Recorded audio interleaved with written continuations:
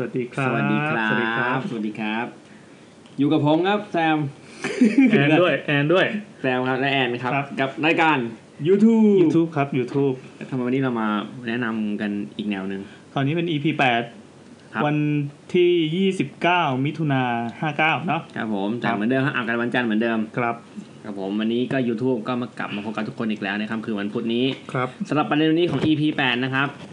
เข้าเรื่องไหนเนี่ยทำไมเป็นคนจริงใจวะ เราแวะคุยแบบเหตุการณ์บ้านเมืองอะไรอย่างเงี้ยได้หลังจากสหราชอาณาจักรออกจาก EU ก็เป็นเรื่องที่น่าสนใจเลยนะครับค่าเงินปอนด์ตกลงมากที่สุดในรอบ31ปีใช่แล้วก็ทองก็สวิงเหมือนกันครับตอนนี้ใครที่ถ้าอยากซื้ออะไรที่อังกฤษก็รีบช้อนตอนนี้นะครับแล้วก็สามารถซื้อเงินเก็บไว้ในกระเป๋าได้สักมันขึ้นแน่ๆ3 บาท 5 บาทสิ้นปีมันขึ้นแน่โอ้ยแล้วนี่เราคุยจริงจังแล้ววันแนะนำทักทายกันเรื่องอื่นดีกว่าครับผมก็สวัสดีอีกทีอย่างเป็นทางการตอนที่แล้วนะครับเป็นตอนที่ว่าด้วยเรื่องของผีเร่ร่อนซึ่งก็ได้รับการตอบรับที่ดีครับมีคนฟังหลังไมค์กันมามากมายว่าแล้วก็เราทิ้งประเด็นไว้เนาะว่าเรื่องของทางม้าลายทำไมต้องถวายม้าลายด้วยก็มีคนตอบมาเหมือนกันเราก็คือเขาก็มีคนพยายามจะให้คำตอบว่ายังไงบ้างก็มีว่าม้าลายเนี่ยเชื่อลืมม้าลายมันพ้องเสียงกับเขาว่าม้าลายม้าลายโอ้ยเชี่ยคนกับปั้นทุกดินเลยเหมือนแบบประมาณว่าคมมีเจ้ามาเข้าฝันบอกว่าจงถวายม้าลายแต่เขาฟังเป็นม้าลายเยอะ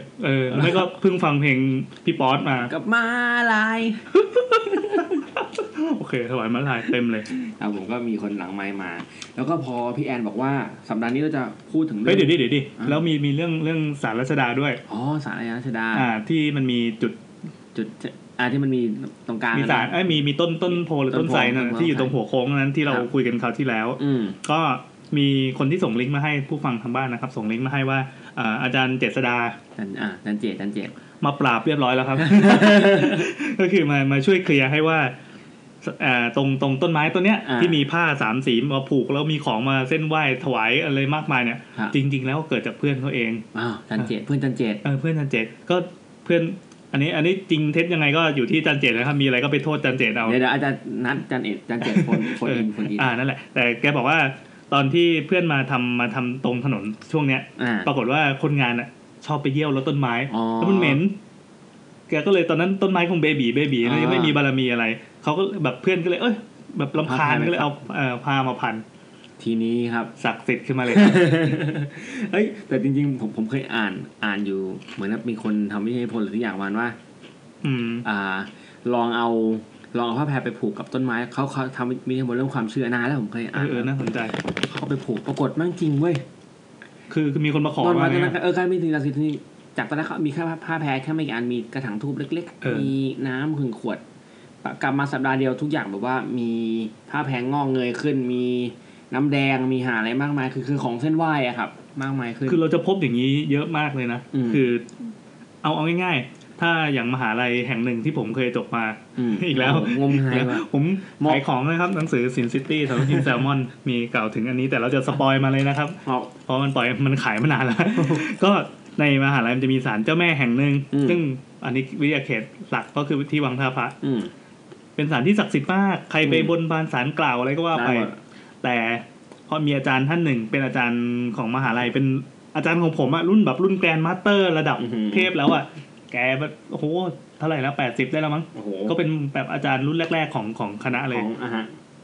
เขาก็เล่าให้ฟังว่าจริงๆแล้วก็เกิดจากรุ่นพี่คณะจิตรกรรมนั่นแหละตกนตีนแกล้งน้องทำสารขึ้นมาเล่นๆต่อมาไม่ยอมถอนออกไม่ยอมเก็บออกแล้วมันก็เนี่ยตามสูตรไปเลยกลายเป็นตำนานแล้วจนปัจจุบันเนี่ยเป็นแบบสารอย่างดีที่ตั้งอยู่แบบในที่ทำเลดีมากคนก็ไปบูชากราบไหว้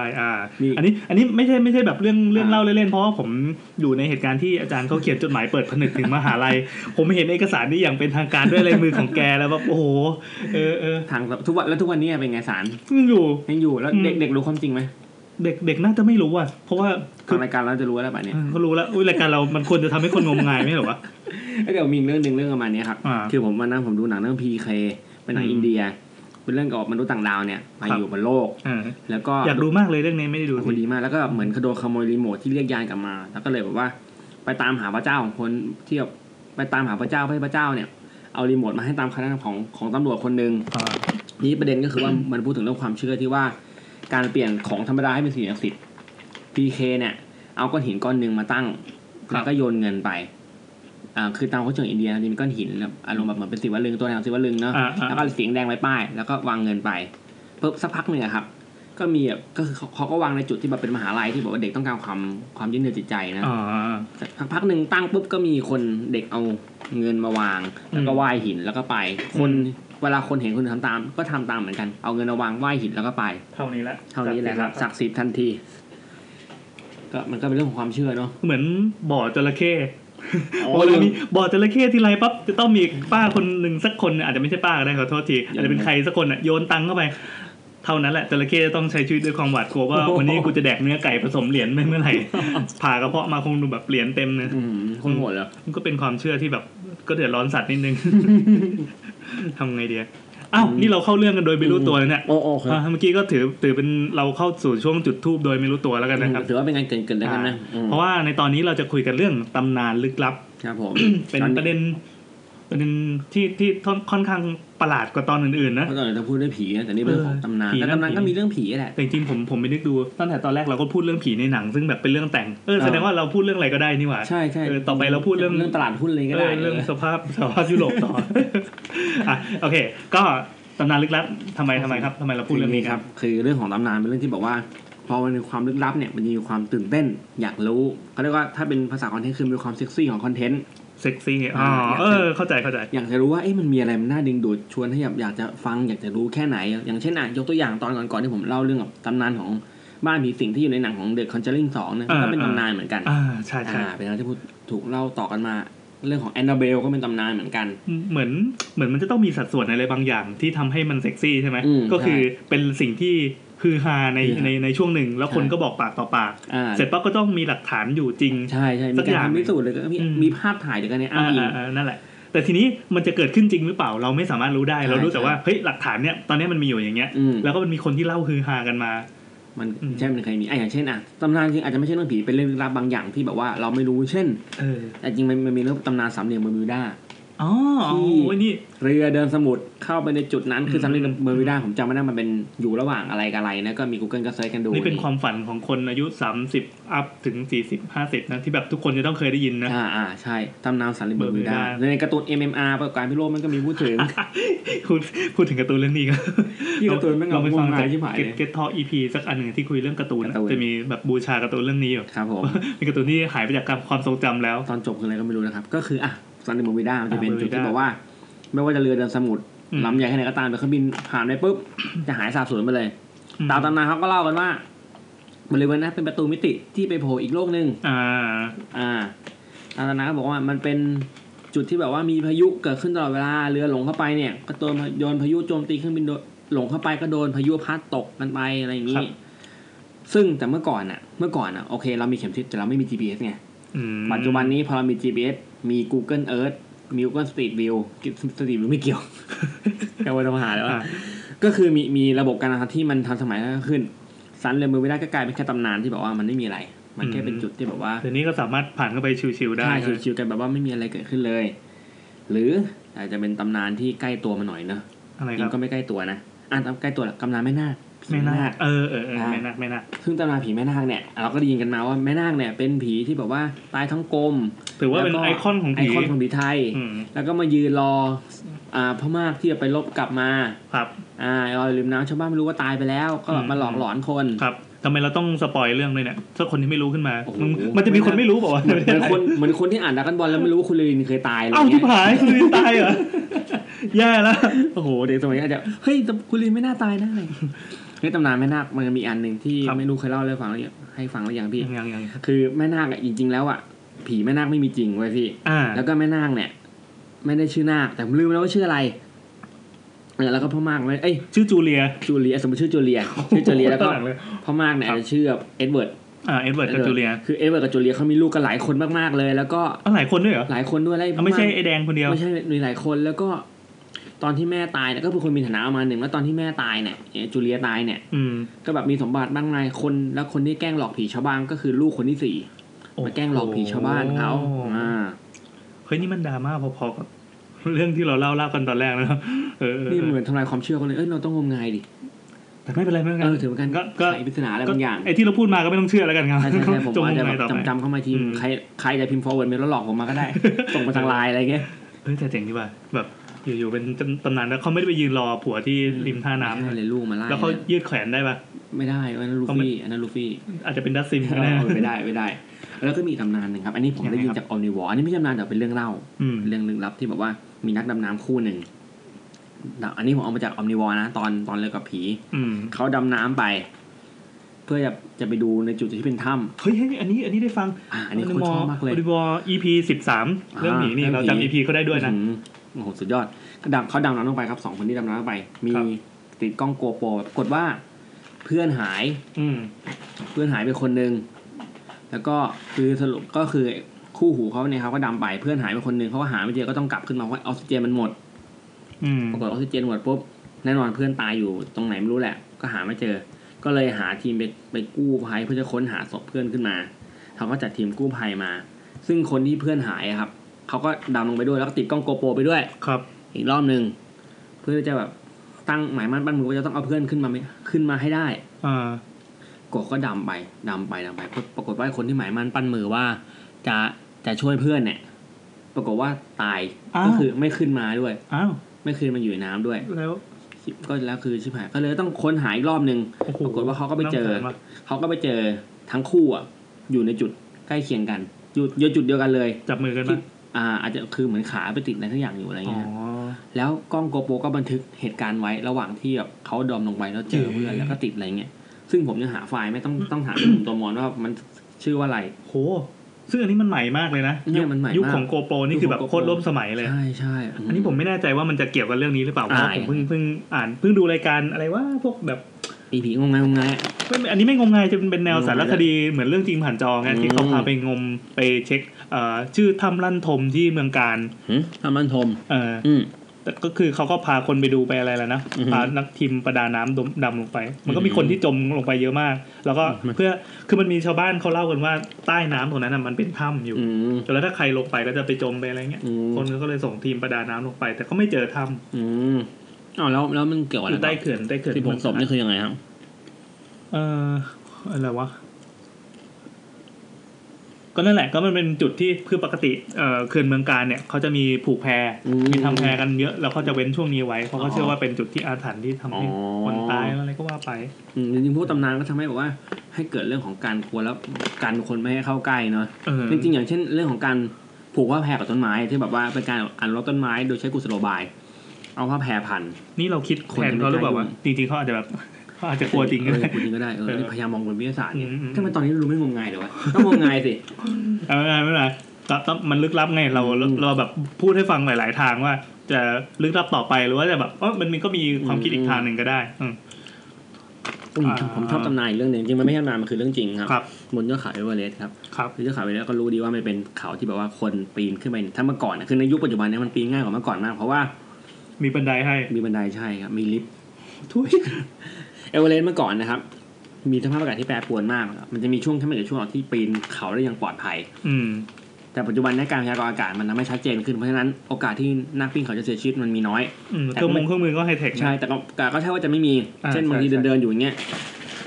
หิมะอาจจะถล่มขึ้นมาหรือว่าอาจจะโดนไปเจอร่องหินแล้วก็ล่วงไปก็มีใช่แต่ก็โอกาสคนเสียชีวิตมีน้อยแต่เมื่อก่อนมันการขึ้นไปมันยากมากก็มีคนเสียชีวิตทุกปี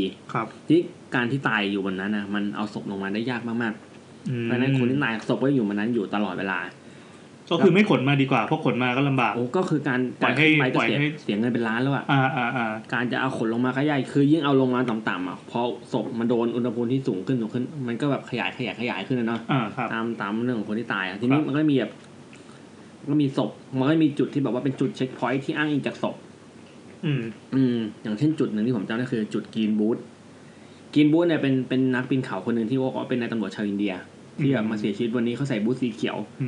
แล้วก็เขาก็เสียชีวิตบนจุดที่บอกว่าเป็นทางผ่านที่คนต้องเดินผ่านเวลาใครมาถึงจุดกรีนบูธเป็นเหมือนจุดเช็คพอยต์ว่าตอนนี้อยู่จุดกรีนบูธแล้วก็จะเห็นศพของเขาเนี่ยนอนคว่ำอยู่แล้วก็มีบูทสีเขียววางอยู่แล้วก็จะมีเป้ทับรางเขาไว้ก็คือหมายว่าเขาเป้มาทับรางไว้เพื่อให้เห็นชัดเจนขึ้นเห็นบูทสีเขียวแล้วก็มีจุดนึงที่เป็นจุดที่เรียกว่าฮิลลารีสเต็ปเป็นจุดที่เกือบจะถึงจุดสุดยอดละ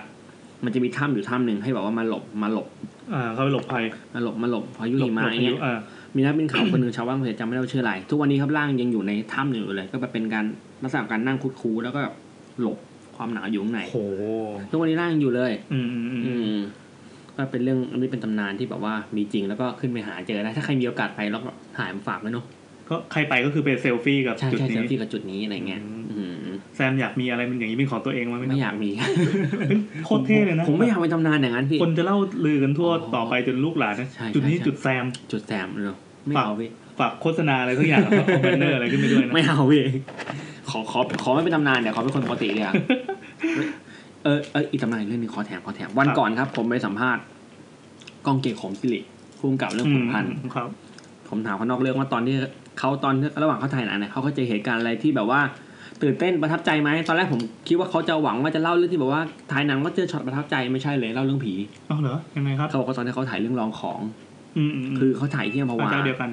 ถ่ายที่คืออัมพวาจะมีตำนานเรื่องผีอยู่มากมายนี่ดึงเข้าเรื่องตำนานด้วยเห็นไหม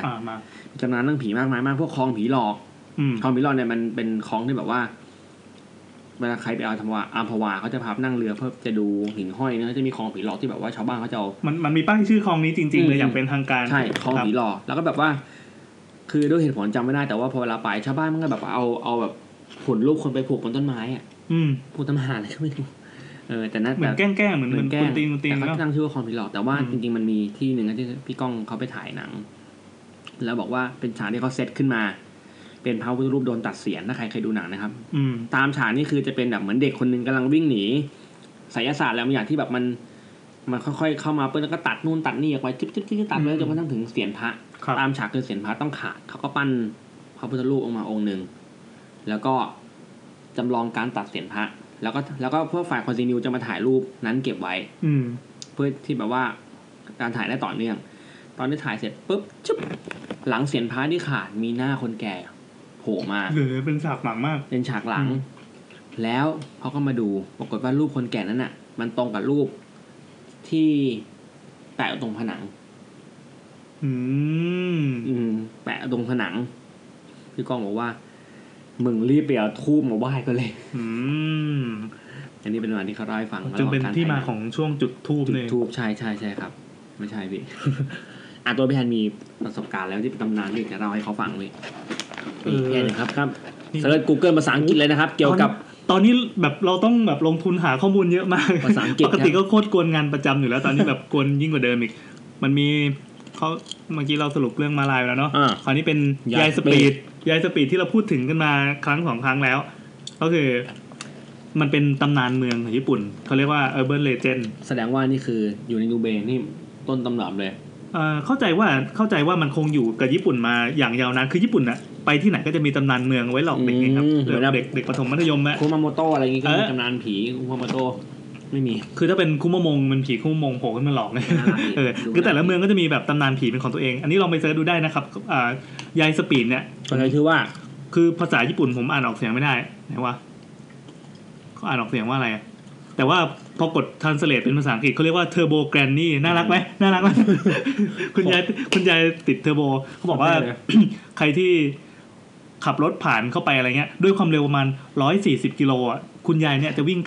ขนานกับรถของเราได้แม่งแบบไวมาพอกับรถแข่งรถ GP อ่ะเจ๋งว่ะ140ที่ผมนานๆจะเหยียบถึงนะเพราะว่าแบบลูกเมียก็นั่งอยู่ข้างหลังไม่ค่อยกล้าเหยียบเร็วเท่าไหร่คุณยายสามารถแซงเราได้สบายๆแล้วมันยังมีอีกนะอันนี้อะไรอ่ะมีแบบบาสเกตบอลแกรนมาฮอปปิ้งแกรนมาอะไรแบบเนี้ยคนจะมีตำนานที่แบบถูกพลิกถูกผันไปเรื่อยๆแต่บาสเกตบอลเนี่ยอะไรวะเนี่ยพี่บาสเกตบอลไหนวะเนี่ยเป็นคุณป้าบาสเกตบอลเนี่ยคนเนี่ยเขาเหมือนแบบมีโยนบอลหากันแหละฮอปปิ้งถ้าโยนแล้วรับถ้าโยนแล้วไม่รับอะไรเงี้ยก็เหมือนพล็อตของการ์ตูนผีญี่ปุ่นที่เราจะเห็นครับเฮ้ยมาเล่นกันเถอะถ้าไม่เล่นมึงตายอะไรเงี้ยแล้วถ้าเล่นต้องเล่นให้ได้ตลอดนะอะไรเงี้ยอะไรแล้วเราจริงๆมีคนมาคอมเมนต์ในTwitter ครับบอกว่าที่เชียงใหม่ก็มีตำนานผียายสปีดนะอ๋อเหรอนั่นแปลว่าผีคุณยายสปีดมั่งรับจ็อบไป เป็นฟรีแลนซ์ทั่วประเทศเลยบางทีก็ต้องออกทัวร์บ้างใช่เพราะว่าอยู่ที่เดิมอาจจะแบบว่าบางทีซาแล้วงานน้อยอะไรคนก็รู้กันหมดแล้วเขาไม่กล้าออกมาขับใช่โอ้โหนี่อยากฟังเรื่องนี้ครับผมของแซมครับก็อีในโรงหนังอันนี้เราไม่ได้เตรียมมันมาก่อนนานมาแล้วครับไม่ใช่นานมาแล้วประมาณไม่นานมานี้มันมีการแชร์กันว่าคือไอ้เว็บนึงเว็บคลิกเบสครับที่ประมาณว่าคุณจะต้องอึ้งที่อะไรเงี้ยครับกดเข้าไปไม่เห็นจะอึ้งเลยไม่ใช่ครับคือพาดหัวข่าวเหมือนแบบอุกกาบาตลงจริงคือแก้ฝนตกอ่ะครับก็มันจะบอกว่าแถวที่นั่งแถว E 4ที่นั่ง5ป่ะ5ที่นั่งถูกเซตให้สำหรับอะไรบางอย่างที่ไม่ใช่คนให้มาดูหนังทุกโรงจะมีตรงเลขแถว E ก็มีคนโอ้โหน่ากลัวจังเลยครับพี่น่ากลัวจังเลยโอ้แล้วใครไปนั่งแถว E6 นี่แบบเสียวจะเสียวสยองนะคือแบบโหจะไม่กล้านั่งข้างเพราะกลัวคนนั่งข้างเขาบอกว่าโรงหนังต้องมีที่แบบให้แบบสิ่งที่ไม่ใช่คนมานั่งดูนะเพื่อเป็นการแบบอาจจะเป็นงูหางกระดิ่งก็ได้นะหนูอะไรอย่างงี้จริงๆหนูขาวน่ารักจริงๆนะครับความจริงก็คือไอ้ตำนานนี้แม่งผิดครับในฐานะที่ผมเคยทำงานโรงหนังมาก่อนครับแซมเคยทำงานโรงหนังนะครับโรงหนังมาก่อนนะครับทำอะไรครับเป็นอาเชอร์คือเด็กเก็บโรงครับแบบฉีกตั๋วอะไรเงี้ยเป็นอาเชอร์แถว E นะครับเรียกที่นั่งเฮาส์ซีทครับที่นั่งเฮาส์ซีทหมายถึงเฮาส์ซีทเป็นที่นั่งที่จองจากทางบ้านจองมาเป็นการโทรมาจองเมื่อก่อนระบบออนไลน์ยังไม่ค่อยดีเท่าไหร่เป็นการโทรมาจองหรือเป็นที่นั่งพิเศษที่บอกว่าสมมติว่าผมนั่งอยู่แถว F แล้วแบบว่าไอ้คนข้างๆมันคุยกันก็บอกเด็กลงแล้วว่ารำคาญขอเปลี่ยนเขาจะให้มานั่งตรงนี้ได้ด้วยเหรอได้ปกติผมใช้ดีดขี้มูกให้แปะหัวมันใช่ละหรือไม่ก็แบบว่านั่นแหละมี2อย่างคือโทรมาจองกับเป็นที่นั่งฉุกเฉินที่บอกว่าถ้าที่นั่งเก้าอี้มันพังใช่เลยมานั่งตรงนี้ได้นะครับอะไรเงี้ยหรือว่าแบบเดี๋ยวนี้ยังมีไหมในมีเฮาส์ซีทเก้าอี้ขนาดยุคที่แบบระบบการจองมันน่าจะโอเคแล้วใช่ยังมีอยู่เพราะมันก็เป็นฉุกเฉินเหมือนกับว่าถ้าสมมติว่าบอกเขามีปัญหาอะไรเงี้ยก็นั่งตรงนี้ได้วันนี้ครับแล้วงั้นผีจะไปนั่งโรงไหนนั่งตรงไหนอะนั่งพื้นเลยนั่งพื้นใช่เอ็กซ์คลูซีฟมาแต่โรงหนังก็มีเป็นคือโรงหนังมันจะมีมาพร้อมตำนานที่แบบว่าโรงหนังที่นึงแถวศรีนครินทร์มีตำนานเล่าว่ามีโรงนึงครับเวลาระหว่างดูหนังรอบดึกจะมีขาห้อยมาหน้าจอ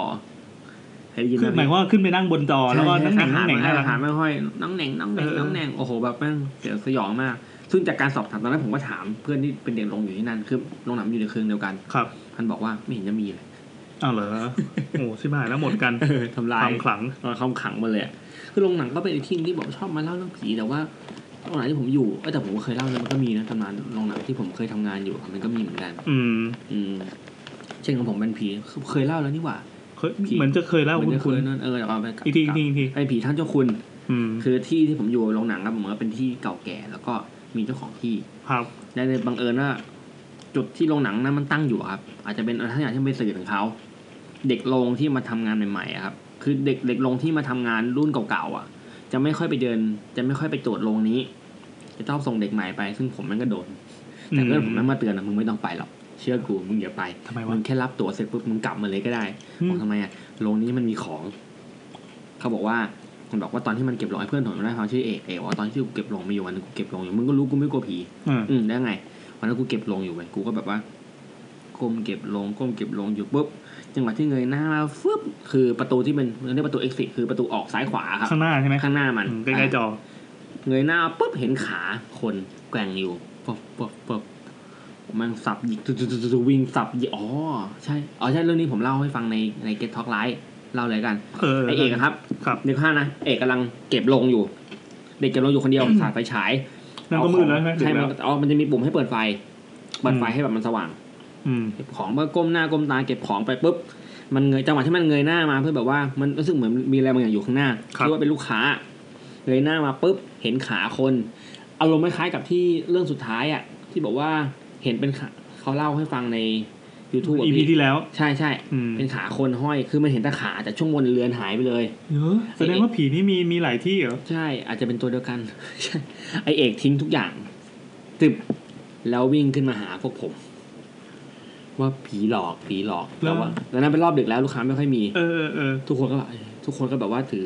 อไฟฉายคนเราบอกแล้วก็ไปไกลเอกเฮ้ยเจ๋งว่ะเพื่อไปเก็บของเก็บลงคือแบบว่า มันก็ชี้ดูวันนี้กูเจอตรงนี้อะไรเงี้ยตรงนี้เนี่ยคือตรงไหนเหนือประตูหรือเหนือประตูคือนึกภาพประตูใช่ป่ะตรงประตู exit มันจะเปิดอยู่แล้วมันจะมีบานเงี้ยเหรอใช่ๆๆไอ้เนี่ยนั่งอยู่บนขื่อข้างบนนะพี่ขื่อประตูข้างบนอ๋อแล้วมันมีร่องให้นั่งได้เหรอคือมันจะเป็นยื่นออกมาอย่างงี้อ๋อประตูมันจะนูนออกมาที่มันวงกบประตูมันจะนูนออกมาใช่ๆๆอ๋อเป็นป้ายคือมันจะเป็นยื่นออกมาอย่างงี้เลยพี่เพื่อจะใส่ป้ายสิป้ายไฟแล้วมันนั่งอยู่นั้นครับโอ้โหเองเชื่อครั้งนี้กูไม่ไปเลยแล้วก็ทุกคนอันนี้อยู่โรง3ใครจะไปโรง3นี่ต้องไป2คนคือรอบเช้าแหละแต่รอบดึกอ่ะรอบดึกมันจะอยู่แค่3คนบางทีก็2คนต้องไปกัน2คนเพื่อไปเก็บโรงแล้วมันก็ปล่อยแม่งเลยปล่อยไปเลยเพราะถ้ารอบสุดท้ายเนี่ยมันปล่อยเลยแล้วเดี๋ยวเช้าค่อยมาเก็บใช่ตอนเช้าจะมีแม่บ้านค่อยมาเก็บเองซึ่งเขาเจออะไรเราก็ไม่เกี่ยวแล้วเป็นภาระของแม่บ้านไปแม่บ้านก็มาหลอนๆไปนะครับนี่เป็นตำนานผีโรงหนังที่บอกว่าผีโรง3เขาเรียกผีโรง3อันนี้ผมไม่เคยเจอแต่ไอคนที่เจอเคยเอกแล้วมันก็เตือนว่ามึงอย่าไปคนเดียวเชื่อกูอะไรเงี้ยก็มันก็ไม่ใช่แค่เรื่องที่รุ่นพี่หลอกรุ่นน้องเล่นๆใช่ไหมเจอสนุกดีว่ะอันนี้เป็นเรื่องที่คืออยู่ในโรงหนังผมไม่ค่อยมีความรู้สึกว่าจะกลัวผีเลยนะเพราะว่าการไปดูหนังมันอยู่ในโรงในห้องมืดๆแคบๆอยู่แล้วไงแต่ว่าถ้าเป็นคนที่เป็นพนักงานที่คอยทำเนี่ยก็คนจะแบบกลางคืนบางคนนั้นไม่อยู่มันก็คือแบบสถานที่โล่งๆมืดๆใหญ่ๆภาพดูนะผมก็อยู่เวรรอบดึกทุกคนกลับหมดแล้วผมต้องไปเดินมันจะเป็นตู้แบบเป็นห้องตู้ไฟเขาเรียกห้อง A.H.U ห้องอาฮู้ห้องอาฮู้จะเป็นห้องที่บอกว่าสวิตช์ทุกอย่างอยู่ในห้องอาฮู้หมดเลยผมก็เลยครับเดินเข้าไปในห้องอาฮู้แล้วผมก็กดสวิตช์ทีปึ๊กอย่างมันดับปึ๊บเท่ว่ะอย่างหนังผีอ่ะแล้วเราออกมาจากห้องอาฮู้ก็แบบมันก็มืดหมดแล้วแล้วแบบบางที่แบบตอนออกมาตอนนั้นมันมีหนังเรื่องแฝดเข้าฉายผมทำงานช่วงที่แบบแฝดกำลังเข้าฉายพอดีสแตนดี้เขาเรียกสแตนดี้แฝดนั่งตั้งอยู่มาช่ามาช่ากับไอตัวผีข้างหลังอ่ะออกมาสะดุ้งทุกทีเลยเหี้ยแล้วก็ตอนอะไรวะไอโปรแกรมหน้าวิญญาณอาฆาตอ่ะโอ้โหไอผีที่มันคอมันจะหักๆหน่อยวะก็ออกมาแม่งสะดุ้งทีไม่เคยชินกับแม่สักทีเลยไม่เคยชินเลยแล้วเวลาหนังเสร็จแล้วเขาจะเอาสแตนดี้พวกนี้ไปไว้ไหนฮะเอาไปเก็บข้างหลังคืออัดฉีกทิ้งอะไรเงี้ยก็ทำลายเอาไปขายก็คือทำลายคือมันก็เป็นเศษฟิวเจอร์บอร์ดอ่ะเอาไปขายต่อไม่มีอะไรดีว่ะหนังที่ผมตอนนี้ทุกวันนี้ไม่อยู่แล้วมันกลายเป็นมานาทุโซ่ไปละเอารู้เลยที่ไหนเลยที่พัทยาเลยโอเคตัวพี่แอนนะต่อครับมหาลัยพี่แอนน่าจะมีตำนานแล้วป่ะไม่เอามหาลัยเลยเหรอมหาลัยก็จะมีนี่ตอนนี้ 3:10 นาทีละเดี๋ยวเราจะเข้าช่วงกลิ่นทูบกันเลยไหมเข้าช่วงกลิ่นทูบไปอย่างเดี๋ยวขอแถมเรื่องนึงแถมก็เมื่อวานนี้วันนี้คือเราอัดวันที่27มิถุนายนเนอะใช่ครับเมื่อวานเป็นวันสุนทรภู่ป่ะหรือว่าภาษาไทยอะไรอย่างงี้ป่ะเมื่อวานวันสุนทรภู่ตอนเด็กๆเคยจำได้โตมาแล้วแบบจำไม่ได้เลยนี่มาเห็นในแท็ก Twitter ที่บอกว่าสุนทรภู่ไม่ได้เป่าปีแล้วก็เล่นมุกกันหากันชิบหายนั่นแหละรู้เป่าแซกสุนทรภู่เป่าแซกเขาบอกว่าสุนทรภู่เนี่ยคือไม่ได้จริงๆแล้วเป็นคนกรุงเทพแล้วก็ไปแบบเหมือนไปเยี่ยมป้าที่แกลงเฉยๆแล้วก็ปรากฏว่าคนระยองเขาก็เล่นใหญ่กันมากว่าแบบโอ้สุนทรภู่เป็นของเราแบบขอครอบครองหน่อยเล่นใหญ่เล่นใหญ่สร้างอนุสาวรีย์ให้ยิ่งใหญ่มากเลยแล้วก็แม้กระทั่งเกาะเสม็ดก็ขอสมาทานเป็นเกาะแก้วพิสดารเลยแล้วกันแล้วก็มีนางยักษ์อะไรไปตั้งแบบโอ้พระอภัยมณีอยู่ครบแบบ full option มากซึ่งก็มันเข้าใจว่ามันเป็นเหตุผลเรื่องการท่องเที่ยวด้วยแล้วก็เขาก็ต้องการสร้างอัตลักษณ์ให้กับจังหวัดตัวเองทางจุดขายใช่เหมือนที่โคโมโตมีคุมะมงกลายเป็นว่าอนุสาวรีย์สุนทรภู่ทุกวันนี้น้ำแดงพรึบมีแบบเครื่องสักการะอะไรขึ้นไม่แน่ใจว่ามีม้าลายหรือเปล่านะครับแต่ก็ในบทความของคุณพันทิพย์ศรีธีรเนตรนะครับที่เขียนไว้ที่เว็บมติชนก็บอกว่าณปัจจุบันเนี้ยสุนทรภู่กลายเป็นเทวดาไปแล้วนั่นไงมีจริงด้วยมีบนบานศาลกล่าวมีอะไรท่านที่สมัยที่ท่านมีชีวิตอยู่เนี่ยก็เป็นกวีเหมือนเล่าใช่เป็นนักเขียน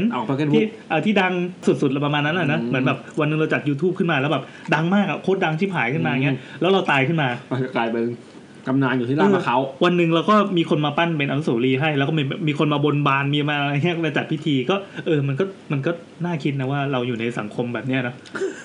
แม้กระทั่งอาจารย์ผู้ก่อตั้งมหาลัยไปดูได้เลยครับแต่ละสถาบันตอนที่เขาอยู่ก็คือเขาก็ใช้ชีวิตปกติแต่พอตายไปปั๊บความศักดิ์สิทธิ์จะมาทันทีคือเราไม่รู้แหละว่าสิ่งที่เราไปสักการะอยู่ตรงนั้นน่ะที่เป็นรูปปั้นนั้นน่ะผมไม่ได้จะลบหลู่อะไรนะครับแค่ตั้งคำถามให้ฟังว่าเราไปไหว้ใครอ่ะเราไปไหว้รูปปั้นเราไปไหว้ตัวตนของอาจารย์ท่านนี้ซึ่งไม่รู้ว่าท่านจะไปไหนตอนไหนแล้วหรือเปล่าหรือว่าแบบท่านจะมีกิจพิเศษที่ต้องไปทำที่อื่นหรือเปล่าแล้วต้องไปเกิดใหม่แล้วหรือเปล่าแต่ทุกวันนี้รูปปั้นนั้นยังศักดิ์สิทธิ์อยู่เสมอแล้วก็ขลังขึ้นเรื่อยๆด้วยใน จากจำนวนของเครื่องเส้นที่มาวางใช่แล้วก็ไม่มีใครไปแบบไปอยู่ๆไปบอกว่าเฮ้ยแบบเราเลิกไหว้กันเถอะอะไรเงี้ยก็ไม่มีไม่ได้มันดูงานท้าทายความเชื่อไม่ดีแต่ก็รายการเราก็เป็นรายการงมงายก็โอเคครับสบายใจบนมาต่อไปบนได้เลยครับบนได้เลยศาลเจ้าแม่เนี่ยบนให้หมดเลยดีมากครับโอเคสำหรับต่อไปนี้เราจะมาเข้าสู่ช่วงต้องมีเสียงป่ะโอเคต่อไปนี้เป็นช่วงกลิ่นทูซึ่งมันก็ไม่ได้ต่างจากเมื่อกี้เราก็เล่าต่อได้เลยครับผมสำหรับช่วงกลิ่นทูบในวันนี้นะครับผมมี2เรื่องราวมาเล่าให้ฟังส่วนพี่แอนมีกี่เรื่องครับพี่ของผมมีไหนว่า1 2ประมาณ2เรื่องเหมือนกันครับพอดีมันจะมีเกร็ดเล่านิดๆหน่อยๆแล้วกันกลิ่นทูบคราวนี้ก็จะเป็นเรื่องเล่าด้วยแล้วก็สลับกับเกร็ดที่เอามาเล่าให้ฟังครับโอเคผมให้พี่แอนเล่าของผมก่อนเลยพี่แอนได้สไลด์ดูเลยอันนี้น้องดาใช่ไหมน้องดาส่งมาทางในแฟนเพจของ Get Talk น้องดาเป็นแฟนรายการที่ตอนแรกชวนมาเล่าแต่ไม่เล่าบอกอายไม่เป็นไรน่ารักด้วยใช่ไหมเนี่ยน่ารักด้วยครับโอเคเราจะได้ตั้งใจอ่านครับผมตั้งใจเต็มที่เลยมากินน้ำโอ้โหทำไมเขาแนะนำอายุก่อนชื่อวะก็นั่นแหละสิโอเคตอนนี้อายุ23ชื่อดาค่ะคนที่ทำตัวได้แปลกมากเขาเป็นโยดาหรือเปล่าสลับไวยากรณ์ชื่อดาค่ะจะเอาเรื่องผีที่เจอมาแชร์ค่ะ1นี่คือเขามีหลายเรื่องเหรอ2เรื่องไม่เยอะสั้นๆโอเคคือดาไปนอนโรงแรมแห่งหนึ่งค่ะกับเพื่อนอีกคนลักษณะห้องจะเป็นเตียงคู่แปลว่า2เตียงนะครับไม่ใช่วงการโรงแรมประเทศไทยนี่งงมาตลอดเตียงคู่แปลว่าดับเบิลเบดเตียงเดี่ยวแปลว่าเบดเดียวมีเตียงฝั่งใกล้ระเบียงกับเตียงฝั่งใกล้ห้องน้ำโดยเตียงฝั่งใกล้ระเบียงเนี่ยจะมีกระจกบานใหญ่มากติดอยู่ฝั่งซ้ายของเตียงแบบถ้าไปนอนแล้วนอนตะแคงไปหาเนี่ยจะมองเห็นทั้งห้องโอเคดานอนเตียงติดกระจกเพื่อนนอนเตียงติดห้องน้ำตกดึกดาก็นอนไม่ได้สวดมนต์อะไรคือเราเหนื่อยมากนอนเลยนอนไปนานแค่ไหนก็ไม่รู้ตื่นมาอีกทีตอนได้ยินเสียงอะไรก็ไม่รู้ดังมากคล้ายคนคุยกันแต่ฟังไม่รู้เรื่องดาก็ตื่นละตอนนั้นแต่ยังไม่ลืมตาก็ไม่ได้คิดนะว่าเป็นอะไรทีนี้มันอึดอัดเลยลืมตาแล้วลืมตามองเห็นกระจกพอดีดาก็เห็นเงาในกระจกว่ามีเงามืดแบบเงาคนเลยคือเป็นผู้ชายแน่ๆนั่งอยู่ปลายเตียงใกล้เท้าดาก็ตกใจเท้าเกร็งงอจิกเท้าเนาะเกร็งก็ตกใจอะไรวะตอนนั้นไม่มีเสียงแล้วอีกไม่กี่วินาทีต่อมาดากลั้นใจเหยียดเท้าเว้ยแล้วก็เป็นไงไม่ชนอะไรเลยเหมือนแบบตอนแรกเท้างออยู่พอเหยียบปุ๊บโล่งแต่เงายังอยู่ฟิลตอนนั้นรู้สึกว่าชิบหายมากโอ้คนน่ารักมาเขียนคำว่าชิบหายมากนี่เจ๋งดีดูน่ารักไม่ขึ้นอีกเลยชิบหายมากคือเท้าเราอยู่ในผ้าห่มนะคะก็คือแบบยังรู้สึกชิบหายเลยเอื้อมมือไปกดเปิดโคมไฟแต่ไม่เจออะไรเลยค่ะน้ำตาซึมเลยแต่ไม่ร้องไห้ฟูมฟายนะคือมั่นใจที่เจอเป็นผีแล้วค่อยบอกเพื่อนคุยกับเพื่อนว่าเพื่อนก็บอกว่าเราฝันคือเพื่อนบอกว่าเราฝันก็คือคิดว่าเรามโนไปเองในฝันอะไรเงี้ยเราก็ไม่นอนอีกจนเช้าค่ะต่อไปเป็นเรื่องที่2ก็สั้นๆดีแต่ว่าลองนึกบรรยากาศตามโอเคครับก็เล่ากระชับดีเรื่อง2ครับเรื่องที่2ดาไปนอนโรงแรมกับแม่ตอนนั้นแม่ลงไปทำธุระดาหลับก่อนสักพักใหญ่ตื่นเพราะได้ยินเสียงเปิดประตูแล้วก็ปิดประตูกระปึงคือแม่มาคิดว่าแม่มาฮะใช่ไหมนี่ทำไมพูดตามสคริปต์เลยเนี่ยคิดว่าแม่มาแต่ก็ขี้เกียจคุยก็เลยเงียบก็แกล้งหลับไปเราได้ยินเสียงใช้ชีวิตในห้องแบบเยอะมากเสียงเดินมาวนอีกเตียงอีกฝั่งหนึ่งเดินเข้าห้องน้ำเสียงน้ำไหลก็คิดว่าแม่อาบน้ำแล้วดาก็หลับไปทีนี้สะดุ้งตื่นขึ้นมาอีกไม่นานถัดมาจากเมื่อกี้นะมีเสียงเปิดประตูแล้วก็ปิดประตูอีกทีแล้วก็ได้ยินเสียงแม่ทักว่าอ้าวหลับแล้วเหรอตอนนั้นก็เลยลืมตาแล้วก็หันไปถามแม่ว่าอ้าวยังไงนี่เพิ่งขึ้นมาเหรอแม่บอกว่าใช่ดิเพิ่งขึ้นมาแล้วทำไมหลับเร็วจังงงเลยตอนนั้นว่าเสียงใช้ชีวิตก่อนหน้านี้ที่เราได้ยินคืออะไรสาบานว่าชัดเจนมากๆไม่ได้ฝันไปนี่น้องดานะครับ2เรื่องสั้นๆน่ากลัวคนนึงครับอันนี้ไม่ได้เข้าธีมของอาทิตย์นี้นี่นะไม่ครับไม่เป็นไรแต่เนื่องจากน้องน่ารักเราก็เลยอนุญาตอนุโลมอีกคนนึงอันนี้เป็นการฝากขายอินสินค้าครับนี่แซมนี่ ไม่เป่าเนี่ยอันนี้เขาบอกเห็นคนนี้แต่คนนี้เกี่ยวกับตำนานครับเพราะเขาเปิดมาตั้งแต่หัวเลยครับอ๋อโอเคเขาใช้ชื่อว่าคนแล้วพี่ผมไม่ถามว่าให้ใช้ชื่อให้เรียกว่าชื่อว่าอะไรต้องรูดมาดูตอนท้ายให้บอกว่าคนเล่าชื่อช็อกชอนนะครับช็อกชอนก็คือเขาขายร้านขนมชื่อช็อกชอนครับเดี๋ยวค่อยมาอ่านแล้วคือเป็นช็อกโกแลตที่ทำจากปลาช่อนป่ะใช่จริงมั้ยเนี่ยใช่นี่เขาบอกว่าถ้ามีคนมาซื้อขนมเราเดี๋ยวส่งไปให้ชิมเวลาอัด YouTube นะครับผมเอาละครับ เราโปรโมทเต็มที่แล้วครับงั้นเราเล่าร้านเขาก่อนเราเล่าเรื่องก่อนแล้วเดี๋ยวค่อยมาบอกว่าร้านก่อนนะครับเพื่อขนมคนละของกินครับโอ้ดูความเราซื้อง่ายจริงแค่ขนมก้อนเดียวก็โอเคแล้วเห็น EP.8 เกี่ยวกับตำนานลึกลับเลยมาเล่า BM ไปหาไม่ได้อ้าวเขาไม่เล่น Twitter ไงตำนานโรงเรียนสตรีริมแม่น้ำเจ้าพระยาแห่งหนึ่งน่าจะแหกตาทุกเรื่องอ้าวแหกตาไม่ถึงแหกตาแบบหลอกไม่รู้จะหลอกหรือเปล่าโอเคก็เราก็สนใจนะตำนานที่แบบพอมาฟังว่าอ้าวเรื่องหลอกนี่มาก็สนุกดีข้อ1ที่โรงเรียนจะมีตึกหนึ่งสร้างสมัยร.5 เพื่อเป็นที่ระลึกถึงผู้หญิงคนหนึ่งที่จมน้ำตายตึกนี้เป็นแบบฝรั่งมีรูปปั้นอยู่ตรงกลางตอนเรียนประถมจะต้องเดินผ่านรูปปั้นทุกวันก็มีคนเล่าว่าบางวันรูปปั้นจะหันหน้าไปทางซ้ายมั่งขวามั่งประมาณนี้ก็จ้องทุกวันไม่เห็นจะเปลี่ยนท่าทางนี่คนจริงอ่ะเนี่ยมันจะเป็นตำนานอย่างเงี้ยทุกโรงเรียนเราชอบเรื่องแบบเนี้ยสนุกดีนี่คนนี้เขามีหลายข้อมากทีนี้ข้อ2ตึกมัธยมมีห้องนาฏศิลป์อยู่ว่ากันว่ามีผีนางรำผีนางรำนี่เป็นผีสุดฮิตมีคนบอกว่าเคยเห็นครูสอนรำคุยกับผู้หญิงใส่ชุดไทยด้วยก็น่าจะมโนไปเองทำลายบรรยากาศเลยแล้วพอโรงเรียนจัดงานวัดประมาณว่าเหมือนงานวัฒนธรรมของโรงเรียนญี่ปุ่นรู้สึกว่าปีนั้นจะใช้ห้องอยู่ที่ชั้นเดียวกับห้องนาฏศิลป์คือจำไม่ได้ว่าเป็นห้องนาฏศิลป์หรือเปล่ามีคนบอกว่าเห็นผู้หญิงแต่งชุดนางรำยืนอยู่ตรงประตูทางออกคืนนี้ก็เข้าไปเล่นนะแต่ต้องก้มหน้างุดงูไม่มองอะไรเลยไม่ได้สังเกตที่แท้ก็กลัวนี่นะข้อ3ระหว่างตึกมัธยมคือตึกเดิมแว่วว่าโรงเรียนถูกทิ้งไปแล้วสร้างตึกใหม่ทับเสียดายมากเพราะเป็นตึกสมัยร.5 นะระหว่างตึกนั้นกับตึกนอนของนักเรียนประจำเนี่ยจะมีศาลตั้งอยู่คนในโรงเรียนเรียกกันว่าท่านจุก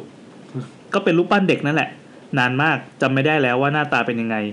ไม่มีใครรู้ว่าท่านจุกเคยเป็นใครมาก่อนแต่ก็ไม่เรื่องเล่าว่า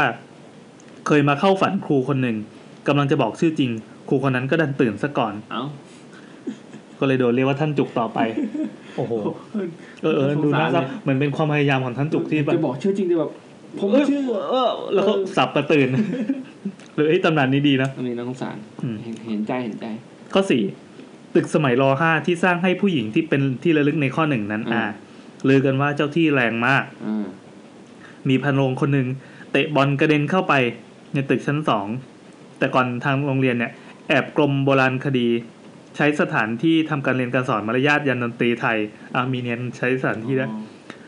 วันต่อมาขาก็บวมแดงต้องไปไหว้ขอเข้ามาไม่รู้ว่าจริงหรือเปล่าเพราะตอนเราเรียนมารยาทบนตึกชั้น2นั้นก็มือบอลเอามือแกะพื้นกระเบื้องสีเล่นไม่เห็นจะเจออะไรเลยคือตอนนั้นยังไม่รู้ว่าขึ้นทะเบียนตึกเป็นสมบัติของชาติไปแล้วโอ้โหสมบัติของชาตินี่หว่าชิบหายแล้วคนช็อกชอนแล้วก็ยังไม่มีจิตสำนึกอนุรักษ์ของเก่าแต่ก็ไม่รู้ว่าหมดอายุความหรือยังไม่ต้องเล่าออกอากาศก็ได้ค่ะอ้าวชิบหายแล้วทันไอ้ปัญหาตรงนี้แหละได้โอเคครับเดี๋ยวเราจะไม่เล่าออกอากาศมีอะไรอีกนะมีหมดแล้วมันมีหลายเรื่องนะก็เนี่ยทั้งหมดก็ประมาณนี้ขอบคุณนะสมมติขอบคุณสำหรับคุณช่องช่อนนะครับครับไปเขาบอกว่าฝากโปรโมทร้านด้วยร้านครับเป็นร้านเค้กช็อกโกแลตจากเค้กช็อกจากปลาช่อนนะครับเมื่อกี้ผมแบบมุกเนี่ยแต่แสดงว่าตั้งชื่อดีพอบอกช่อนก็คือสะกดยังไงนะครับพี่แป๊บนึงนะเข้าก่อนช็อกช่อนนะครับคือนี่เราโฆษณาให้เขาจริงจังเลยก็ได้ใช่ไหมช็อกช่อนนะครับก็คือ CHOC แล้วก็ CHO double N ครับอ่านว่าช็อกช่อนช็อกช่อนนะครับมีคนไลค์อยู่ก็4คนนี่เพื่อของกินนะกินนะครับนี่น่าสนใจเขามีพวกขนมปังอะไรพวกนี้ทำมาจากปลาช่อนนะนั่นแหละแล้วคุกกี้ใช้ปะวะโอเคนั่นแหละไม่ใช่ปลาช่อนหรอกครับพูดเล่นไม่ใช่เหรอแต่เป็นพวกขนมทั้งหลายทั้งปวงอะไรเงี้ยแต่ว่าโลโก้รูปปลาช่อนถือช็อกโกแลตอะไรอย่างงี้นะครับขอบคุณมากครับของพี่แอนของผมนี่เพิ่งได้มาวันนี้เองครับเมื่อตอนบ่ายคุณซังใน Twitter ก็ส่งบอกว่าเป็นตำนานมหาลัยแห่งหนึ่งย่านหัวหมากโอ้โหมีเราไม่บอกชื่อแล้วกันแน่ๆครับรู้แค่ว่าเป็นอาจจะเป็นมหาลัยอินดอร์สเตเดียมก็ได้ ก็คือมีตึกอยู่ตึกนึงอันนี้คือเขาไม่ได้เล่าว่าเป็นแบบเป็นชิ้นเป็นอันนะเดี๋ยวเราอ่านให้ฟังแล้วกันมาตืดไหนวะไม่ใช่กำลังหายเลยเดี๋ยวชื่อคุณอะไรนะคุณสังนี่โอเคคือคุณสังเขาจริงๆเขาเล่ามาหลายเรื่องแต่ว่าเรายังไม่สบโอกาสอ่านสักทีเพราะยังไม่ถึงธีมนะแต่เมื่อกี้ของน้องดานี่อ่านเลยอยู่ที่แซมเลือกมานะครับครับผม คือเขาบอกไม่บอกชื่อตึกออกอากาศได้ไหมคะแต่ซังกับเพื่อนๆน่ะยืนยันได้เพราะเหตุการณ์ที่เกิดขึ้นติดกันนั้นซังกับเพื่อนๆอยู่ในที่เกิดเหตุเนื่องจากพวกเราเป็นเจ้าหน้าที่สโมในตอนนั้นเพื่อนๆก็อยู่หน่วยวิทยุสื่อสารเวลาเกือบบ่าย 3พวกเราได้รับข้อความให้ไปปฏิบัติหน้าที่กั้นที่เกิดเหตุเนื่องจากมีคนพลัดตกตึกโอ้พลัดตกตึกครับทั้งหมดเป็นไปตามข่าวนี้ค่ะแล้วก็ให้ลิงก์มานะครับซึ่งลิงก์เนี่ยเป็นตืดเป็นลิงก์ข่าวผมก็กดไปอ่านลิงก์ข่าวสรุปให้ฟังย่อๆนะครับว่า Daily News ลุยตามที่ชื่อมหาลัยพิสูจน์ตึกเฮี้ยนยืนยันสถาบันเข้มงวดมาตลอดแล้วก็ข่าวจากสำนักพิมพ์หนังสือพิมพ์ Daily News วันที่13เมษายนปี47โอ้ยหลายปีแล้วนะ47โอ้โห11ปีแล้วครับเขาบอกว่าผมเรียกมหาลัยนี้ว่ามหาลัย ABC แล้วกันโอเคจะได้เข้าใจง่ายไม่บอกเขาบอกว่าไปสำรวจอาคารเนี้ยหลังจากมีเสียงร่ำลือกระหึ่มถึงวิญญาณเฮี้ยนยืนยันทางสถาบันเข้มงวดมาตลอดภายหลังนักศึกษากระโดดตึกฆ่าตัวตายก็เลยสั่งปิดล็อกหน้าต่างกระจกแน่นหนาทุกบานอันนี้คือจากเว็บข่าวเลยนะแต่รายของอาจารย์สาวอเมริกันสุดวิสัยจริงๆก็คือมีตกใช่ตกอะไรอย่างเงี้ยเหรอใช่ส่วนไม้กางเขนที่ติดบนผนังปูนทุกชั้นมีมานานแล้วไม่ได้ทำเพื่อแก้เคล็ดแต่ล่าสุดยังจับกลุ่มกันวิจารณ์ไม่เลิกถึงกับขนานนามชื่ออาถรรพ์ตึกตืดไหนที่ตึกนี้โอเคไม่รู้หญิงสาวคนไหนจะไปสังเวยอีกนี่แกเป็นหนังสือพิมพ์เหรอเนี่ยไม่เขียนนี่ก็จากเหตุการณ์นางสาวคิมเบอร์รี่อายุ22ปีสัญชาติอเมริกันเป็นอาจารย์สอนภาษาอังกฤษที่มหาลัย ABC เนี่ยนะครับเขาคิดสั้นเนี่ยเขาคิดสั้นกระโดดลงมาจากชั้น13เมื่อปีนั้นเขาก็ไปสัมภาษณ์เนาะนี่คือข่าวเขียนค่อนข้างนานผมค่อนข้างยาวผมสรุปให้ฟังแล้วกันว่าเขาก็ติดต่อไปที่สถานทูตสหรัฐเพื่อจะนำศพกลับอะไรเงี้ยแต่ทีนี้ก็ติดสงกรานต์ก็เลยลำบากนิดนึงติดสงกรานต์แล้วก็พอทีมข่าวสำนักข่าวผู้สื่อข่าวเดลินิวก็ไปสำรวจบนอาคารนี้ตั้งแต่ชั้น1ถึง10ก็พบว่าชั้น10เนี่ยไม่มีการเรียนการสอนแล้วเป็นห้องพักอาจารย์ทั้งหมดเลยส่วนบริเวณผนังปูนเหนือหน้าต่างตรงจุดที่นักศึกษาเคยกระโดดลงมานั้นพบว่ามีไม้กางเขนมาติดเอาไว้จริงเกี่ยวกับเรื่องนี้อาจารย์เขาก็บอกว่าก็ทางสถาบันเป็นคาทอลิกอยู่แล้วก็เลยติดสัญลักษณ์ไว้ทุกชั้นไม่เกี่ยวข้องกับป้องกันอาถรรพ์ใดๆทีนี้เรื่องมันไม่จบไงเพราะว่านักศึกษาก็จับกลุ่มกันวิพากษ์วิจารณ์ถึงเรื่องที่เกิดขึ้นอย่างกว้างขวางบางคนก็เรียกเป็นอาถรรพ์กันก็กลัวว่าไม่รู้จักใครหญิงสาวเขาเน้นว่าเป็นหญิงสาวเลยนะใครจะมาสังเวยชีวิตอีกก็แล้วก็มีข่าวอื่นๆที่มาเปรียบเทียบว่าก็มีเนาะก็เป็นอาจารย์ท่านี้อย่างไรก็ตามผู้สื่อข่าวได้รับการเปิดเผยจากแม่บ้านรายหนึ่งที่มีหน้าที่ทำความสะอาดในอาคารนี้ว่าเคยเจอกับเหตุการณ์เขย่าขวัญมาแล้วคือเวลากลางคืนตอนกดลิฟต์เพื่อจะขึ้นไปทำความสะอาดชั้นต่างๆนั้นบนตึกเนี่ยมี17ชั้นลิฟต์มักจะไปหยุดที่ชั้น10ซึ่งเป็นชั้นที่นักศึกษาสาว2รายกระโดดตึกฆ่าตัวตายฟังนะครับนักศึกษาสาว2รายไม่เกี่ยวกับอาจารย์อเมริกันท่านเมื่อกี้แสดงว่ารวมแล้ว3ทั้งที่ตัวเองไม่ได้กดลิฟต์ชั้น10แต่ละอย่างใดพอเปิดประตูลิฟต์ออกก็ไม่มีใครเข้าลิฟต์อยู่ที่ชั้นดังกล่าวด้วยทำเอาขนลุกต้องรีบเพ่นออกจากตึกไม่ทันทำให้ไม่มีแม่บ้านคนใดยอมขึ้นทำความสะอาดตึกต่างๆในชั้นต่างๆในตึกนี้ตอนคืนอีกเลยขณะเดียวกันรปภ.นักศึกษาบางคนที่อาศัยอยู่ในหอพักในมหาลัยเนี่ยยังเปิดเผยเรื่องที่น่าขนลุกอีกว่าวันดีคืนดีตอนดึกเคยมีคนเห็นหญิงสาวแต่งชุดนักศึกษาเดินไปเดินมาที่ชั้น10ของอาคารตืดๆด้วยแต่เมื่อไปตรวจสอบแล้วไม่พบแต่อย่างใด จากเหตุการณ์ที่เกิดขึ้นทำให้นักศึกษาหอพักรวมทั้งอาจารย์เจ้าหน้าที่ที่อาศัยอยู่บนอาคารอาถรรพ์แห่งนี้บางคนเกิดความกลัวจนต้องย้ายหนีออกไปอยู่ที่อื่นกันหลายรายแล้วเครดิตจากหนังสือพิมพ์ Daily News เมื่อปี 2004คือปี47นะครับซึ่งผมเพิ่งอยู่ปี1แล้วนะนานแล้วโอ้โหแล้วก็คือผมก็เลยสนใจไงผมก็เลยไปเสิร์ชดูก็นั่นเลยอันนี้แบบปี47ก็สดๆก็มีบอกว่ามีอาจารย์แลกเปลี่ยนจากอเมริกากระโดดลงมาฆ่าตัวตายอะไรก็ไปผมก็จะเปิดดูก็มีพยานมีเก็บยังคือเรื่องเนี้ยคือเรื่องของคุณซังที่เล่าเนี่ยไม่ได้เล่าเกี่ยวกับอาจารย์ท่านนี้ที่ออกข่าวแต่เป็นเหตุการณ์ก่อนหน้าเป็นภาคก่อนใช่ซึ่งก็คือนักศึกษาสาว2คนนั่นไงที่ผมพูดเมื่อกี้ข่าวของอาจารย์ก็จบแล้วใช่ไหมอันนี้คุณซังก็บอกว่าเรื่องเล่าเหตุการณ์วันนั้นของเพื่อนคณะวิศวะนะคะคือที่ ABC เนี่ยตึกคิวก็จะเป็น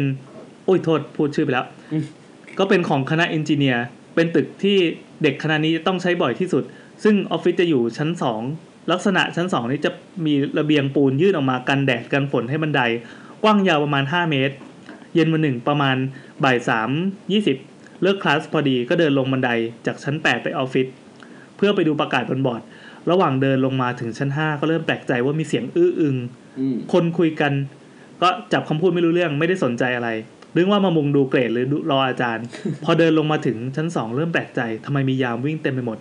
คนจับกลุ่มกันใกล้ๆบอร์ดเพียบเลยเราก็ไม่ได้สนใจคิดแต่จะดูบอร์ดก็ฝ่าฝูงชนเข้าไปภาพที่เห็นคือมีผู้หญิงคนหนึ่งนอนอยู่ที่ระเบียงแขนขาพับผิดรูปมีเลือดไหลออกทางปากและจมูกมีอาการกระตุกเป็นช่วงๆคือเป็นครั้งแรกที่เห็นคนกำลังจะสิ้นใจต่อหน้าต่อตารู้สึกติดตามากกับอาการที่ชีวิตกำลังจะออกจากร่างไปเพียงครู่เดียวเธอคนนั้นก็แน่นิ่งไปและไม่ขยับอีกสยองมาดูเรื่องผีกันใช่สุดท้ายรู้ข่าวมาว่าเธอกระโดดตึกฆ่าตัวตายจากหน้าต่างชั้น5เพราะรับไม่ได้กับการติด F เชี่ยวันรุ่งขึ้นหน้าต่างตั้งแต่ชั้น5ก็เลยถูกปิดสนิทด้วยการเจาะยึดด้วยตัวน็อตอันนี้ก็เต็มคือตรงกับข่าวเมื่อกี้นะครับเพราะว่ากลัวว่านักศึกษาจะกระโดดตึกอีกผ่านมาครบอาทิตย์พอดีจากวันที่เธอกระโดดตึกฆ่าตัวตายมีนักศึกษาหญิงอีกคนหนึ่งก็กระโดดตึกนี้ฆ่าตัวตายเหมือนกันแต่คราวนี้เปิดหน้าต่างชั้น8ลงมาเมื่อกี้เขาปิดล็อกถึงชั้นอะไรชั้น5เขาปิดที่ชั้น5เลยคราวนี้กระโดดชั้น8ลงมาตกลงมาตายที่ระเบียงเดิมโอ้โหเรานั่งเรียนอยู่บนตึกนี้ชั้น6พอมีคนเปิดห้องเข้ามาบอกว่ามีคนกระโดดตึกตายคลาสก็หยุดทันทีแล้วทุกคนก็ไปมุงดูตรงที่หน้าต่างมองไปที่ระเบียงคือรู้ตำแหน่งอยู่แล้วไงภาพที่เห็นก็คือแม้จะค่อนข้างไกลแต่ไม่รู้ว่าทำไมมันชัดเหลือเกินเลือดแดงฉานไปทั่วๆร่างแน่นิ่งไม่ไหวติงจากนั้นทุกชั้นไม่สามารถเปิดหน้าต่างได้อีกเลยแล้วก็ไม่มีใครกล้าขึ้นไปดูบอร์ดตอนกลางคืนคนเดียวอีกแล้วเฮ้ยเจ๋งนะคือไม่ใช่เรื่องผีนะแต่ว่าคือเห็นคนตายครับมันน่ากลัวครับแต่มันน่ากลัวตรงที่ว่ามันมีคนกระโดด1ครั้งแล้วก็อีก7วันต่อมากระโดดลงไปที่ตำแหน่งเดิมอีก1ครั้งแล้วก็มีจริงเรื่องคนตายแต่ผมชีวิตนี้ผมก็เห็นคนตายครั้งหนึ่งเว้ยยังไงครับคิดดูว่าผมนั่งรถเมล์อยู่เป็นรถเมล์สีเขียวกำลังจะผ่านหน้าโรงพยาบาลภูมิพลทำไมรถมันติดรถมันทำไมรถมันติดมันชนเลยหรือเปล่ามันเบี่ยงสักพักนึงรถแล้วก็ผมนั่งอยู่ฝั่งซ้ายเหมือนรถกำลังเบี่ยงหลบแล้วก็นำผมก็หันไปดูปุ๊บเป็นรูปคนอ้วนๆนอนจมกองเลือดอยู่โอ้โหภาพแม่งครับติดตาจนทุกวันนี้ป่ะติดตาจนวันนี้เลยโอ้โหทุกวันแม่งสยองขึ้นมาเลยนี่แล้วก็พูดถึงเขาด้วยใช่ไหมชิบหายโคตรขากลับมันต้องผ่านงั้นด้วยดิก็จะมานานแล้วพี่10 กว่าปีแล้วโอเคไปเกิดแล้วยังมีต่อคุณสั่งยังเล่าต่อว่าสำหรับพวกเราวงในคือจะฟังวอจากพี่รปภได้เพราะว่าเป็นแบบทำงานฝั่งเด็กสมอหรือว่าเป็นผู้ที่มีเส้น หลังจากการเสียชีวิตของน้องคนแรกเนี่ยพี่ที่แฮมเล่าให้ฟังว่ามีรปภ2คนแรกอยู่ชั้น5อีกคนอยู่ชั้น3ชั้น5เห็นนักศึกษาหญิงนั่งห้อยขาแล้วก็ทิ้งตัวลงไปคนชั้น3จะเห็นร่างของนักศึกษาลอยทิ้งดิ่งลงมาไอ้ขี้เห็นพร้อมกันทั้งคู่วอเรียกรปภให้ไปจุดเกิดเหตุแต่พอยื่นหน้าไปดูกลับไม่เจออะไรเช้าวันนั้นพี่รปภขอลาออกและเป็นที่มาของการปิดตายหน้าต่างบานหน้าต่างทุกชั้น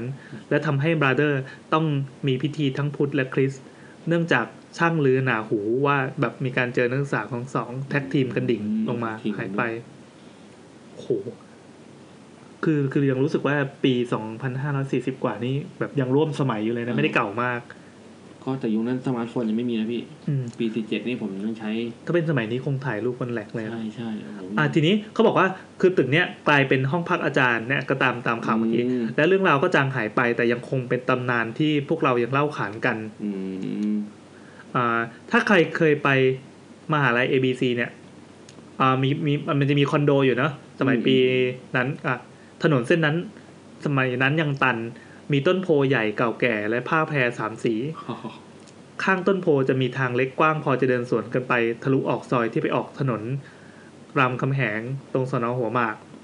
นึกภาพออกจากต้นไม้ก็รู้มันเลยมหาลัยไหนไม่เราพูดว่าอยู่แถวหัวหมากเฉยๆจากต้นไม้ที่เป็นโค้งมุมรั้วมหาลัยเลี้ยวขวาไปจะไปกินก๋วยเตี๋ยวขาหมูแล้วก็ไปเจอคอนโดเนี้ยได้เรื่องเล่าขานมีอยู่ว่าเวลาเนี่ยดึกสงัดเด็กหอที่กลับหลังเที่ยงคืนหากใครเจอฝูงสุนัขยืนเรียงขวางถนนและหอนพร้อมกันให้คุณเตรียมพร้อมสแตนด์บายเตรียมเห็นรถเก๋งลึกลับบ้างก็ว่าสีแดงบ้างก็ว่าสีดำติดฟิล์มดำมืดเหยียบมาไม่ต่ำกว่า100ขับแซงขนาบข้างแล้วเลี้ยวขวาเข้ามุมรั้วถ้าเราขับตามติดทันก็จะเห็นว่ารถคันนั้นหายไปพริบตาเลยเจ๋งดีบางคนเล่าว่าพอเลยต้นไม้นั้นมาจะเห็นเป็นผู้หญิงสาวนั่งก้มหน้าอยู่ท้ายรถเขาแล้วก็จะหายไปพร้อมรถพอรถขับมาถึงหน้าหอประมาณนั้นก็เล่ากันว่าเด็กหอของที่เนี้ยมักจะประสบอุบัติเหตุรถชนที่ต้นโพในเวลากลางดึกเพราะนั่นแหละว่ากันตามตรงก็คือออกเที่ยวนะคะพี่แซมพี่แอนก็เลยเป็นที่มาของเรื่องเล่าปัจจุบันต้นโพนั้นไม่มีแล้วถูกตัดแล้วกลายเป็นถนนกว้างไปเลยเดี๋ยวผมมีถามนิดนึงผมถามว่าตกลงไทม์ไลน์ของเรื่องการกระโดดตึกนี้เป็นยังไงก็สรุปว่านักศึกษาชั้น5กระโดดก่อนอีกอาทิตย์นึงเป็นคิวนักศึกษาชั้น10ชั้น10แล้วก็มีอาจารย์ที่โดดตามมาอีกทีหลังก็ไม่ใช่ปีเดียวกันแต่ว่าเคสแรกมันห่างกันแค่ใช่7 วันแต่คูณนานหน่อยปืดโอเคนั่นแหละครับชอบมีเสริมได้ไหมที่บอกเป็นผีผูกคอตายอะไรผมมีเสริมนิดนึงก็คือที่บอกว่าคือตำนานบางอย่างมันเพิ่งเกิดขึ้นก็จริงแต่ว่าเหตุการณ์ที่มันเกิดขึ้นมันสะเทือนขวัญแล้วมันสามารถพอมันถูกเล่าต่อไปมันอาจจะเพี้ยนหรือว่าไปเรื่อยๆแต่ถ้าเรามีแหล่งข่าวอย่างนั้นเนี่ยเราก็เปิดเว็บดูข่าวได้ว่ามันเคยเกิดเหตุขึ้นอย่างนี้จริงๆก็สามารถสืบเข้าไปถึงต้นต่อได้แต่ถ้าแบบมันถูกเล่าไปจนเพี้ยนจนแปลงปั๊บมันก็อาจจะเป็นผีที่อภินิหารขึ้นเรื่อยๆคืออย่างผมเองเนี่ยยังคิดอยู่เลยว่าถ้ากลับไปโรงเรียนมัธยมอาจจะมีเรื่องผีเรื่องนี้ก็ได้มันเป็นตึกวิทยาศาสตร์สมัยผมอยู่มัธยมปกติผมจะไปถึงโรงเรียนประมาณ 7:10 นาทีถึง 7:15 เพื่อไปลอกกันบ้านก่อนแล้วมันเป็นคือมันชื่อห้อง437ไม่เกี่ยวอะไรกับห้องนี้นะครับก็เรียนฟิสิกส์ตอนม.4 ผมเป็นเด็กวิทย์นะเห็นงี้ ก็ไปถึงปั๊บก็มีเพื่อนมาก่อนคนนึงแหละคนนี้จะเป็นแบบต้นตอให้ลอกกันบ้านเขาบอกว่าเมื่อกี้ข้างล่างเห็นอะไรเปล่าบอกไม่เห็นทำไมเหรอก็สรุปได้ว่าตำรวจเพิ่งกลับไปเมื่อกี้เนี่ยแบบสดๆเลยผมก่อนผมจะเดินขึ้นมาเนี่ยตำรวจเพิ่งกลับไปเลยห้องนั้นมันเป็นตึกที่อยู่ติดกับวัดแล้วก็มันจะมีต้นไม้ผมจำไม่ได้ต้นอะไรสมมติว่าเป็นต้นหูกวางหรือว่าทองกวาวหรืออะไรอย่างนี้ละกันมันอยู่ในกำแพงวัดแล้วมันยื่นเข้ามาในโรงเรียนมีคนผูกคอตายตรงนั้นเลยเมื่อกี้เลยแล้วบนต้นไม้ต้นไม้ต้นนั้นใช่ที่ต้นนั้นโทษมันเป็นต้นไม้ที่อยู่ในโรงเรียนแล้วมันยื่นขึ้นไปในวัดที่เขาผูกในวัดไม่แน่ใจว่าเป็นแฟนของพระหรืออะไรยังไงแต่คือเพิ่งใช่เพิ่งผูกเมื่อกี้เนี่ยแล้วก็แบบเนี่ยแล้วตำรวจก็เพิ่งมาตำรวจก็เพิ่งมาเก็บมาอะไรไปมูลนิธิเพิ่งกลับไปแล้วก็คือครูก็ต้องไปประกาศออกหน้าเสาธงว่าแบบอย่าแตกตื่น เพราะเฮ้ยแบบมันก็เป็นเรื่องนี้แล้วก็ครูก็แบบให้โอวาทสอนเด็กว่าจงอะไรก็ว่าไปจงทำดีต่อไปซึ่งก็ดีนะแล้วก็หลังๆก็เริ่มมีคนแบบไปคุยว่าเขาเจออะไรกันบ้างที่ไม่เจอทั้งที่ไม่เจอหรอกตอนผมก็แต่ว่ามันเหวอไงเพราะว่าอย่างผมไปเนี่ยมันก็ค่อนข้างเช้านะสำหรับเด็กต่างจังหวัดไป 7:00 นเพื่อไปลอกกันบ้านแล้วในห้องมันยังไม่มีใครถึงมันจะเป็นห้องวิทยาศาสตร์ซึ่งแบบ อบอวลไปด้วยกลิ่นวิทยาศาสตร์ก็ตามแต่หน้าต่างนั้นน่ะทุกบานมันส่องไปถึงต้นไม้ตรงนั้นแต่ไม่เห็นจุดเกิดเหตุไงใช่ๆเห็นจุดเกิดเหตุตลอดเวลาก็เลยโอเคว่ะกลัวก็ได้กลัวก็ได้เรื่องที่2ต่อไปนะครับอีกเรื่องนึงคุณนักครินทร์กิ่งศักดิ์นะครับพี่ปางครับพี่ปังส่งมาครับสวัสดีครับขอฝากเรื่องผีมหาลัยอันนี้เป็นเรื่องตำนานแต่ว่ามัน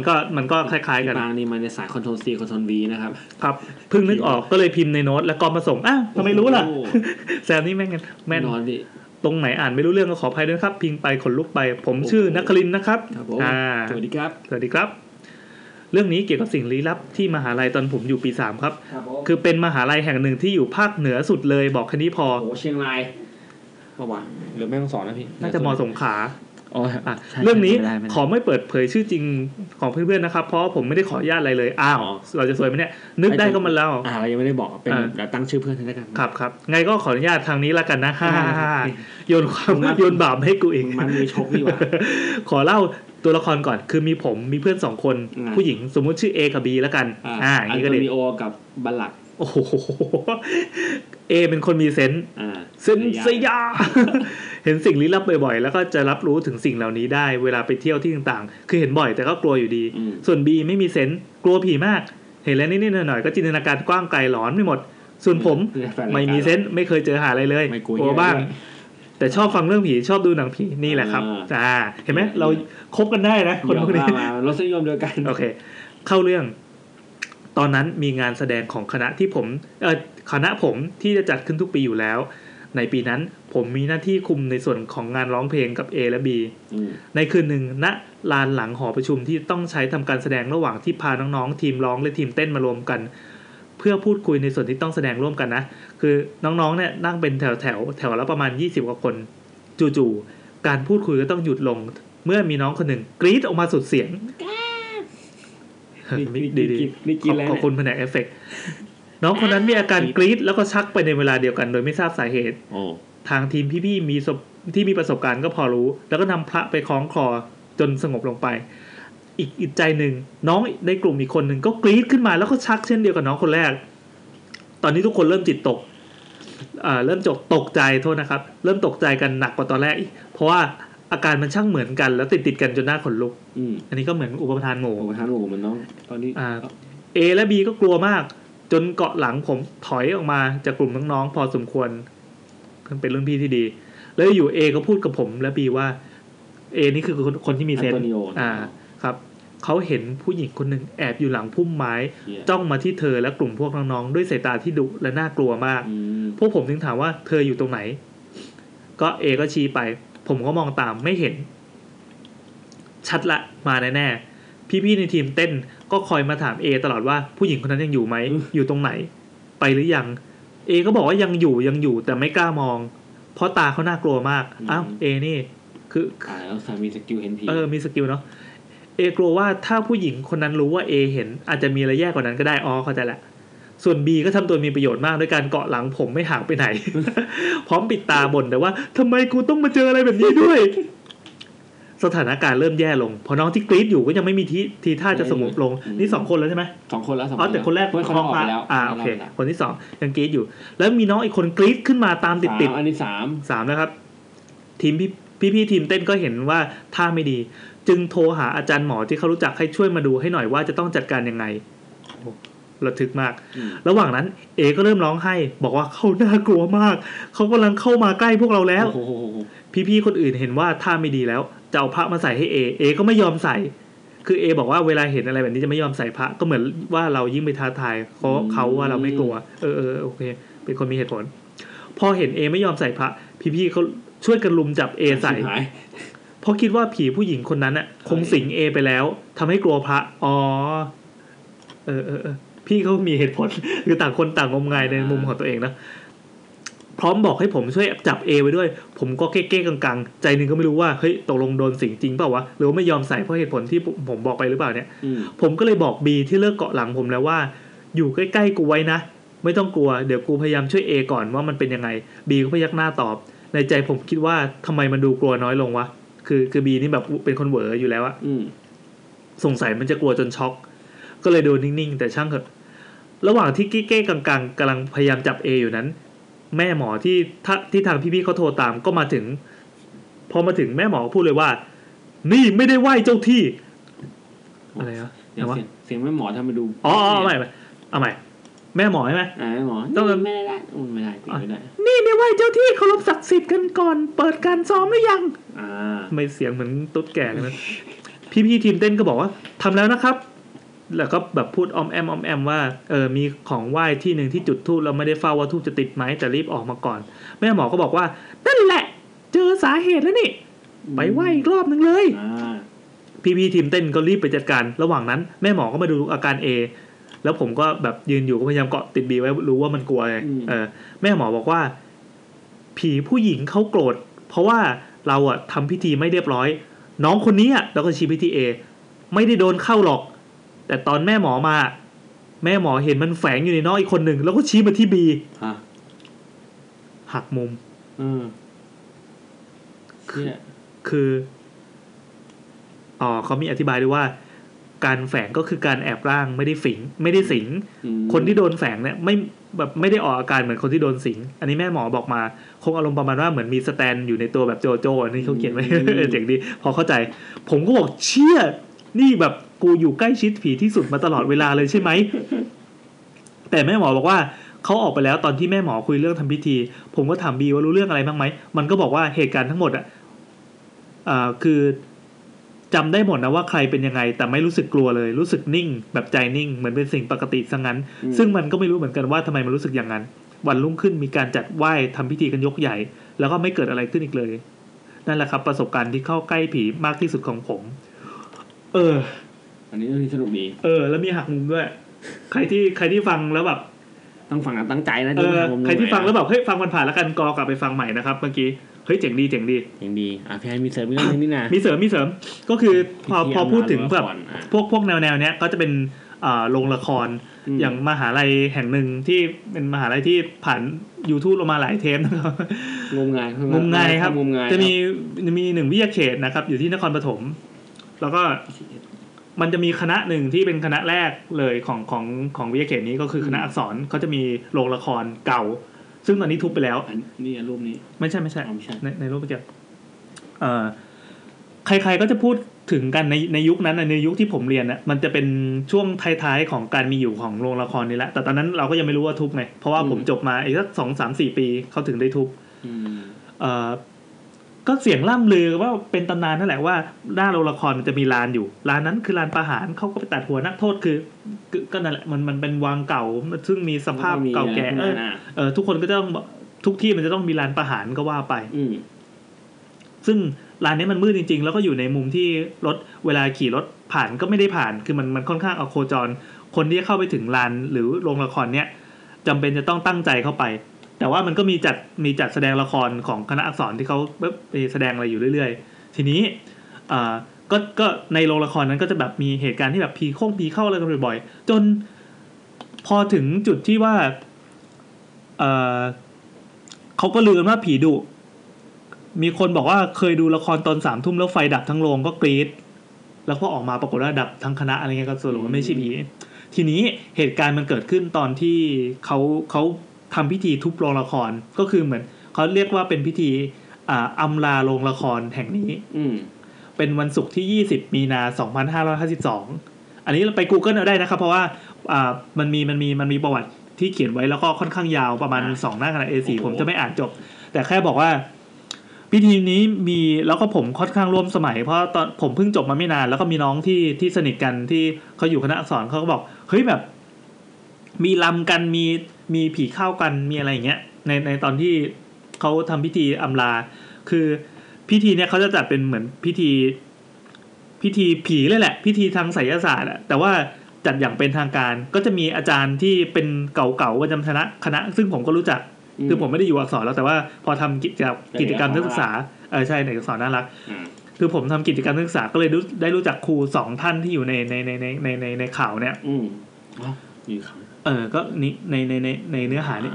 เขาอันนี้เป็นข้อเขียนไม่ใช่เป็นข่าวก็เป็นครู2ท่านครูท่านหนึ่งแบบอยู่ตั้งแต่สมัยแรกเลยส่วนครูอีกคนก็ ก็เป็นแบบคนผู้หญิงสปอร์ตหน่อยส่วนครูผู้ชายจะเป็นแบบนึกภาพเหมือนผู้ชายผมยาวมากตัวอ้วนๆหน่อยแล้วก็ไว้หนวดซึ่งครู2คนเนี่ยเด็กทั้งมหาลัยก็จะรู้จักดีเด็กที่ฝั่งเนี้ยนะเขาจะรู้จักดีว่าแบบเป็นแบบเก่าๆอะประจำที่นี่เขาก็มีการอ่านมนต์พิธีอ่านองค์การคาถาตามมหัตตโนฤกษ์ไม่รู้มันคืออะไรเหมือนกันแต่เขาแล้วก็มากเลยพี่คือพิธีกรคืองานพิธีการเริ่มตั้งแต่ 6:00 น.แต่พอเริ่มพิธีปั๊บเขาก็จะกล่าวเตือนว่าหากมีอะไรเกิดขึ้นระหว่างดำเนินพิธีกรรมอย่าฝืนนะคะให้ปล่อยไปไม่งั้นจะปวดหัวและทรมานมากคืออะไรวะแล้วแบบเราสมมุติว่าเรานั่งอยู่ในพิธีเนี่ยแล้วเขาพูดขึ้นมาอย่างเงี้ยแล้วก็จริงเว้ยเราปวดหัวหรือเปล่าจะตั้งคำถามเฮ้ยเราปวดหัวหรือเปล่าควรจะกินพาราหรือเปล่าขอให้ปล่อยไปแต่ก็คือพอพิธีเริ่มปั๊บก็มีจริงคนที่แบบเหมือนกับเรื่องเมื่อกี้ที่อ่านเลยก็คือของขึ้นน้ำตาไหลตาค้างตัวแข็งทื่อทุกหลังรอบตัวแบบหมุนอะไรเงี้ยก็ว่าไปก็มีคือคุยไปคุยมาก็คือน้องที่โดนสรุปว่าโดนผีเข้าแล้วกันเขาบอกว่าคือไม่อยากให้ทุบไม่อยากจากไปไหนอันนี้จะมองว่าเป็นอุปทานหรือเป็นอะไรก็ว่าไปก็ไม่อยากให้แล้วก็น้ำตาไหลแล้วก็แทนตัวเองว่าคือเป็นคนจีนผมจำชื่อไม่ได้เป็นคนจีนที่อยู่ที่นี่มานานแล้วก็คือเหมือนเนียนมาอยู่นั่นแหละแล้วก็ถ้าทุบไปแล้วเขาจะอยู่ที่ไหนเพราะที่ผ่านมาเขาอยู่ในนี้มาตลอดจนจะต้องมีการดีลมีการเจรจากันนานมากว่าเฮ้ยแบบไม่ได้ไปไหนก็คือเดี๋ยวเขาก็สร้างที่ใหม่อะไรงี้ขึ้นมาแล้วก็แบบจะอยากอยู่ก็สามารถอยู่ได้เลยตามสบายชิลอะไรก็ไปก็เลยเหมือนคุยกันรู้เรื่องก็ตอนจบเขาก็บอกว่าแบบโอเคก็ถึงกระทั่งมีคนบอกว่ามาเข้าหนูไหมหนูสงสารน้องคือน้องคนนี้แบบสภาพแย่มากจนน้องเขามองมาแวบหนึ่งแล้วก็บอกว่าไม่ได้หรอกไม่เอาฉันไม่เข้าเธอไม่สวยนั่นเลยแล้วก็บอกว่าแบบถึงไม่เป็นไรแต่เธอไม่สวยแต่เธอก็เป็นคนดีเธอดูแลฉันดีฉันพอใจฉันชอบอะไรแบบเนี้ยเฮ้ยมันมีบทสนทนาที่เขาสามารถคุยกับผีได้ก็สรุปเขาก็ฝากคือก่อนเขาจะออกนะเขาฝากข้อคิดว่าข้อ1อย่าในละคุณข้อ2อย่าข่มเหงศิษย์สำนักเดียวกันให้เคารพครูบาอาจารย์แล้วก็กตัญญูรู้คุณแบบโคตรเป็นสำนวนคนแก่แล้วว่ามาจากเด็กๆอ่ะก็สรุปก่อนไปเขาก็บอกว่าฉันยังมาแอบดูละครบ่อยๆเลยพอฉันถามว่าพี่จำหนูได้ไหมหนูเคยเล่นที่นี่นะแกก็บอกว่าจำได้แต่ก็ไม่แน่ใจหรอกว่าผีหลอกหรือเปล่าอะไรเงี้ยสรุปว่าก็เป็นเหตุการณ์ที่เกิดขึ้นในมหาลัยที่ชวนให้งมงายนะครับผมและในช่วงแรกของเราวันนี้ช่วงลูกมีน้อยของเราวันนี้ก็จบลงตรงนี้เดี๋ยวนี้มันไม่ใช่ช่วงลูกมีน้อยแล้วมีคนบอกว่าชอบช่วงกลิ่นทูบมากแบบก็เป็นช่วงลูกมีหลวงแบบต่อไปเราไม่ต้องมาคุยกันแล้วเปิดมาก็กลิ่นทูบเลยต้องมีการทักทายว่าที่เราคอนเซ็ปต์ก่อนโอเควันนี้รู้สึกว่าเทปนี้จะยาวมากประมาณ3 ชั่วโมงครับยาวแน่นอนทำใจนะครับต่อไปเราก็มาเอาช่วงปักทูได้เลยไม่เปิดเสียงไม่ทันแล้วนะ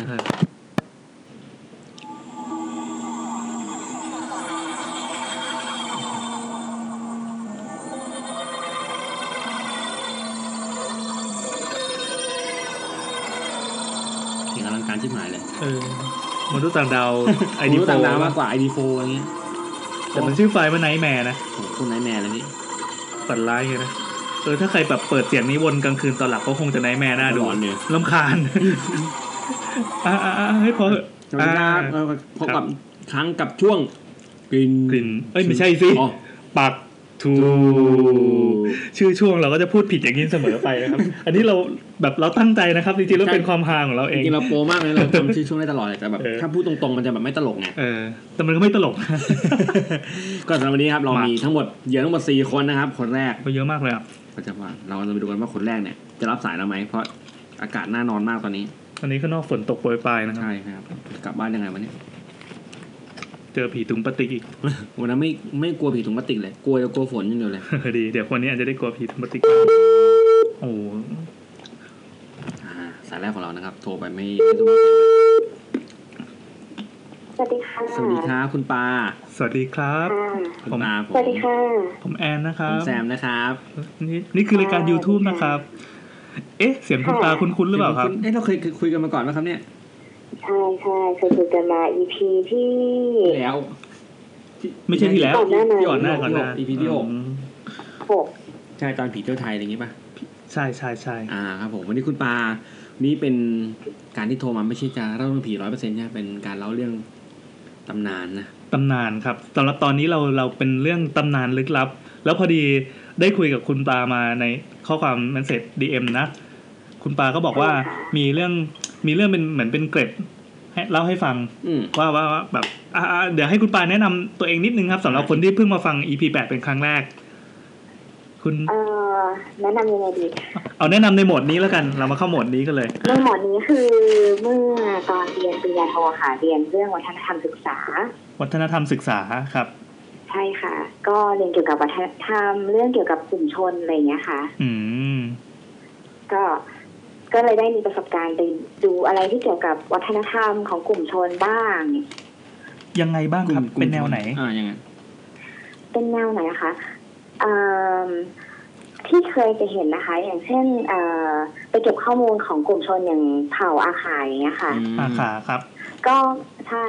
ไม่ได้เป็นผีแบบนั้นก็เราก็จะไปเวลาไปเก็บข้อมูลเนี่ยก็จะอยู่กับเขาเป็นเดือนอะไรอย่างเงี้ยค่ะแล้วก็สัมภาษณ์ครับค่ะที่วัฒนธรรมเนี่ยมันเกี่ยวกับหลายด้านนะคะมันก็มีทั้งเรื่องของภาษาเรื่องการแต่งกายอาหารแล้วก็เรื่องความเชื่ออะไรอย่างเงี้ยค่ะมีประมาณ13หัวข้อที่จะต้องเก็บโหครับโหเยอะเลยครับทีนี้ในส่วนนั้นมันก็จะมีส่วนของเรื่องของความเชื่อก็ในอย่างในภาวะขายเนี่ยค่ะเอาที่เราเคยได้ไปเก็บข้อมูลแล้วกันเนาะครับได้เลยครับค่ะก็พอดีบ้านที่ไปอยู่เนี่ยใกล้ๆบ้านเนี่ยมีบ้านเขาเรียกว่าอาทีมีผาครับครับขออีกทีครับขออะไรผานะครับอาทีมีผาครับผมก็จะเป็นเหมือนถ้าพูดเป็นภาษาไทยก็เหมือนเป็นร่างทรงค่ะคือเป็นหมอรักษาด้วยการส่งเข้าแบบสื่อสารกับผีทีนี้ผีเนี่ยมันไม่ใช่ผีของวิญญาณคนตายหรือว่าอะไรอย่างนี้นะคะผีเนี่ยคือหมายถึงพลังธรรมชาติอาจจะเป็นอย่างที่ไปเนี่ยพอดีว่ามีเคสของคนมาปรึกษาพอดียังไงครับก็จะมีการทำพิธีก็จะมีการรำมีการสวดอะไรอย่างนี้ค่ะซึ่งเราก็ฟังไม่รู้เรื่องนะคะเป็นภาษาของเขาแต่ว่าก็จะมีล่ามแปลให้เราฟังว่าแบบคนที่มารักษาเนี่ยตอนนั้นเขาไปทำเหมือนเขาจะใช้ไม่แน่ใจว่าใช้คำว่าผิดผีหรือเปล่าครับแต่ว่าก็เหมือนวิธีการแก้ไขที่เขาแนะนำอะค่ะก็จะให้ไปทำการขอขมาตอนนั้นเหมือนกับว่าเป็นคู่สามีภรรยาค่ะเขาไปทำอะไรสักอย่างนึงระหว่างที่มีฝนตกแล้วก็มีสายรุ้งก็คือผิดผีกับผีสายรุ้งค่ะเขาก็ให้เป็นการทำพิธีถวายเอาหารแล้วก็ปั้นตุ๊กตาแทนตนเนี่ยไปวางในที่อาภีผาเนี่ยบอกค่ะประมาณนั้น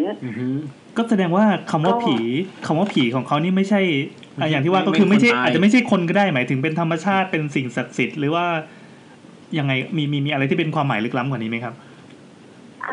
ต้องลึกล้ำเลยเหรอคือจะเริ่มยังไงอยากรู้เราไม่ได้เอ็กซ์เพิร์ตอะคือเราไปอยู่แบบเหมือนเป็นนักศึกษาไปเก็บข้อมูลเฉยๆอะไรเงี้ยค่ะอาจจะแบบมีความผิดพลาดบ้างอะไรเงี้ยแต่ว่าก็คือเราว่ามันมีความคล้ายคลึงของกลุ่มวัฒนธรรมค่ะสมัยก่อนเนี่ยเราอยู่กันในป่าใช่ไหมเป็นกลุ่มชนไปหาหมอที่ไหนไม่ได้ก็ต้องมีความเชื่อของการที่จะเป็นการติดต่อสื่อสารกับผีค่ะอย่างในเมืองไทยเรามีความเชื่อเรามีฟู้ดไทม์ผีใช่ไหมคะไล่กันมาเรื่อยๆเมื่อก่อนเนี้ยคนเชื่อเรื่องผีครับแล้วก็มีการแพร่เข้ามาของศาสนาพราหมณ์ซึ่งก็มาครอบงำแล้วก็แทรกซึมกับความเชื่อเรื่องผีแล้วพุทธก็เข้ามาเพราะฉะนั้นตอนนี้ในเมืองไทยเนี่ยวัฒนธรรมเราก็จะมีทั้งเชื่อเรื่องผีด้วยเชื่อเรื่องพราหมณ์ด้วยเชื่อเรื่องพุทธด้วยซึ่งมันผสมกันแบบแยกไม่ออกคือพอมันผสมกันแล้วมันเวิร์กออกมากลายเป็นอย่างที่เราเห็นอยู่ทุกวันนี้ก็คือเหมือนเดินเข้าไปในวัดเนี่ยที่จะเห็นสิ่งศักดิ์สิทธิ์ทุกศาสนาอยู่ในที่เดียวกันขาดแค่ไม้กางเขนเท่านั้นเอง ใช่เพราะอันนั้นเขาเหมือนตั้งการ์ดเอาไว้ว่าเขาจะไม่ยอมปนกับอย่างอื่นอย่างเ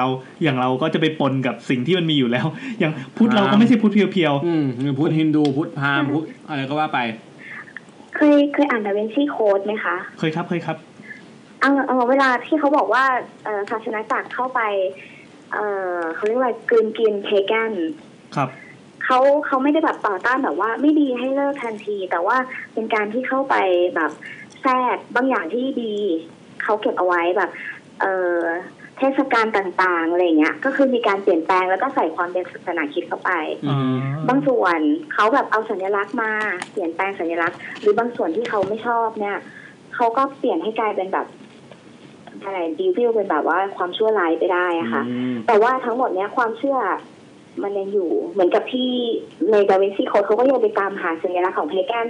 ที่อยู่ในของโบสถ์ของคริสต์ได้ในแบบเดียวกันค่ะของเรานั้นตามสื่อพุทธใช่ไหมคะแต่เราก็ยังมีความเชื่อเรื่องผีที่แบบเชื่อมาซึ่งจริงๆในพุทธเรื่องเลยจริงๆน่าสนใจครับน่าสนใจเป็นวันนี้อาจจะเป็นแนวเราคุยกันเป็นเกร็ดอย่างเงี้ยนะน่าสนใจแสดงว่าถ้าอย่างคริสต์เนี่ยถ้าเป็นคริสต์เพียวๆตัวซาตานนี่จะมีไหมครับเขาเรียกว่าเดโมนิกนะเราไม่ได้เรียนขนาดนั้นไหมอยากรู้ไงเมื่อกี้แบบยับมานิดนึงที่เราก็อ่านนิยายมาเหมือนกันล่ะอันเนี้ยถ้าเกิดว่ากลับมาที่พุทธก็ได้กลับมาที่พุทธกับพราหมณ์กับผีเนี่ยมีประเด็นอะไรที่เล่าแล้วแบบแบบน่าสนใจน่าสนใจเป็นเกร็ดๆไหมครับมีไหมไม่มีอย่างศาสนาพุทธนี่เขาเชื่อเรื่องผีป่ะถ้าย้อนไปแต่แรกเลยครับไม่เชื่อนะไม่มีเรื่องผีเนาะไม่มีศาสนาพุทธที่แบบมีแบบเป็นปรัชญามากเลยนะแต่ที่อย่างผมอ่านสมุทรไทยนี่รอบมากผมอ่านพุทธประวัติก็จะมีกล่าวถึงผีแต่พูดถึงเป็นพูดถึงปีศาจป่ะเป็นอย่างอื่นเป็นนิยามอื่นแต่ว่าถ้ามามองในอย่างมองในความงมงายของรายการ YouTube ของเราอะมันก็ผีนี่หว่าเหมือนว่าไปเจอเทวดาอะไรนี่ก็คือผีป่ะแต่เดี๋ยวนะไออันที่เป็นพุทธประวัติอะไรอย่างเงี้ยมันเป็นส่วนเสริมคือมันไม่ใช่ส่วนที่ไม่ใช่เรื่องจริงพระพุทธเจ้าไม่ใช่คำสอนของพระพุทธเจ้านี่แหละมันเป็นตำนานที่ถูกสร้างขึ้นมาเพื่อทำให้คนเชื่อหรือเปล่าอันนี้ไม่ได้พูดส่วนทงนะครับผมครับแต่ว่าในส่วนที่สมมติว่าเราเรียนเนี่ยคำสอนของพระพุทธเจ้าจะเป็นหลักๆใช่ไหมคะเป็นหลักแบบอิทธิบาท4มักมีองค์8แต่ว่าก็จะไม่มีคำสอนของพระพุทธเจ้าที่เกี่ยวกับพุทธประวัติอย่างพุทธประวัติเนี่ยจริงๆมันเหมือนแบบเป็นเชิงปรัชญาหรือเปล่าคะที่คลอดมาแล้วเดินกี่ก้าวอะไรอย่างเงี้ยใช่ใช่มันก็ไม่ใช่เรื่องจริงที่เกิดขึ้นจริงแต่ว่ามันเป็นภาพของการดีเฟอร์ดังนั้นนี่อาจจะเป็นหนึ่งในตำนานที่เป็นที่คนนิยมเล่ากล่าวถึงกันมากที่สุดในโลกเรื่องหนึ่งก็ได้เพราะพุทธประวัติเนี่ยเพราะว่าต่างประเทศก็พูดถึงกันเช่นเดียวกับไบเบิลก็เหมือนกันไบเบิลก็แบบแต่ละคนก็อย่างผมเรียนโรงเรียนคริสต์มาตั้งแต่ประถมแล้วหน้าตาน่าจะเป็นคนคิดป่ะเมื่อก่อนผมมากไหมไม่ค่อยคิดเท่าไหร่ก็จะมีอย่างนี้เหมือนกันที่เขาบอกว่าจะต้องมีตำนานอย่างนี้มีสิ่งมหัศจรรย์เกิดขึ้นอย่างนี้กี่เรื่องเราคงไม่ได้ไปก้าวไปพูดถึงจนครบทุกประเด็นนะแต่ก็นั่นแหละแม้กระทั่งเขาบอกว่าตัวไบเบิลเองที่แบบเกิดจากคนที่เขียนหลากหลายแบบหลายคนมากหลากหลายอาชีพที่แบบเหมือนมารวมกันเขียนแบบเหมือนคราวซอสอ่ะเขียนร่วมกันโดยไม่ได้นัดหมายก็กลายเป็นหนังสือเล่มนึงที่แบบเจ๋งๆอ่ะพุทธว่าถ้าสองศาสนาพุทธเราแต่ว่ามันมีการถูกแปลนะคะมันก็ว่าต้นฉบับแปลอย่างนึงพอแปลเป็นภาษาที่2มันก็มีความผิดพลาดของการแปลทำให้เกิดการเข้าใจผิดในบางเรื่องอะไรเงี้ยพอแปลแล้วก็เขาดัดแปลงด้วยป่ะครับหรือว่าแปลแล้วอาจจะเป็นเรื่องของภาษานะคะข้อจำกัดของภาษาของวัฒนธรรมของประเทศที่ปลายทางของการแปลด้วยใช่ก็จะเข้าใจกันไปคนละอย่างเลยก็เกิดทำให้ความเข้าใจบางอย่างที่ไม่ตรงกันอะไรเงี้ยอาจจะทำให้เกิดสงครามได้ก็จริงกลับมาที่เรื่องความเชื่อเกี่ยวกับเรื่องผีของบุคคลที่คุณปาไปมามีความเชื่ออะไรที่เกี่ยวกับผีบ้างไหมฮะที่ไปสัมผัสมาผีนอกจากอันของอาหารนะคะก็เคยดูอีกอันนึงอันนี้น่ากลัวมากอ่ะยังไงครับเราอันนี้ต้องเล่าเลยเดี๋ยวเพิ่งมันน่ากลัวแบบบอกไม่ถูกตอนนั้นไปดูเป็นเขาไปเชิญแม่มดอะค่ะเป็น เราเรียกเป็นสำเนียงเขมรไม่ถูกอ่ะมะมวดหรืออะไรสักอย่างเนี่ยค่ะเป็นหมออย่างเงี้ยแหละเหมือนร่างทรงของทางสุรินทร์ที่สุรินทร์นะครับใช่แต่ว่าไม่ได้ดูที่สุรินทร์นะคะเป็นเหมือนแบบเชิญมาเป็นการแสดงที่หนึ่งที่เขาแบบจัดแสดงเรื่องของวัฒนธรรมอะค่ะครับตอนไปดูนี่คือนักศึกษาโง่ๆคนหนึ่งไม่รู้อะไรเลยเขาบอกให้ไปดูก็ด้วยดูก็นั่งดูตอนแรกเขาก็เริ่มจากการรำก็รำธรรมดาค่ะก็เป็นใส่เสื้อแขนกระบอกมีผ้าสบายพาดแล้วก็ระบักมีรำตอนแรกก็เป็นผู้หญิงเด็กๆหน่อยอะค่ะก็ออกมารำก็ไม่มีอะไรตอนหลังเป็นแบบแม่ครูออกมารำด้วยแล้วแม่ครูรำเนี่ยก็เริ่มแบบว่าอาการเหมือนเคยเห็นแบบเวลาคนมีร่างทรงผีเข้าไหมคะจะสั่นๆนี่เหรอฮะคือเขาจะรำแบบรำแรงมากอะคือรำแบบสุดตัวแล้วก็แบบสบายหลุดอะไรเงี้ยคือนั่งดูแล้วขนลุกแบบขนาดมันเป็นฮอลล์ที่มันไม่ใช่พื้นที่พิธีกรรมอะไรเงี้ยเราแบบขนลุกสู้อะแล้วพอดูเสร็จแล้วก็หันไปมองหน้ากับเพื่อนที่มาดูด้วยบอกว่าสูดหายใจเข้าแล้วเฮ้ยมันเข้าจริงๆหรือเปล่าอะทำไมน่ากลัวขนาดนี้มันน่ากลัวมากจริงเหมือนเลยนึกภาพถึงรายการตามไปดูที่ดูเมื่อก่อนที่แบบเวลาเขามีงานบวชมีพิธีกรรมอะไรที่ภาคเหนือหน่อยอ่ะเขาจะมีแบบเหมือนแห่ผมขอโทษจริงๆผมจำไม่ได้จริงๆที่เขาจะต้องถืออะไรบางอย่างเช่นเขาควายเลยนะที่แบบมาช่วยกันจับแล้วก็เหวี่ยงมันจะเหวี่ยงอย่างแรงมากแบบไม่เหมือนมีวิญญาณอยู่ในสิ่งนั้นใช่พอคนที่ไปดูแล้วแบบโอ้โหโคตรขลังเลยสุดยอดมากแบบขึ้นใช่คือด้วยของบรรยากาศมันทำให้รู้สึกว่าโอ้โหเราตื่นเต้นไปกับมันอะไรอย่างนี้ป่ะครับเหมือนทางภูเก็ตเวลากินเจอะค่ะที่เขามีร่างทรงม้าทรงอะอันนั้นก็น่ากลัวอย่างม้าทรงก็เหมือนเป็นสมัครใจมาเนอะแล้วแบบว่าแทงปากแล้วยิ่งปัจจุบันคือเมื่อก่อนอาจจะเป็นแค่แทงเหล็กแหลมที่ผมเคยเห็นนะแต่ปัจจุบันเนี่ยครับสิ่งที่แทงมันไม่ใช่เหล็กมันจะแอดวานซ์ของนั้นไปเรื่อยเป็นอะไรครับเป็นป้ายเป็นปืนเป็นแบบแอดวานซ์ไปเรื่อยคือแค่เหล็กมันธรรมดาไปแล้วมีแบบทำเพื่อผู้บริโภคด้วยป่ะใช่เอาใจผู้บริโภคสุดๆเลยบางทีก็มีซีดีด้วยจริงๆแอดวานซ์ขึ้นเรื่อยๆถ้ามองเรื่องของความเชื่อมันมีผลกระทบอะไรกับมนุษยชาติบ้างครับแบบในแง่ของการเป็นอยู่หรือว่าการปกครองอะไรเงี้ยโหไปไกลเลยก็จริงๆก็มีนะสมมติว่าถ้าในชนเผ่าคิดถึงภาพสมัยก่อนนะคะครับสมมติว่าถ้าเราทำอะไรไม่ดีอ่ะมันอยู่ในใจเราใช่ไหมคะมันไม่มีวิธีที่จะคลี่คลายอ่ะการที่มีแม่หมออย่างเงี้ยมันมีวิธีการที่จะทำให้แบบว่าเราสามารถแบบแก้ตัวได้เลยที่เราทำผิดได้เหมือนสารภาพบาปเหมือนการสารภาพบาปรู้สึกดีรู้สึกโล่งใจเนาะแล้วก็ทำบาปใหม่ต่อไม่ใช่ก็คือเป็นกุศโลบายนะเหมือนผิดผีเงี้ยแบบเราก็รู้กันอยู่2คนใช่ไหมแต่พอมีคนจับได้แล้วโหแบบโดนสังคมประณามแต่พอไปเคลียร์ที่แม่หมอปั๊บโอเคก็จบทุกอย่างเคลียร์ประมาณนี้ป่ะใช่มันก็มีเหมือนเป็นกฎของสังคมเขาเรียกว่าอะไรคิดเขาไม่ออกจารีตประเพณีศีลธรรมคิดไม่ออกคำว่าจารีตนี่น่าสนใจครับนอกจากเหตุการณ์นี้มีที่บอกว่าตื่นเต้นแล้วเจอเรื่องความเชื่ออะไรเกี่ยวกับผีหรือใกล้เคียงกับสิ่งที่เราเจอบ้างยังไงนะที่แบบว่าตอนเราไปที่ลงไปเก็บข้อมูลกับชนเผ่าต่างเราได้เจอเรื่องอะไรที่แบบแปลกๆบ้างไหมฮะไม่มีนะคะไม่มีก็ไปดูเป็นพิธีเหมือนแบบมีอยู่ครั้งหนึ่งเขาจะมีพิธีเหมือนทำนายอะค่ะก็จะเข้าไปในป่าในเหมือนเขตศักดิ์สิทธิ์ประจำหมู่บ้านนะคะแล้วก็ผู้เฒ่าก็จะฆ่าจำไม่ได้แล้วตอนนั้นฆ่าตัวอะไรไก่มั้งค่ะแต่แล้วก็กรีดท้องเอาเครื่องในอะค่ะมาแล้วก็มาทำนายมาดูลักษณะว่าในอนาคตช่วงนี้จะเป็นยังไงจะมีใครเป็นยังไงจะมีคนเข้ามาหามีปัญหาอะไรหรือเปล่าอะไรเงี้ยจากการดูของลักษณะของเครื่องในสักอย่างใช่โหอันนี้หนักกว่าพระโคเยอะเลยพระโคแบบกินสลัดชีพกินซอฟๆโอ้โหถือว่าโหดเหมือนกันแต่ก็เป็นประเพณีความเชื่อของเขาเนาะใช่ค่ะโอเคงั้นขอบคุณปามากครับสำหรับการให้ความรู้ในวันนี้ฟังเลคเชอร์นะนี่เรียนมาเมื่อแบบชาติที่แล้วเมื่อประมาณ30 ปีที่ผ่านมานานไปฮะโอ้โหแก่ขนาดนั้น20ก็พอ นี่แล้วเนาะเราแกล้งถามอายุอีกแล้วเขาที่แล้วก็ถามทีอีกแล้วนั่นดิไปร้ายโอเคครับขอบคุณมากนะครับคุณปาสนุกดีครับโอเคค่ะครับขอบคุณครับ สวัสดีครับคุณปาเนี่ยเป็นเรื่องของความรู้ต่อไปเรื่องของความงมงาย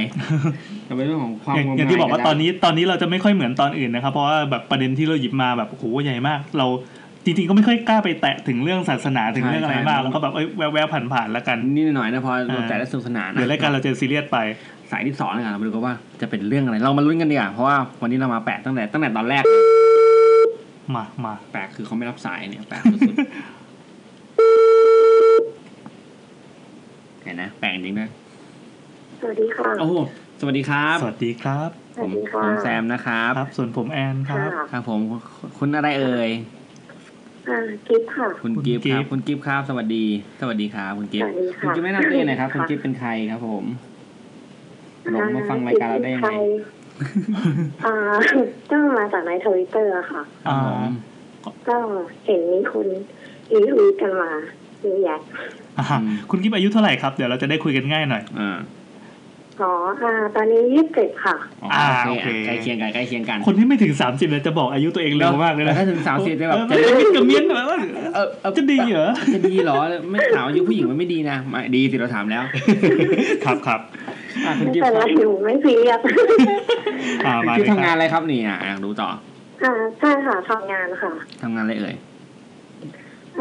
อยู่แถวพระราม4อะค่ะโอเคทำงานไปแถวพระราม4นั้นขับวิน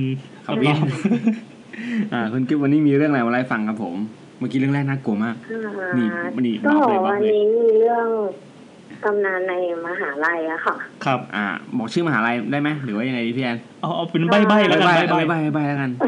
มหาลัยอะไรเอ่ยงมงายเหมือนมหาลัยพี่แอนบอกจะไปเอาแบบงมงายแล้วกันเนาะครับเป็นมหาลัยชื่อดังย่านฝั่งทนชื่อดังย่านฝั่งทนผมว่าต้องเป็นม.รังสิตแน่เลยใช่เลยมอกรุงเทพหรือเปล่าเขาอยู่ฝั่งทนใกล้เคียงนะเห็นนะผมว่าแล้วเดาแล้วต้องถูกมาเลยครับไปแล้วถึงว่ารายการที่มันไม่น่ากลัวหรอเฮ้ยน่ากลัวเนี่ยผมขนลุกเลยเนี่ยบอกม.รังสิตปั๊บเกลียวเลยงั้นเราปรับอารมณ์มาต่อไปนี้เราจะไม่ตลกแล้วครับเราจะเป็นหมดน่ากลัวงมงายครับจริงจังนะคะจริงจังโอเคครับพร้อมแล้วเราบรรยากาศโอเคแล้วฝนตกแน่นอนมากเลยเนาะครับก็มันเป็นเรื่องเกี่ยวกับเรื่องกับเพลงเชียร์ของมหาลัยอะค่ะเพลงเชียร์ใช่เป็นเพลงเชียร์แบบตอนรับน้องตอนปี 1อะไรเงี้ยครับมีเสียงแกะขนมนะแล้วก็คือจริงๆเพลงนี้อ่ะมัน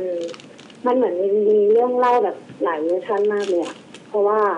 เอาไปฝึกใช้กันในหลายๆคณะนี่เดี๋ยวเล่าอันที่ได้ยินมาแล้วกันเนาะได้เลยคือไม่รู้ว่าคณะอื่นเขาจะได้ยินมายังไงบ้างก็คือมันเป็นชื่อเพลงว่าชื่อเพลงวิญญาณนะคะของสแตมเพราะว่าฉันคือวิญญาณใช่ไหมไม่ได้จริงจังเลยกับงมงายต่อน่ากลัวต่อหลอกลวงทวงงานพอแล้วต่อโอเคก็คือมันจะเป็นเพลงที่เอาไว้ใช้ตอนรับรุ่นเด็กปี 1นะคะซึ่งปกติเนี่ยเด็กปี 1ก็จะต้องเข้ากิจกรรมเชียร์ร้องเพลงเชียร์ใช่ไหมคะแล้วทุกคนเนี่ยก็จะได้สมุดเชียร์เล่มนึงที่จะมีเนื้อเพลงให้ร้องกันแต่ทีนี้เหมือนในวันสุดท้ายที่จะปิดเชียร์ค่ะปกติเขาก็จะให้รุ่นของน้องๆปี 1ใช่ไหมคะอันนี้คือวันฟินาเล่เลยใช่ไหมวันฟินาเล่ประมาณนั้นเป็นแบบปิดโชว์แล้วโอเคก็ในวันที่ปิดเชียร์เนี่ยเขาก็จะมีรุ่นพี่เนี่ยแต่ละรุ่นแบบ2, 3, 4แล้วก็พี่บัณฑิตเนี่ยมาล้อมวงน้องๆกันแล้วก็ให้น้องปี 1เนี่ยนั่งตรงกลางครับแล้วก็เขาก็มาจะทดสอบสปิริตอะไรก็ไม่รู้ตอนแรกหนูก็ไม่ค่อยอินเท่าไหร่กับการรับน้องเขาก็ร้องอะไรไปเรื่อยเหมือนแบบดันนู่นนี่นั่นพอจนถึงช่วงนึงช่วงพีคแบบเหมือนเป็นช่วงสุดท้ายของก่อนจะให้คุณนะคะ เหมือนเขาจะทดสอบความสามัคคีของเด็กในรุ่นเนี่ยก็จะมีรุ่นที่จะเป็น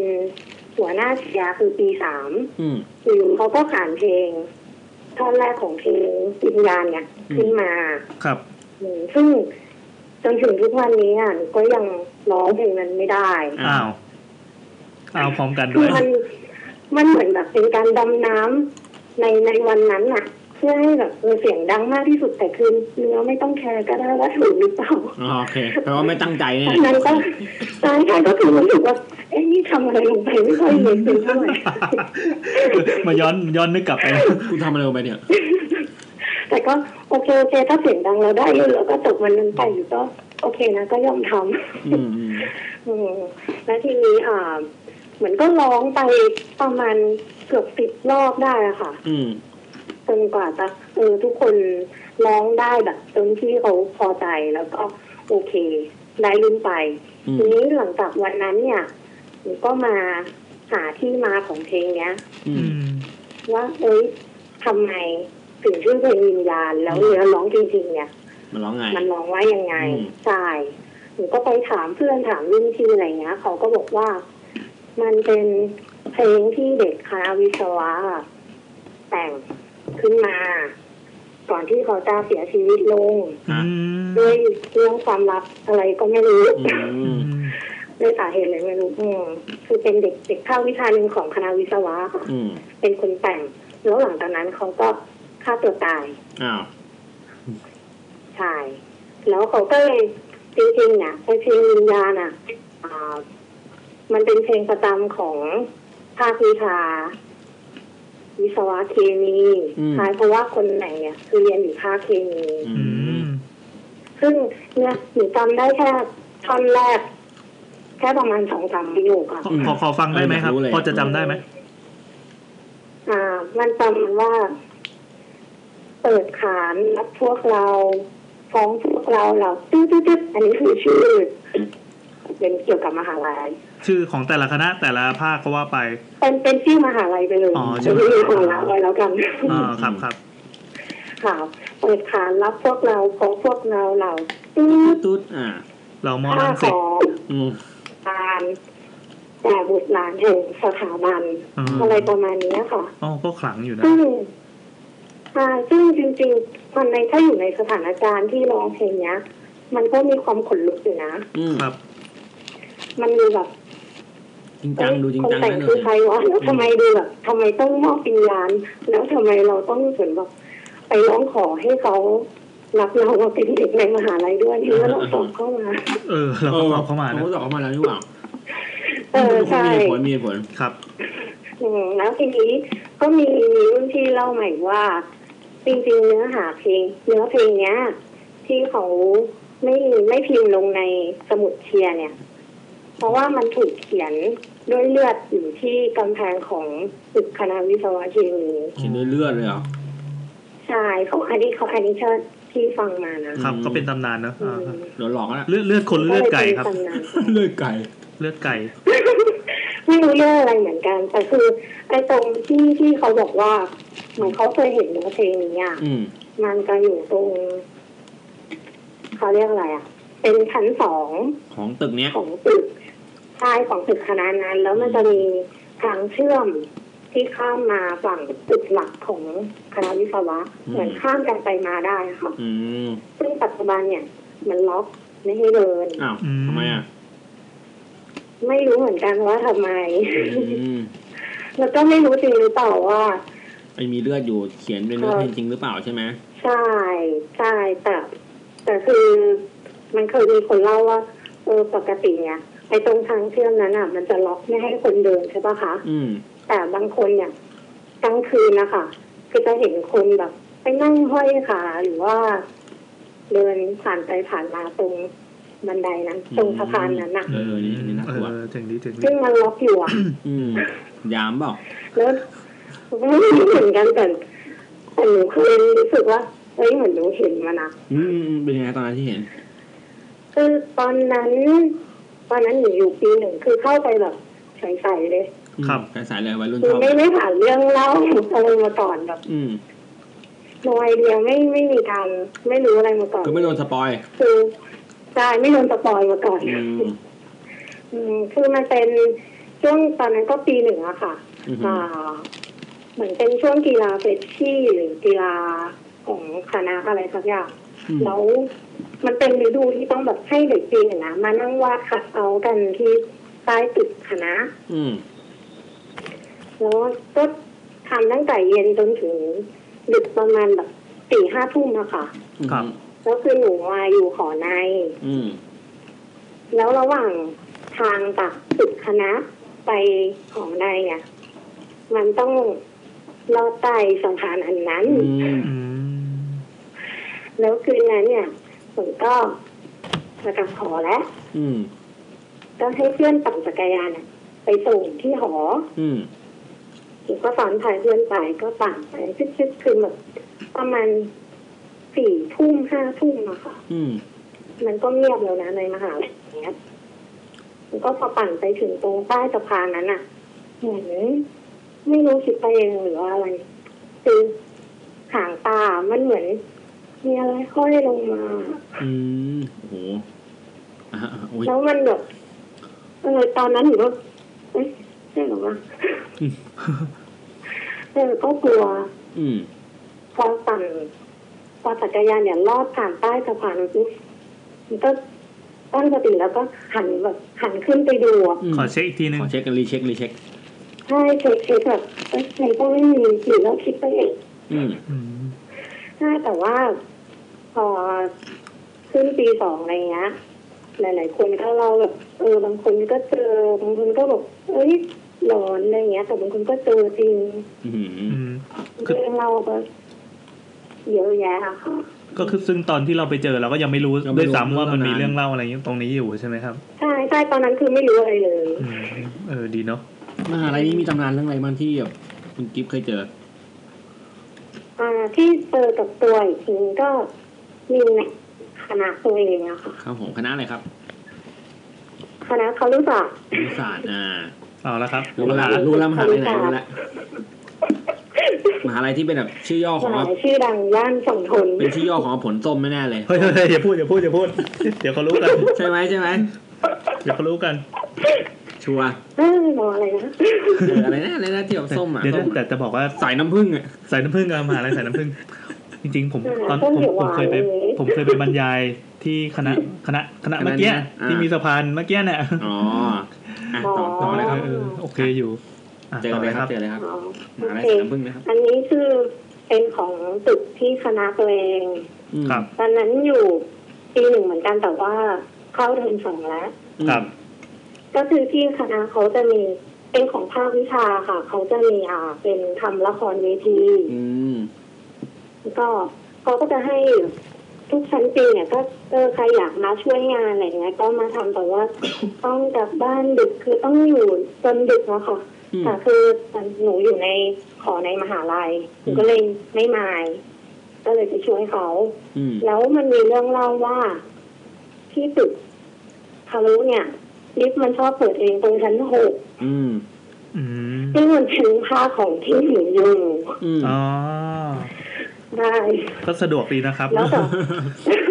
ก็ดีนะก็ไม่ต้องไปต่อหาที่ไหนไกลใช่เราก็สามารถเจอได้ด้วยตัวเองแล้ววันนั้นก็เจอตั้งแต่พอก็คือทำงานกับรุ่นพี่อะไรเงี้ยค่ะต้องมีเพื่อนด้วยรุ่นพี่ด้วยชั้นปี 2 3 4จนถึงตอนนั้นประมาณเที่ยงคืนนะคะก็โอเคทำของวันนั้นเสร็จแล้วก็โอเคจะแยกย้ายกลับบ้านกันก็ปิดประตูผ้ากันเรียบร้อยเข้ามาในปุ๊บโอเคนับครบทุกคนโอเคครบนะกดปิดลิฟต์สักพักคือมันไม่ยอมลงอะค่ะพอกดปิดปุ๊บประตูมันก็ปิดนะคะแล้วมันก็เปิดออกอีกทีนึงโอ้โหก็เหมือนมีคนกดว่าเฮ้ยอย่าเพิ่งไปถ้าน่าจะเป็นอย่างนั้นแต่มันไม่มีใครข้างนอกแล้วไงแล้วประตูมันก็ปิดไปแล้วด้วยแล้วแบบณจังหวะตอนที่มันเปิดทุกคนเลยแบบมองหน้ากันแบบ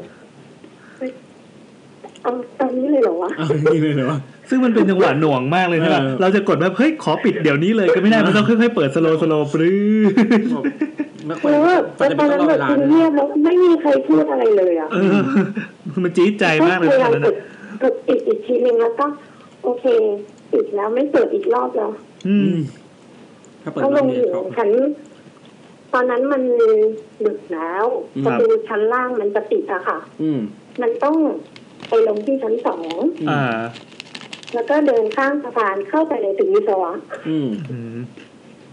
ในที่มันก็มีเรื่องเล่าเยอะเหมือนกันแต่หนูไม่ค่อยรู้รายละเอียดเท่าไหร่อะค่ะซึ่งมัน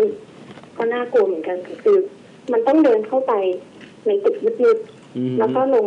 มาชั้น1แล้วก็ไปรอดอีใต้สะพานนั่นอีกทีนี่มันเป็นมหาลัยเรื่องเขาวงกตเนี่ยมหาลัยที่แบบลึกลับมากเลยนะแบบก็จะเดินไปถึงเนี้ยคือตึกมันเป็นแบบ3ตึกมันติดกันหมดเลยอะค่ะมันเชื่อมกันหมดมันก็เลยต้องเดินผ่านทุกทางทุกตึกอย่างมหาลัยเดินไปจะเจอมิโนทอร์อยู่ไหมเนี่ยมีเรื่องชั้น6เนี่ยเขาก็บอกว่ามันเคยมีผู้หญิงมาฆ่าตัวตายยังไงครับกระโดดตึกอะค่ะครับจากชั้น6นักศึกษาเหรอวันนี้ไม่ทราบว่าเป็นนักศึกษาหรือว่าเป็นใครเลยใช่หนูไม่รู้ว่าเป็นใครไม่มีใครมาเล่าว่าเขาประกอบอาชีพอะไรครับผมแต่คือจากชั้น6จากห้องที่เป็นห้องเลคเชอร์ของภาคอะค่ะครับแล้วพอดีหลังจากที่เหตุการณ์ที่ว่าลิฟต์เปิดเองเนี่ยพอผ่านไปประมาณ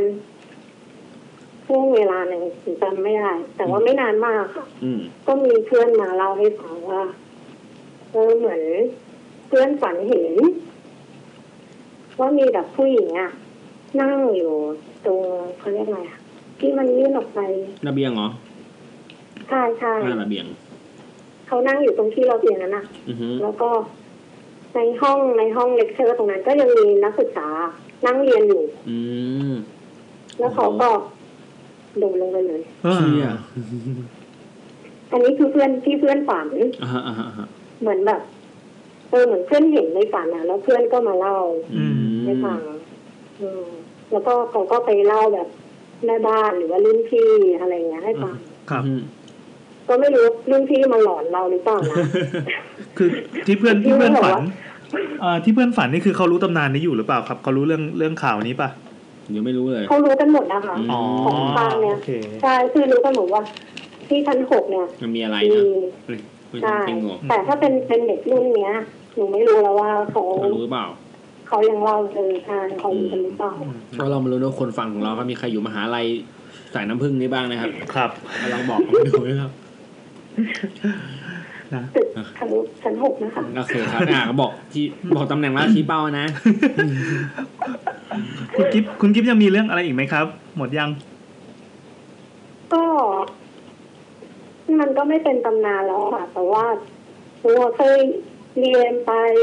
ในแอป YouTube ว่าหนูจะขี่แบบในหอพักอะไรอย่างเงี้ยในมหาลัยปะถ้าตอนที่หนูเล่าในดีเอ็มเป็นหอตอนอยู่โรงเรียนหรือเก็บไว้ตอนผีในหอไหมเดี๋ยวเราคุยกันอีกทีเพราะว่าเดี๋ยวจะมี EP นึงคุยกันเรื่องประมาณหอพักอย่างเงี้ยเดี๋ยวเรามาคุยกันใหม่งั้นเดี๋ยวหนูยกไอ้หอมหาลัยเนี่ยไปรวมกับอะไรละกันได้โอเคไม่รู้หนูเป็นอะไรกับไอ้พวกหอพักเนี่ยไม่จ่ายค่าหอหรือเปล่าหอไงก็เลยส่งคนมาทวงตรงนะโอเคครับผมนะเดี๋ยวโอกาสหน้าได้คุยกันใหม่ครับโอเคครับขอบคุณมากครับสวัสดีครับ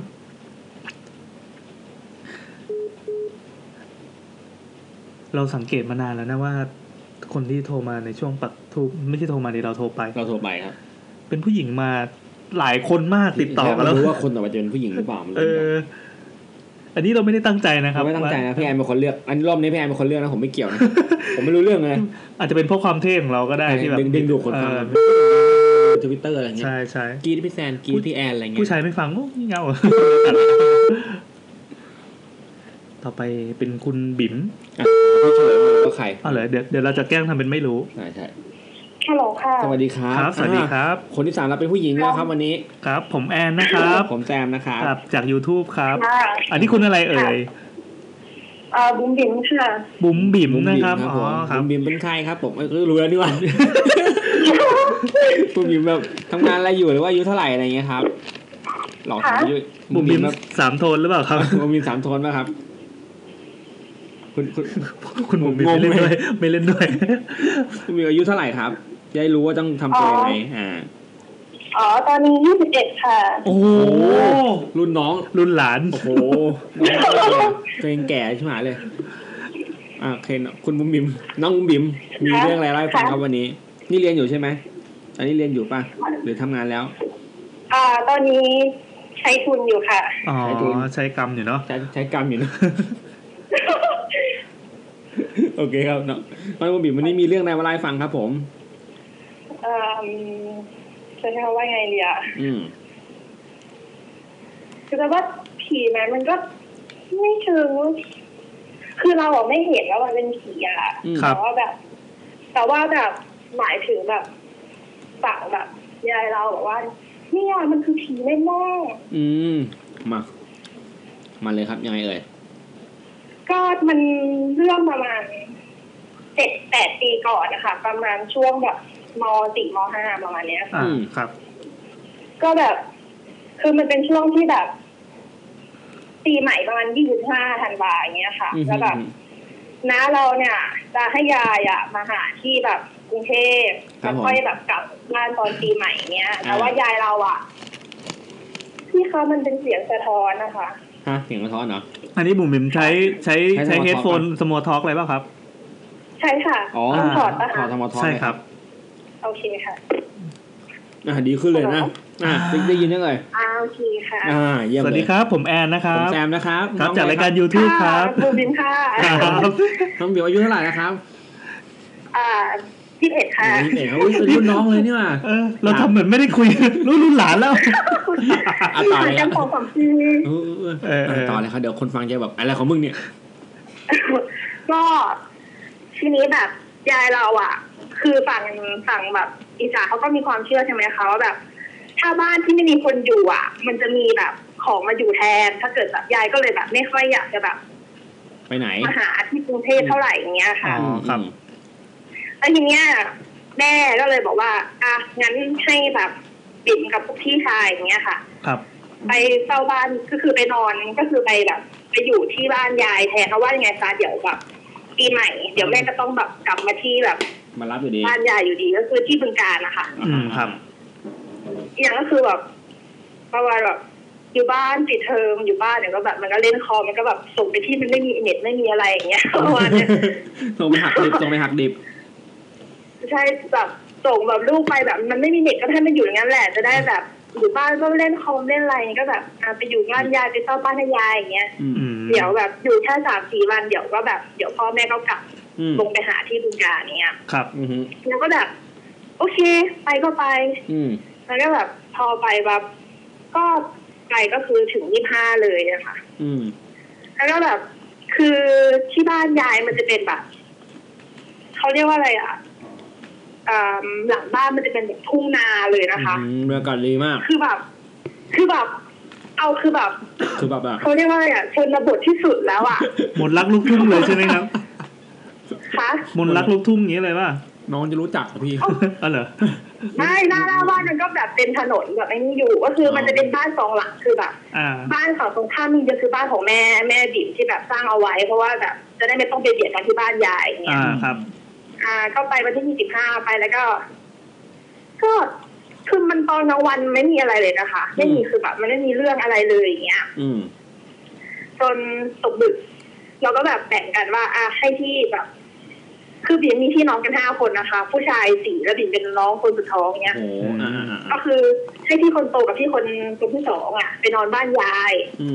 แล้วก็อีก3 คนนอนบ้านแม่เพราะว่ามีแอร์แล้วก็แบบโอเคแล้วก็แบบมันก็แบบประมาณแบบ4-5 ทุ่มประมาณนี้ค่ะประมาณ4-5 ทุ่มแล้วก็แบบไม่ทำอะไรก็นั่งเล่นคอมแบบรถที่เราพกมาอย่างเงี้ยยังอุตส่าห์เตรียมมาพอพักได้ยินแบบเสียงแบบมันเป็นประตูไม้ค่ะประตูไม้แบบเปิด ปังปังปังปังปังปังแล้วก็เป็นเสียงพี่ชายอีก2 คนตะโกนเรียกตรงกับประตูไม้ค่ะประตูหน้าบ้านเราครับเปิดประตูอย่างเงี้ยแบบผีหลอกอย่างเงี้ยเปิดประตูให้หน่อยเจ๋งบรรยากาศดีมาเลยต่อคือเราอยู่บ้านเราไม่รู้เรื่องอะไรเลยเราก็แบบจะเปิดประตูอย่างเงี้ยเขาก็วิ่งเข้ามาแล้วเราประตูแล้วก็แบบมาหน้าบอกว่าผีหลอกอย่างเงี้ยแล้วถ้าพี่ชายคนกลางอะค่ะเขาก็บอกว่าอ้าวผีหลอกแล้ววิ่งมาทำไมถ้าเกิดแบบเดี๋ยวมันก็ตามมึงมาเดี๋ยวเนี่ยก็ซวยดิเนี่ยเขาเลยบอกเขาแบบผีหลอกมึงก็ตามนี่ทำไมถ้าเกิดมันตามมึงมาเนี่ยเดี๋ยวนี่ก็ซวยหมดอะดิแทนที่จะช่วยเหลือนะแทนที่จะช่วยกันก็แบบไม่เลยผักใส่แล้วแบบก็แบบเราก็แบบอ้าวมันก็แบบด้วยบรรยากาศด้วยอะไรอย่างเงี้ยค่ะมันก็ดูแบบมันก็ดูน่ากลัวด้วยบรรยากาศด้วยแบบความอะไรของมันอย่างเงี้ยเราก็แบบโอเคผีหลอกก็ผีหลอกเราก็แบบผีหลอกมึงไม่โดนก็ช่างมึงอย่างเงี้ยก็แบบนอนแล้วเดี๋ยวผีหลอกหลอกยังไงพี่ได้บอกปะก็คือบอกค่ะก็เล่าตอนที่มาบอกว่ามันแบบที่บ้านยายก็จะเป็นแบบคือแบบที่นอนแบบสมัยก่อนมากคือที่นอนยัดนุ่นแล้วแบบเป็นท่อนที่มันพับได้อ๋อนึกออก3 ท่อนครับแล้วก็แบบเป็นมุ้งอย่างเงี้ยก็แบบด้วยความที่มันไม่มีอะไรมันก็ต้องแบบนอนตรงหัวข้ามอย่างเงี้ยแล้วนอนสักพักก็เหมือนจะแบบจริงหลับจริงตื่น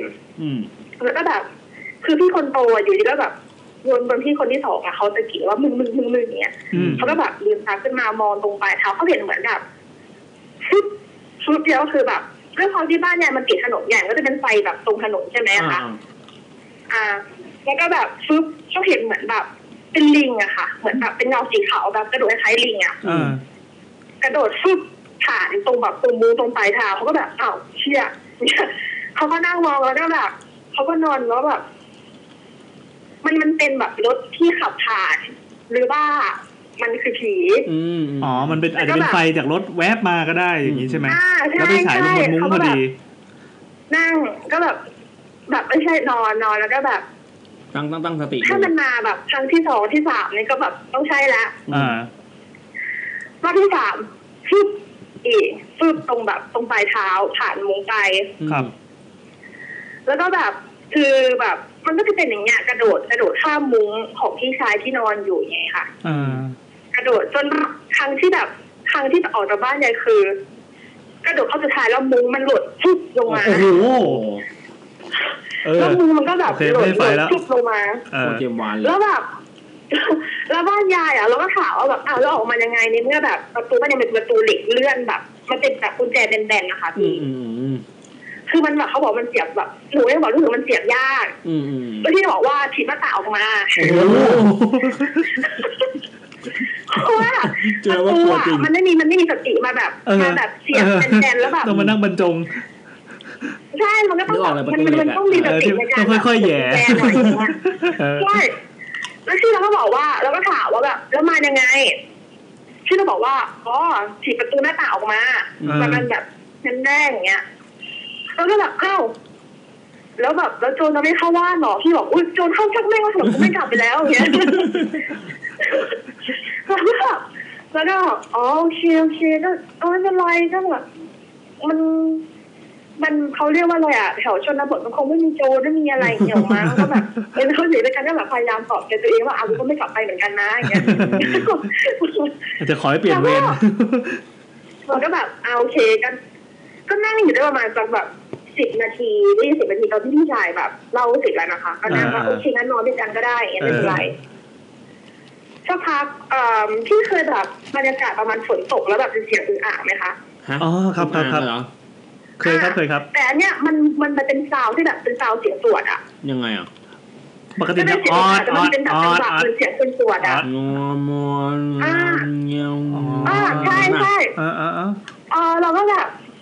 แล้วก็มองหน้ากันแล้วก็แบบเฮียหนึ่งมันเชื่อแล้วแล้วก็แบบมันรู้สึกเหมือนแบบ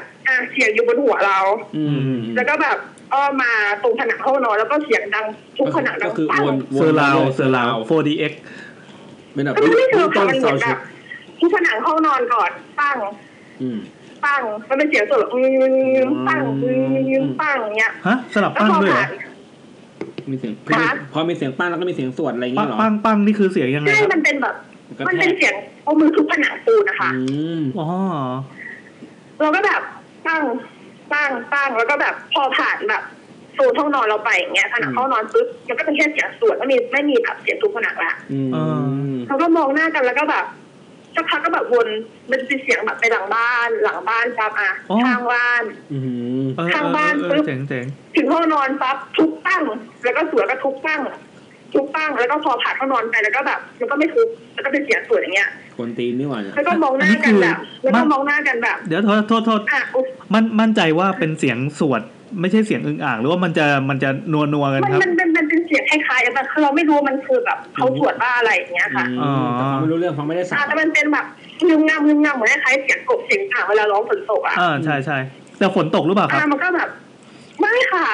มันคือเดือนอ่ะมันคือเดือนธันวามันคือหน้าหนาวนี่คิดว่าฝนตกมาตลอด25ธันวาไงโอเคแล้วแบบเราก็แบบก็แบบพอแบบหลังบ้านปึ๊บพอผ่านห้องนอนเราก็แบบทุบตั้งสวยแล้วแบบเป็นจังหวะอย่างเงี้ยค่ะงึมตั้งตั้งพอผ่านผนังห้องนอนไปก็คือแบบมีแค่เสียงแบบอย่างเงี้ยที่ไม่ใช่เสียงทุบผนังอย่างเงี้ยงงอย่างเดียวเราก็แบบพอเป็นรอบที่3แล้วก็มองหน้ากันแบบแล้วแบบมันเดินรอบบ้านเราอย่างเงี้ยคือมองหน้ากันแล้วก็แบบมันเดินรอบบ้านเราแล้วเอาไงต่อแล้วก็แบบคือเขารู้สึกคือทุกคนมากองกันตรงบนที่นอนแล้วก็แบบเอาผ้าห่มคลุมคือไม่มีใครเล่นคอไม่มีใครเลยเอาที่นอนคลุมเอาแบบเอาผ้าห่มคลุมแล้วก็แบบนั่งฟังอย่างเงี้ย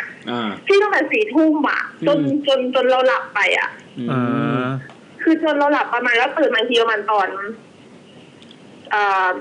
เที่ยงคืนโอ้ยังไม่จบอีกแล้วไม่จบประมาณตอนแบบอย่างเงี้ยมันแบบคือมันจะมีคนที่หลับแล้วก็คนที่แบบมันเสียงนานจนแบบเขาไม่หลับอ่ะแล้วแบบมันก็แบบแล้วมันก็หนาตรงมันมีเสียงปึ้งตรงบนหลังคาผมมีหลังคาคันนี้ขึ้นบนเลยแบบอะไรก็ไม่รู้กระโดดปึ้งบนหลังคาแล้วก็เป็นเสียงดิ้งรอบหลังคาบ้านเราอ่ะโอ้อะไรลิงตัวนั้นบอกว่าลิงนั้นเราไม่รู้แบบรู้อ่ะแล้วทีเนี้ยก็แบบชี้คนกลางบอกนี่ก็บอกแล้วมึงเดี๋ยวดิ้งมาเห็นไหมมันฟ้องมาโอ้มันโคตรไกลแคบเลยแต่ก็แบบมันเป็นเสียงวิ่งแบบเสียงสวดที่แบบรอบบ้านก็ยังอยู่แล้วเสียงบนหลังคาวิ่งก็ยังอยู่แล้วมันมีความรู้สึกว่าแบบพี่มันสติแตกอ่ะเข้าใจเลยเนี่ยเราก็แบบพี่ก็เลยโทรหาแม่แบบร้องไห้โทรหาแม่บอกแม่ตัวมันก็ไม่รู้แบบเนี่ยมาทุกบ้านแบบวิ่งบนหลังคาอย่างเงี้ยร้องแบบพี่แบบร้องไห้ทุกคนร้องไห้แบบไม่เขารู้สึกแบบมันแบบมันรู้สึกกดดันเราไปไหนไม่ได้อ่ะพี่เข้าใจใช่ไหมคะมันไปไหนไม่ได้เราต้องแบบเราต้องทนฟังอ่ะตอนนี้โทษนะครับนั่งรวมกันกี่คน5 คน5 คนเลยเหรอ5 คนผู้ชายกี่คน5 คนพี่น้องมันมีแค่นี้5 คนพี่น้องก็แบบคนโตสุดอายุเท่าไหร่ครับคนโตสุดมหาลัยแล้วค่ะมหาลัยโหยังแบบนั่งสติแตกกันต่อแล้วไงครับแล้วแม่ว่าไงครับแล้วแม่ก็แบบต้องสตินะอย่างเงี้ยก็แบบแม่ไม่แก้อะไรเลยเราบอกแม่ไปทำด้วยกันสิอย่างเงี้ยมันตั้งสติไม่ได้แล้วอย่างเงี้ยสติลูกสติเราก็แบบไม่มีสติแตกแล้วแบบแม่บอกมันก็สติแตกอย่างเงี้ยแบบข้างบนข้างบ้านทุกอย่างคือแบบมันแบบมันวนไปหมดเลยอ่ะแม่ก็แบบเราก็ร้องไห้แม่ก็บอกงั้นเจนเดี๋ยวแม่ไปหาจากกรุงเทพอะขับรถไปบึงกาฬแล้วก็แบบโอ้โหกว่าจะถึงผีมันคงไปแล้วก็แบบก็แบบตั้งสตินะเดี๋ยวแม่เราขับรถไปหาเดี๋ยวเก็บเสื้อผ้าเดี๋ยวแบบแม่กับป้าไปหาอย่างเงี้ยแล้วก็แบบโอเคมาหาก็มาหาอย่างเงี้ยเพราะว่าแบบมันก็แบบมันเริ่มแบบยิ่งแบบเวลามันแบบ4 ทุ่ม5 ทุ่มแบบเที่ยงคืนก็เริ่มหนักขึ้นพอแบบตี 1เงี้ยเราก็แบบที่ถ้าเกิดอยู่นานอีกหน่อยมันก็ต้องแบบมันต้องเยอะกว่านี้สักพักมันแบบจากเสียงวิ่งหยุดละเป็นแบบกระโดดบนแบบหลังคาตรงแบบบนหัวเราแทนอันนี้คนตีนนะเนี่ยบ้านใช่คนตีนมากเลยแบบบ้านเป็นบ้านลักษณะยังไงครับเนี่ยคือเป็นหลังคากระเบื้องอย่างนี้ป่ะ เป็นบ้านชั้นเดียวค่ะชั้นเดียวคือไม่ได้สร้างให้กับคือแบบเป็น2 ห้องนอนเป็นโถงแล้วก็เป็นครัวเลยบ้านต่างจังหวัดแล้วรอบๆบ้านมีบ้านมีหลังอื่นอยู่ไหมครับนอกจากบ้านแม่กับบ้านยายมีค่ะข้างๆก็มีแบบแล้วก็อีกแบบฝั่งซ้ายจะเป็นแบบเป็นเล้าไก่แล้วก็เป็นบ้านคนฝั่งขวาก็จะเป็นแบบเป็นบ้านที่ไม่มีคนอยู่แล้วก็ต้องแบบขยับไปอีกหลังนึงจะมีคนอยู่อย่างเงี้ยค่ะโอเคแต่กลางคืนมันก็เราอยู่ตรงกลางที่ไม่มีอะไรเลยครับต่อเลยครับแล้วแบบมันก็แบบผู้ใครกระโดดปั๊บพี่เราก็แบบอ่ะงั้นเรานอนโอเคงั้นนอนเราไม่ต้องแบบไม่ต้องมาสนใจงั้นนอนอย่างเงี้ยอยากโดดมึงโดดไปอยากโดดก็โดดไปเดี๋ยวมึงเหนื่อยก็หยุดอ่ะเดี๋ยวมึงแบบติดต่อมือมันก็เริ่มชูผนังตัวเองอย่างเงี้ยมึงเดินมาโดดมา3 ชั่วโมงแล้วแล้วก็แบบนอนแล้วก็แบบโอเคนอนก็นอนแบบจนแบบมันรู้สึกตัวอีกทีคือแบบเราได้ยินเสียงพ่อทุบประตูคือไม่รู้ว่ากี่โมงแล้วเราก็แบบเราลืมตาไม่ได้แล้วตอนนั้นน่ะคือรู้สึกว่าโอเคได้ยินเสียงพ่อตะโกนเรียกทุบหน้าต่างเลยกับหน้าต่างกระจกอ่ะทุบหน้าต่างแบบตบหน้าต่างเรียกแบบอยู่ไหนแบบเปิดประตูหน่อยเปิดประตูให้พ่อหน่อยอย่างเงี้ยได้ยินเสียงพ่อรู้ว่าพ่อมาแต่ว่ารู้สึกว่าเราหนักเหมือนคนเป็นไข้หนักๆอะค่ะแล้วเราลุกไม่ได้ได้ยินเสียงพ่อแล้วก็โอเคเราไม่สบายงั้นคงเป็นพี่ชายไปเปิดประตูให้ไม่มีใครลุกเลยคือแบบ ได้ยินเสียงพ่อทุบประตูแล้วก็แบบได้ยินเหมือนเป็นเสียงแบบเป็นเสียงของน้าแล้วแบบงัดประตูเลยวงเวกันอยู่ข้างนอกเนาะแล้วก็แบบพ่อก็งัดประตูเข้ามาแล้วก็แบบพ่อก็มาหาที่ห้องนอนแล้วก็ได้ยินเสียงแบบเอามานอนตรงถูบ้านเอามานอนตรงถูบ้านหมดเลยแล้วทุกคนก็แปลว่าพี่ชายอีก4 คนก็เป็นเหมือนเราคิดว่านี่เราก็แบบตะลึงตะเลยอยู่ก็คือลุกไม่ได้เรารู้สึกว่าเราอ่ะเหมือนเป็นไข้หนักมากๆจนเราลุกไม่ได้รับรู้หมดเลยว่าข้างๆเราเขาคุยกันบ้างแต่ว่าเราลุกไม่ได้ไม่รู้ว่ากี่โมงไม่รู้ว่าอะไรบ้างดูแต่ว่าได้ยินเสียงแบบเอามานอนโถงบ้านได้หมดเลยเนี่ยแล้วก็ได้ยินเสียงแม่แบบโทรคุยกับยายว่าใกล้ถึงหรือยังหลานแกเลยก็ไม่รู้ไม่ไหวแล้วอย่างเงี้ยแล้วทีเนี้ยคือบ้านบิ๊กอ่ะจะเป็นแบบ2 ฝั่งแบบเขาเรียกเป็นความแบบสุดโต่งของฝั่งคือแม่เราด้วยความที่เป็นของลูกสาวของยายที่แบบเป็นแบบผีฟ้าใช่ไหมคะเขาก็จะเชื่อในเรื่องนั้นแบบครับเขาก็จะเชื่อในเรื่องอย่างนั้นแบบสุดโต่งไปเลยกับพ่อที่เป็นแบบพ่อคือฟักโกดอะพี่ฟักโกดเข้าใจเจ๋งพ่อเราอ่ะอยู่กันได้พ่อเราไม่เชื่อเลยไม่เชื่อแล้วพ่อเราบอกว่าให้นอนตรงโถงบ้านทำไมเอาไปโรงพยาบาลสิใช่พ่อเราบอกว่าจะเอามานอนตรงโถงบ้านทำไมรถก็มีแล้วเอาไปโรงพยาบาลสิครับแล้วแบบแต่มันคือถึงของยายทุกคนแบบรอบๆตัวคือแบบที่เข้าใจใช่ไหมคะก็เป็นทีมยายหมดเลยมันคือผีอ่ะมันก็จะอินในทางนั้นหมดเลยแล้วพ่อคือแบบเป็นคนเดียวที่แบบผีเผลออะไรแบบถ้าลูกตายขึ้นมาทำไงเนี่ยแค่หนักทุกคนเลยเอาไปโรงพยาบาลสิแล้วทุกคนบอกไม่นอนเดี๋ยวเขาจะเอาน้ำมนต์ที่พระเอาน้ำมนต์ที่วัดมาเช็ดตัวให้ครับแล้วพ่อเราแบบเช็ดตัวทำไมก็ไปฉีดยาที่โรงพยาบาลสิอย่างเงี้ยแล้วก็จะได้ยินเสียงแบบอย่างเงี้ยทะเลาะกันแบบ2 ฝั่งแล้วพ่อเราอารมณ์เสียมากดราม่าเนาะเพราะว่าพ่อเราไม่เชื่อแล้วพ่อเราแบบฟักโกรธมากพ่อเราแบบเนี่ยแบบมันคือคนเป็นไข้มันไม่ได้ผีมันไม่เกี่ยวกับผีเลยนี่คนเป็นไข้งมงายพ่อแบบนี่มันคืองมงายพ่อเราแบบก็คือนี่คือเด็กเป็นไข้แล้วก็เอาคนไปโรงพยาบาลสิครับแต่คนที่นั่นก็คือแบบก็คือคนในพื้นที่อ่ะพี่แล้วคนเราจะทุกคนก็จะแบบไม่ใช่นี่มันคือเด็กต่างถิ่นมาแล้วเขาต้องมาเอาแน่ๆอย่างเงี้ยงั้นรอน้ำมนต์งั้นรอน้ำมนต์พระมาผสมน้ำเช็ดตัวให้เดี๋ยวจะดีขึ้นอย่างเงี้ยครับแล้วพ่อเราก็แบบคือวัดนะพี่แล้วสรุปว่าที่อะไรนักหนาแบบมันคือแบบมันไม่ใช่ผีมันคือเด็กไม่สบายอย่างเงี้ยผมเอายาให้กินขอถามนิดนึงถามนิดนึงว่าผีฟ้าที่ว่าเนี่ยคืออะไรผีฟ้าที่ว่านี่มันก็จะแบบคือมันเป็นเหมือนผีที่แบบเขาเรียกแบบอีสานที่มันจะเป็นแบบเวลาเขาเรียกคล้ายๆหมอธรรมอะค่ะหมอธรรมก็คือหมอผีนั่นแหละเป็นร่างทรงนี่ป่ะคล้ายๆแบบนั้นแต่ว่ายายเราอ่ะไม่ใช่คือแบบเหมือนเขามาอยู่ด้วย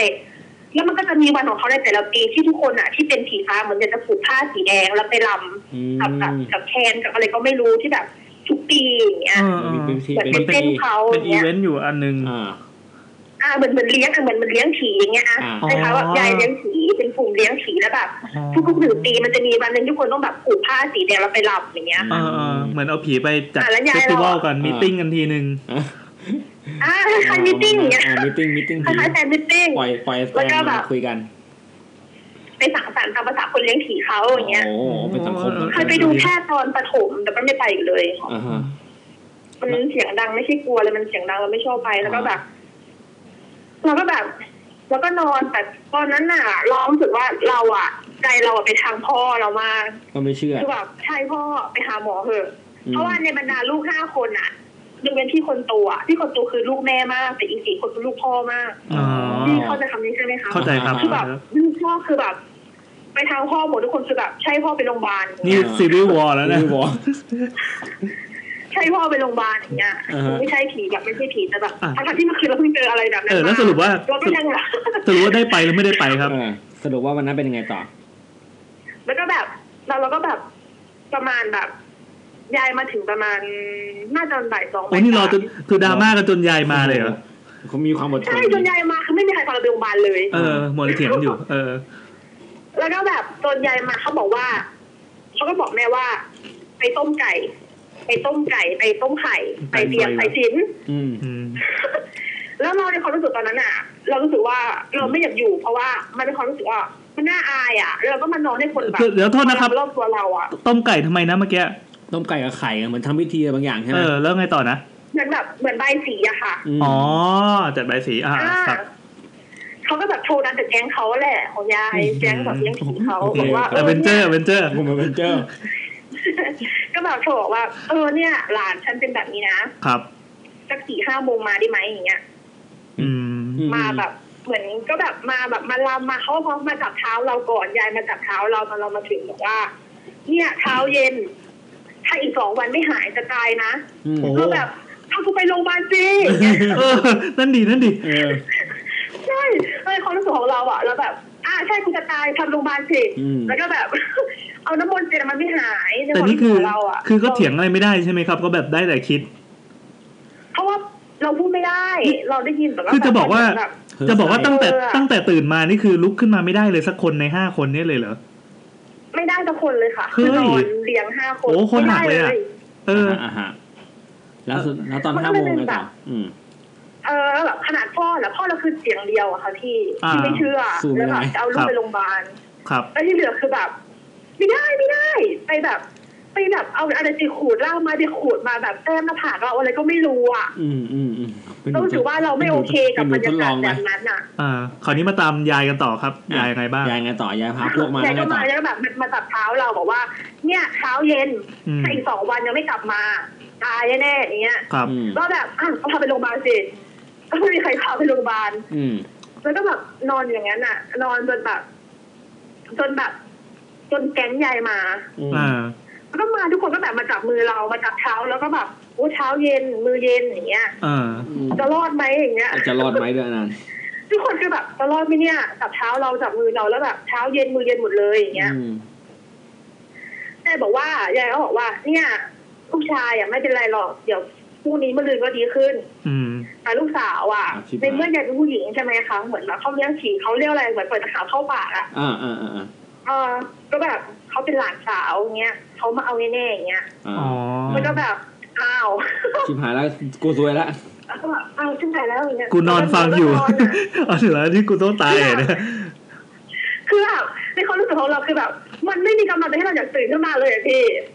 ทุกคนมาจับคือแบบตายแน่ไม่รอดแน่ชิบหายแล้วก็เอาเป็นหลานสาวมาเอาแน่คือแบบไม่มีกำลังใจเลยไม่มีใครพูดว่าเราจะรอดสักคนเลย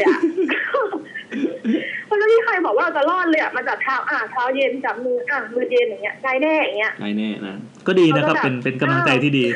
ในการมีชีวิตต่อไปมันไม่มีกำลังใจแบบไม่มีกำลังใจดูเลยที่จะแบบโอเคกูจะตายแล้วอย่างเงี้ย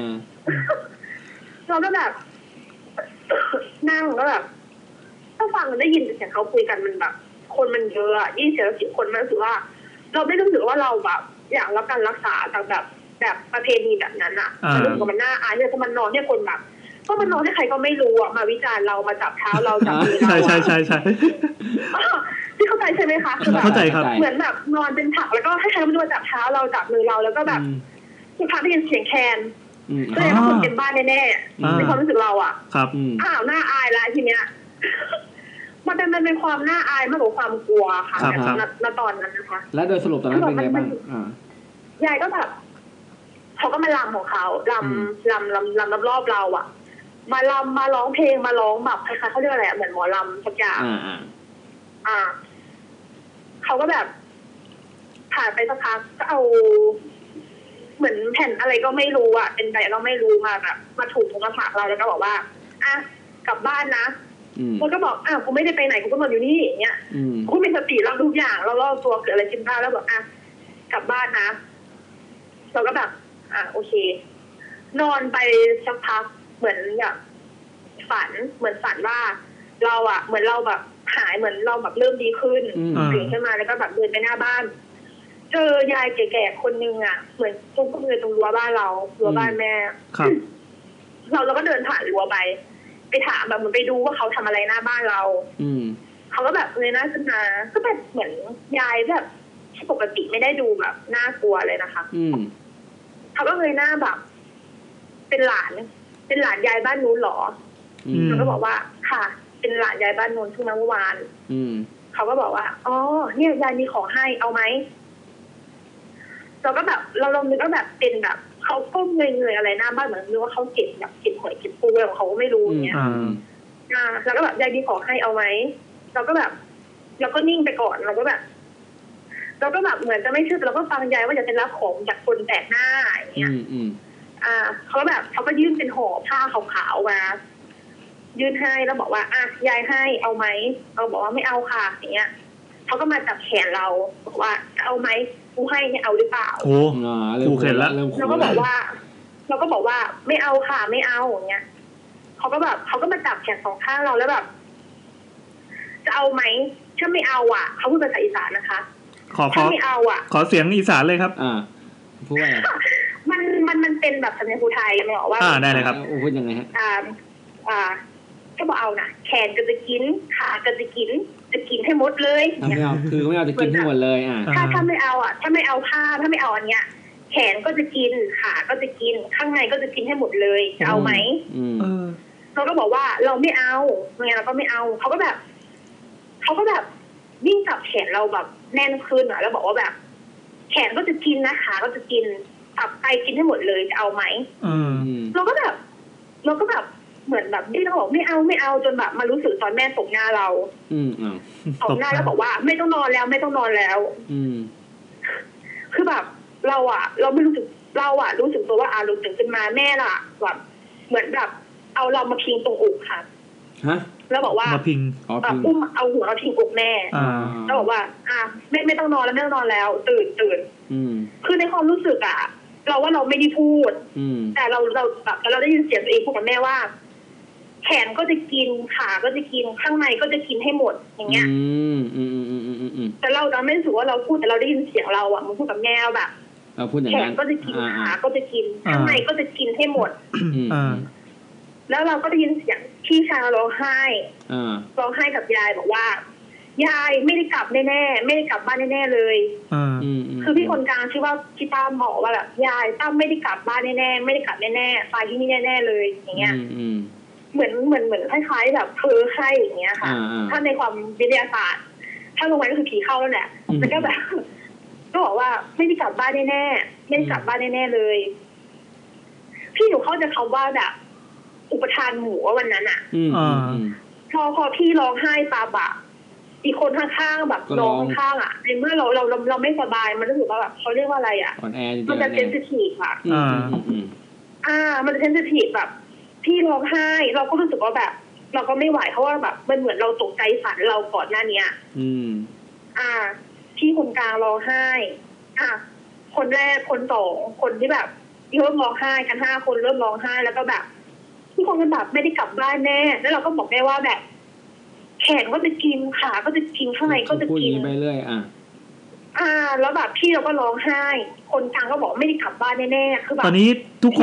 คนตื่นกันหมดแล้วหรือยังครับหรือยังมันไม่มีใครนอนค่ะคือตอนนั้นไม่มีใครนอนหมายความว่ายังไงหมายความว่าลุกขึ้นมาคุยได้แล้วก็เพ้อกันหรือว่าหลับตากันหมดเลยหรือยังไงครับสภาพแบบเรารู้สึกว่าเราลืมตาค่ะลืมตาเหมือนแบบแม่บอกเราก็ลืมตาตื่นมองแม่เราเนี่ยแต่ปากก็ยังพูดอยู่แล้วก็บอกว่าแขนก็จะกินขาก็จะกินข้างในจะกินให้หมดเลยพูดวนลูปอย่างนี้แล้วก็แบบพี่เราก็แบบไม่ได้กลับบ้านแน่ๆตายแน่ๆไม่ได้กลับบ้านแน่ๆลูก2คนพูดอย่างเงี้ยโอ้ยบรรยากาศโคตรวุ่นวายเลยมันแบบมันวุ่นวายมากแล้วแบบอีก3คนก็แบบ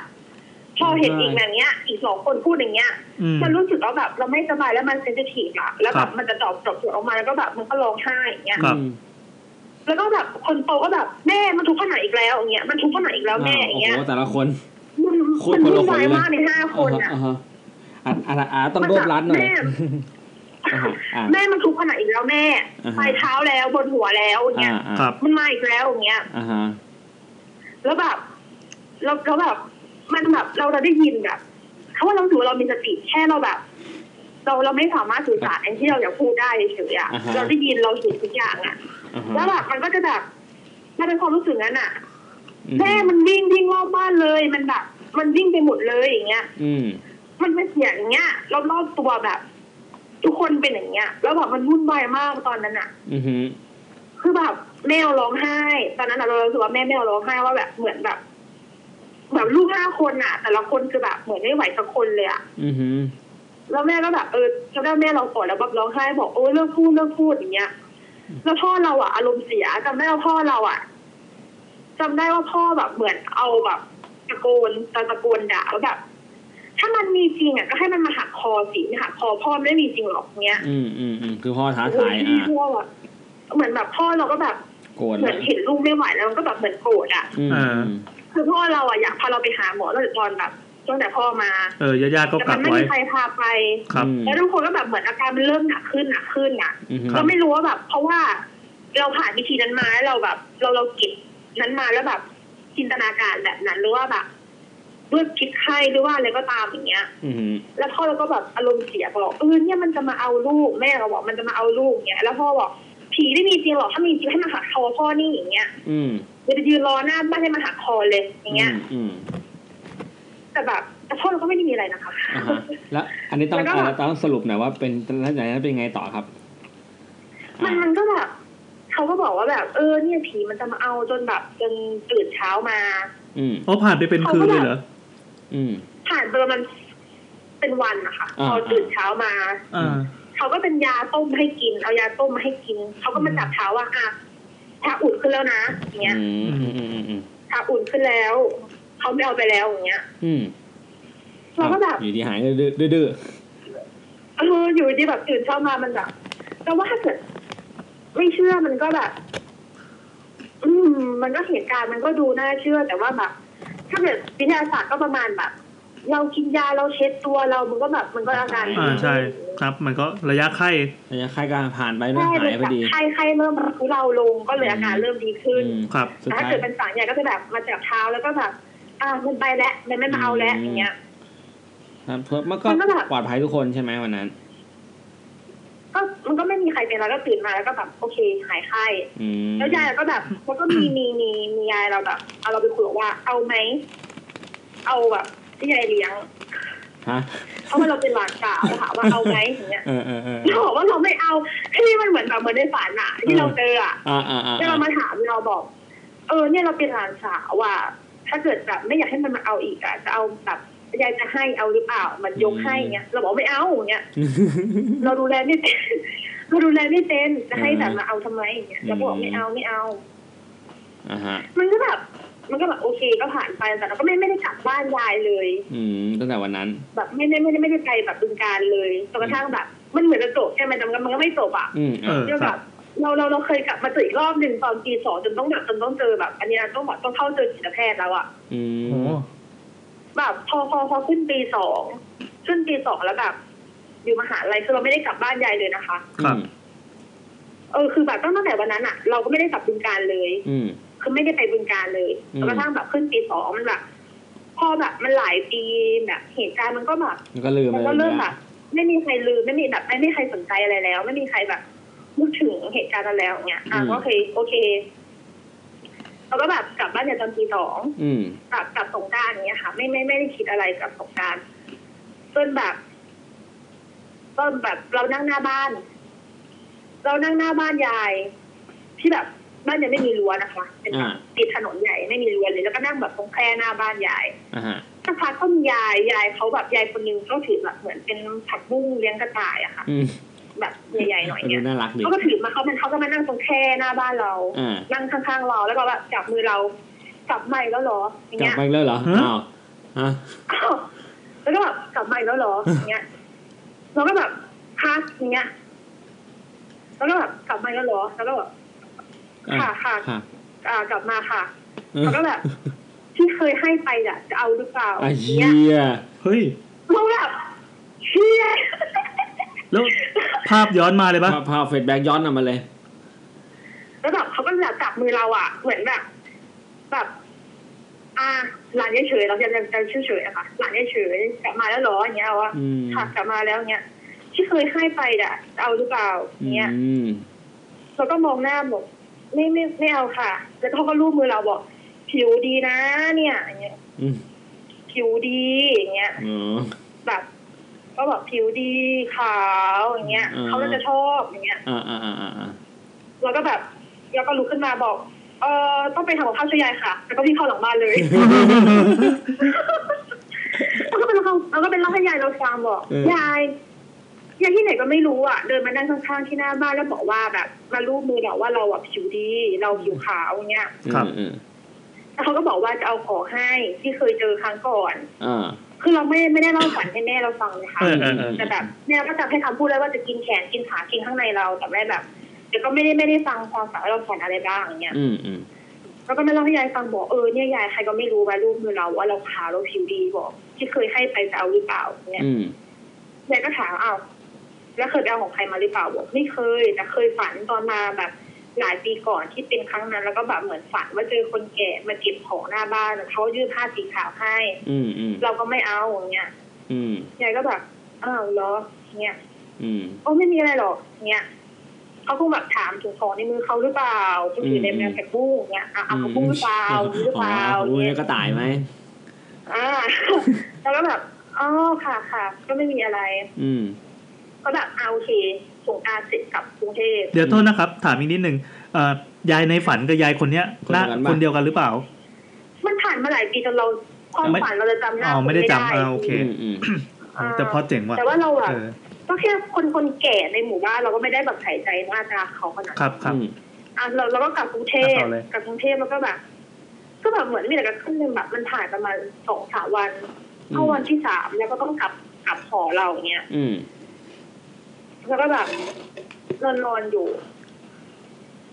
รู้สึกแบบเหมือนแบบมีคนแบบมาลูบเท้าเราลูบเท้าแล้วก็แบบผ้าห่มหรือเปล่าพัดลมพัดแล้วแบบมันปิวแบบหรือเปล่าเนี่ยแล้วก็ไม่ได้ใส่ใจแบบมันก็แบบผ่านไปแล้วก็แบบเหมือนจะสะลึมสะลือแล้วก็ได้ยินเสียงมาลูบแบบเหมือนมีคนลูบเท้าได้ยินเสียงแบบเช้าเย็นแล้วนะอย่างเงี้ยเราแบบอะไรอ่ะก็มาลูบเท้าหรอเช้าเย็นแล้วนะอย่างเงี้ยเราก็แบบตื่นขึ้นมาแล้วก็แบบอะไรวะเช้าเย็นเนี่ยแล้วก็แบบไม่มีอะไรมั้งช่างมันเถอะอย่างเงี้ยเราก็นอนต่อแล้วแบบมันเป็นห้องที่แบบประตูก็คือห้องน้ำแล้วก็ผนังห้องน้ำคือติดเตียงนอนเราเรารู้สึกเหมือนมีคนมาแบบครึ่งหน้าตรงผนังห้องน้ำเราอะไรนะมาทำอะไรแบบแบบมีคนแบบเหมือนมีคนป้าหาแล้วแบบเอามือเกาะผนังแล้วก็แบบแอบดูโอเคเหมือนแอบดูอยู่แล้วก็แบบนี่กูเห็นผีใช่ไหมเนี่ยแล้วก็แบบเราก็นั่งแบบเราก็นอนแล้วก็แบบมันรู้สึกเหมือนแบบมันเป็นแบบเงาสะท้อนหรือเปล่าหรือว่าอะไรหรือเปล่าแล้วแบบเราจินตนาการตัวเองหรือเปล่าเพราะว่าแบบเราอยู่กับพ่อมันก็จะแบบมันไม่มีจริงของผีมันคือจินตนาการเรามันคือความฟุ้งซ่านของเรามันไม่ใช่ผีอย่างเงี้ยเราแบบโอเคกูฟุ้งซ่านแล้วกูนอน แล้วก็แบบนอนไปมันก็เป็นอย่างเงี้ยเป็นประมาณแบบเป็นเดือนอ่ะที่แบบต้องไปหาหมอทุกคืนทุกคืนที่ต้องแบบมีคนมาลูบขาลูบเท้าแล้วแบบเช้าเย็นแล้วนะเช้าเย็นแล้วนะอย่างเงี้ยทุกคืนที่แบบลูบเท้าแบบเช้าเย็นแล้วนะเช้าเย็นแล้วนะอย่างเงี้ยเราก็แบบมันรู้สึกเหมือนแบบประสาทเสียมากกว่าค่ะคือมันไม่ใช่ความกลัวมันเป็นความรู้สึกเหมือนแบบประสาทมันเสียแล้วแบบบางทีก็แบบใช่แบบมันลูบขาลูบเท้าเราแบบเช้าเย็นแล้วนะเช้าเย็นแล้วนะอย่างเงี้ยเราก็แบบกูรู้ว่าเช้ากูเย็นอ่ะกูรู้แล้วเนี่ยแล้วมันต้องบอกทุกวันก็ได้แล้วก็แบบที่เจอน่ะสุดเราแบบหอบกลับบ้านคืนนอนอยู่นอนอยู่แล้วเราเห็นเป็นแบบเป็นเงาแบบเหมือนเป็นเงาสีดำกระโดดแบบพึ่งข้ามปลายเท้าเราไปเหมือนแบบเหมือนลิงกระโดดอะค่ะอีกแล้วเหมือนที่พี่เคยเจอใช่กระโดดพึ่งข้ามปลายเท้าไปทะลุผนังพึ่งไปแล้วก็แบบรถขับผ่านถนนหรือเปล่าเราอยู่ชั้น4นะคะชั้น4แสงไม่มาแล้วก็แบบหรือแบบมันเป็นแสงแบบตกกระทบหรือเปล่าอะไรหรือเปล่าแล้วก็พยายามวิทยาศาสตร์เข้าไว้อย่างเงี้ยเพราะว่าเราโทรปรึกษาพ่อเราเราจะไม่ค่อยจะคำตอบเลยไปทำบุญนะลูกกับอะไรนี่เลยพ่อจะบอกว่าโอ้ยมีอะไรหรอกโอ้ยมันคือความเครียดเราเรียนเครียดไงเราไอ้นี่ไงจะสอบแล้วอะไรอย่างเงี้ยอะไรจะสอบจะเรียนเนี่ยมันก็แบบเรียนเครียดก็แบบเป็นจิตฟุ้งซ่านถ้าเราไม่ฟุ้งซ่านก็ไม่เห็นหรอกเนี่ยเราจะไม่ได้คำตอบแบบแล้วก็เป็นกันในเรียนนะลูกไปทำบุญกับลูกอย่างเงี้ยกลับพักกันนอนนะไม่เคยมีเลยตลอด1 เดือนที่โทรหาพ่อคือเราไม่อยากโทรหาแม่เพราะว่าเดี๋ยวแม่จะแบบกังวลห่วงอย่างเงี้ยครับเราก็แบบจนแบบมาหนักๆคือแบบนอนอยู่แล้วแบบเราแบบนอนเล่นมือถืออะค่ะมันก็จะเป็นแบบแสงอย่างเงี้ยใช่ไหมคะ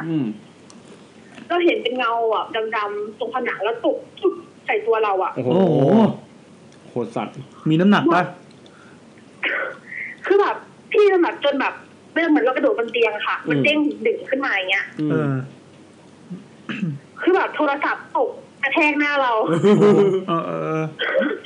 เราก็แบบมันก็เป็นความรู้สึกแบบเชี่ยขยับตัวไม่ได้อย่างเงี้ยเดี๋ยวเมื่อกี้คือหลับหรือไม่หลับไม่หลับเล่นมือถืออยู่เล่นมือถือด้วยแบบสติครบสติครบทุกอย่างมันก็เป็นความรู้สึกแบบมันแบบให้เราจ้องแค่หน้าจอมือถืออย่างเงี้ยค่ะแต่มันแบบเหมือนเป็นเงาดำๆมาแบบข้างบนแล้วหล่นชุบใส่เราโหดจังวะจนแบบจนเตียงเด้งที่ดูดิแล้วทีเนี้ยเราแบบอันนี้ไม่ใช่แล้วแหละอันนี้ไม่ใช่เงาแล้วแหละอันเนี้ย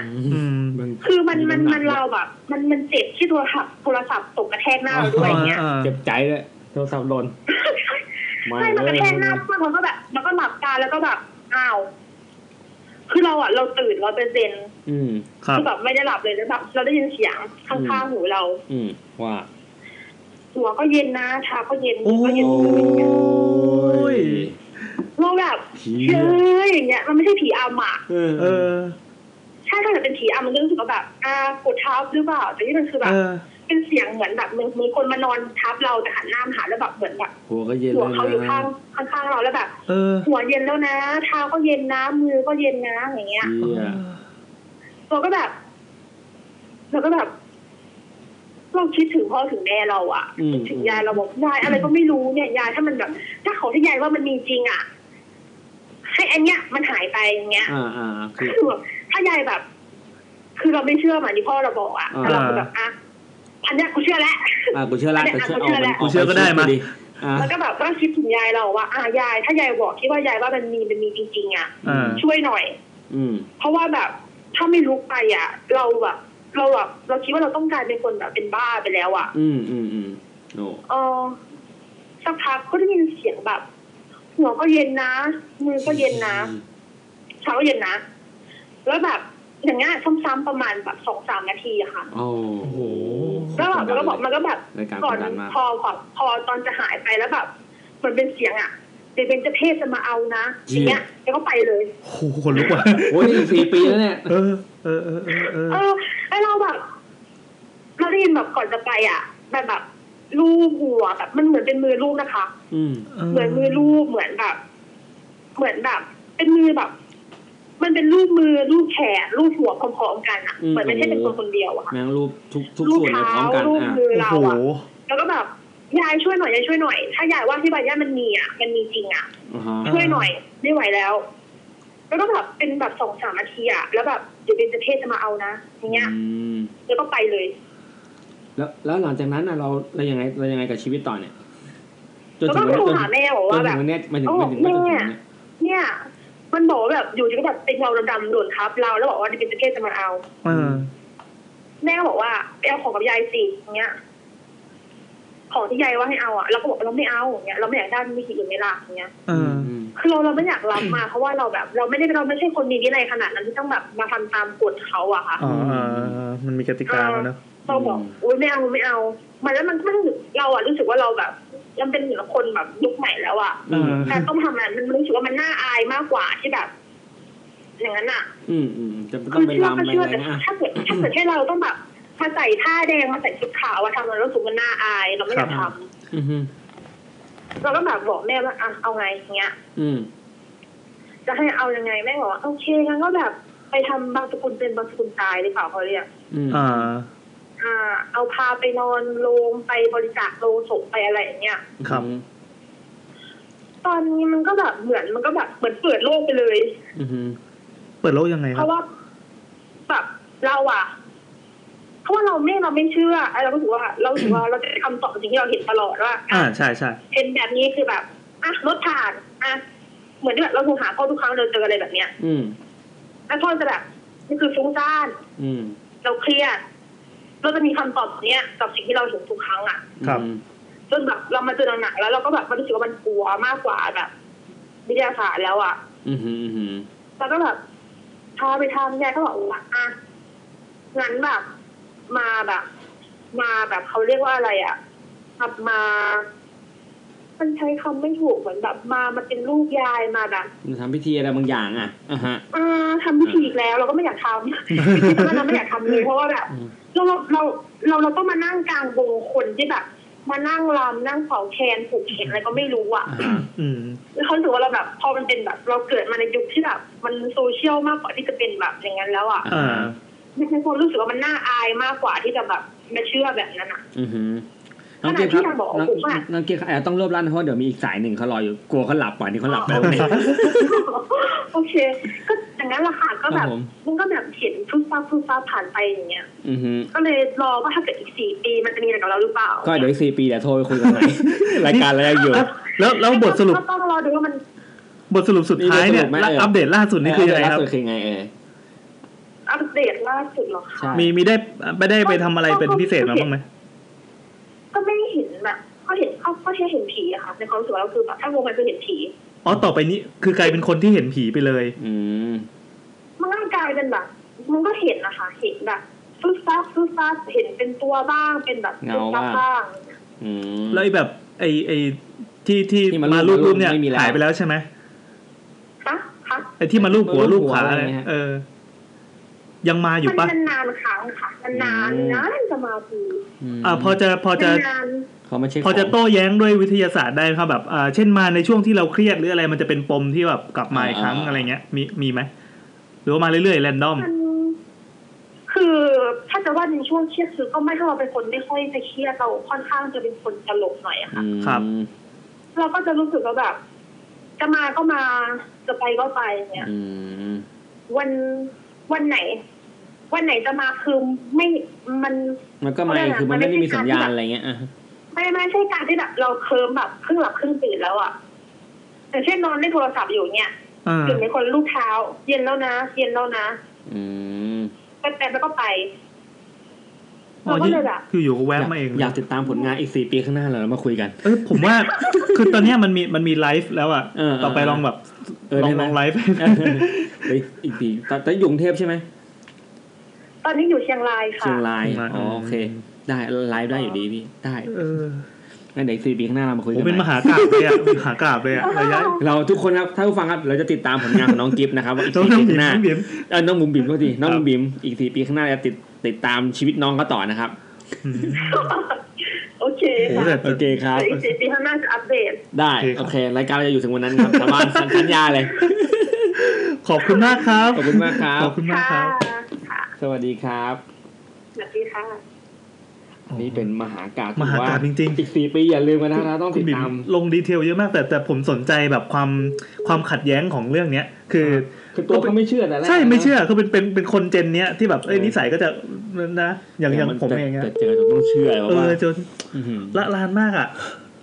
ถ่ายต่อไปนะครับสายท้ายมาดูว่าผู้หญิงผู้ชายไม่รู้หลับหรือยังนะครับนี่คือประเด็นนะตอนนี้ก็4:42ครับวันนี้เวลาตอนอัดรายการสวัสดีครับสวัสดีครับคุณแบงค์สวัสดีครับคุณแบงค์ผมแซมนะครับผมแอนครับโอ้หลับหรือยังครับเนี่ยกำลังกินข้าวโอ้โตไม่ไหวกินข้าวอันนี้เกินคาดกินอะไรดึกๆกันเดินครับเนี่ยเพิ่งเสร็จงานก็เลยนั่งทำกับข้าวอันนี้คุณสะดวกคุยป่ะครับสะดวกคุยครับถ้าไม่สะดวกเราก็จะคุยนะครับครับผมพอไหนๆก็ต้องโทรมาแล้วต้องคุยครับคุณแบงค์ทำงานอะไรครับเนี่ยทำไมเลิกดึกจังกราฟิกดีไซน์ครับพอดีที่ทำฟรีแลนซ์อยู่เดี๋ยวแป๊บนึงเล่นเสียงเขาเล่นเสียงก่อนเป็นกราฟิกดีไซน์นะคุณแบงค์ครับผมปั่นฟินอยู่ครับนี่ทำอะไรกินครับนี่ทอดโปรตีนเกษตรครับโปรตีนเกษตรดีวันนี้คุณแบงค์ครับคุณแบงค์มีเรื่องอะไรให้ฟังครับผมพอดีเป็นโรงเรียนเก่าสมัยเรื่องโรงเรียนเก่าใช่ไหมมัธยมตอนนี้คุณแบงค์อายุเท่าไหร่ครับตอนนี้อายุ25ครับโอ้วันนี้มีแต่เด็กๆนะประเภทนั้นเลยว่ามาก็เป็นโรงเรียนเล็กๆประจำตำบลในจังหวัดพิษณุโลกครับถ้าชื่อนี่คงจะรู้จักกันทั้งจังหวัดนะเลยไม่ต้องว่ามาเลยครับก็โรงเรียนนี้อยู่บนเขาไกลมากห่างจากตัวเมืองประมาณ80กิโลเมตรโอเคกันดารจริงก็มันอยู่ในป่าครับแล้วมันประวัติศาสตร์มันก็เยอะมากครับแล้วที่ตรงนั้นน่ะมันเป็นที่เก่ามากเป็นที่พักรบเก่าเขาค้ออะไรพวกนี้ป่ะโซนๆนั้นไม่ใช่ครับไม่ใช่ด้วยมันเก่ายิ่งกว่าเขาค้ออีกเก่าค้อเหรอครับก็ตั้งแต่สมัยพ่อขุนบางกลางเท้าอะครับเก่ามาจนจินตนาการไม่ถูกเลยโอเคครับก็ตอนนั้นท่านจะไปรวมกับท่านพ่อขุนศรีอินทราทิตย์โอ้โหนั่นเรียกชื่อประวัติศาสตร์ครับทุกคนใช่ตั้งแต่ฟังตำนานมาอันนี้เก่าสุดโอเคครับแล้วทีนี้มันก็จะมีพวกลาวพวกอะไรเงี้ยมันก็มาตีแถวนั้นตีเมืองขึ้นอะไรอย่างงี้ใช่ก็เพราะตรงนั้นใกล้กับลาวมากแค่30กิโลก็ถึงลาวแล้วจริงเหรอจริงบอกชื่อสถานที่สโคปกว้างๆได้ไหมครับว่าอยู่ที่ไหนอะไรเงี้ยเดี๋ยวจะลอง Google ไปด้วยอำเภอวังทองนะอำเภอวังทองโอ้โหไม่เคยได้ยินเลยพิษโลกวังทองกรุ๊ปไงที่เป็นบ้านจัดสรรนะแถวบ้านผมครับแล้วก็จะติดอำเภอชาติการของชาติการของอุบลเหรอครับมัวแล้วกูไม่ใช่อุบลหายพิโลกชาติการก็อยู่พิโลกดิครับอะไรแล้วมาตรการพื้นผลด้วยทีแซมนี่ต่อเลยครับโอเคก็อำเภอชาติการเมื่อก่อนก็เป็นที่ของปกค.อยู่แล้วไงโอเคครับขอผู้กอกอะไรเขาไม่สักอย่างนึงครับพื้นที่สีแดงเนาะแล้วที่ตรงนั้นทั้งเป็นที่ฝังศพของทหารครับมุมอีกมุมนึงมุมโรงอาหารเลยของโรงเรียนจะเป็นที่ฝังศพของทหารโอ้มุมดีซะด้วยอยู่ดีแล้วก็ห้องพักผมห้องพักก็คือผมอยู่หอโรงเรียนอยู่หอโรงเรียนอยู่ตั้งแต่ม.1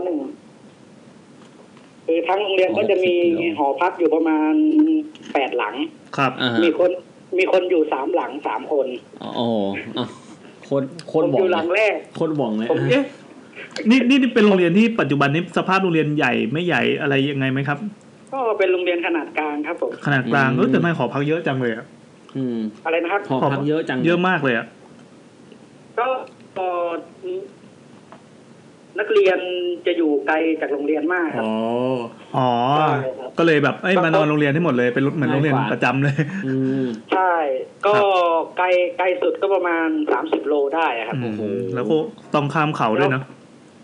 ใช่ครับก็คือนักเรียนต้องตื่นตั้งแต่ 5:00 มาโรงเรียนแล้วเพราะฉะนั้นมานอนหอดีกว่าง่ายกว่า ใช่แล้วอากาศหนาวทั้งปีพี่ต้องคิดดูว่าอากาศหนาวแล้วตื่นเช้าๆอ่ะบรรยากาศโคตรดีเลย ไม่อยากตื่นเลยแล้วผมต้องพักอยู่ที่นั่นจนจบป .6 แล้วเราเจอก็คือตรงหอพักอ่ะจะเป็นที่ก็คือตอนแรกผมก็ไม่รู้หรอกก็ผมก็ไม่ได้รู้ประวัติศาสตร์อะไรมากครับก็ผมก็ไปถามผู้เฒ่าผู้แก่อะไรเพราะว่าเราเจอเหตุการณ์ที่มันแปลกประหลาดมาเยอะไงเช่นก็เลยไปถามเจออะไรแปลกๆบ้างก็บางทีนอนอยู่กลางคืนน่ะก็จะมีเสียงเหมือนคนหลายๆคนนะเดินแบบเป็นจังหวะแบบจึ๊กแบบแค่เขาเต้นลีลาใช่ไหมไม่ใช่เสียงทหารไม่ใช่ก็ไม่ประมาณนั้นนะครับก็จะเป็นทั้งเสียงม้าเสียงอะไรเงี้ยโอ้โหมาครบเลยโรงเรียนนี้คือถ้าใครไปนอนที่นั่นก็จะรู้ดีว่าถ้าไม่ได้บอกไม่ได้กล่าวไม่อะไรสักอย่างแล้วคือผมเป็นคนที่ถือว่าไม่ค่อยเชื่ออะไรมากเท่าไหร่ครับเพราะว่าตอนบวชเนรผมก็ถือว่าสุดยอดอ่ะสุดยอดในทางไหนครับในทางที่ทางที่ก็คือโดนไม่ใช่ในทางฟักโกดโอเคเนี่ยคุยกันง่ายมายาวเลยครับต่อเลยครับมาก็คือไม่ใช่ก็คือตอน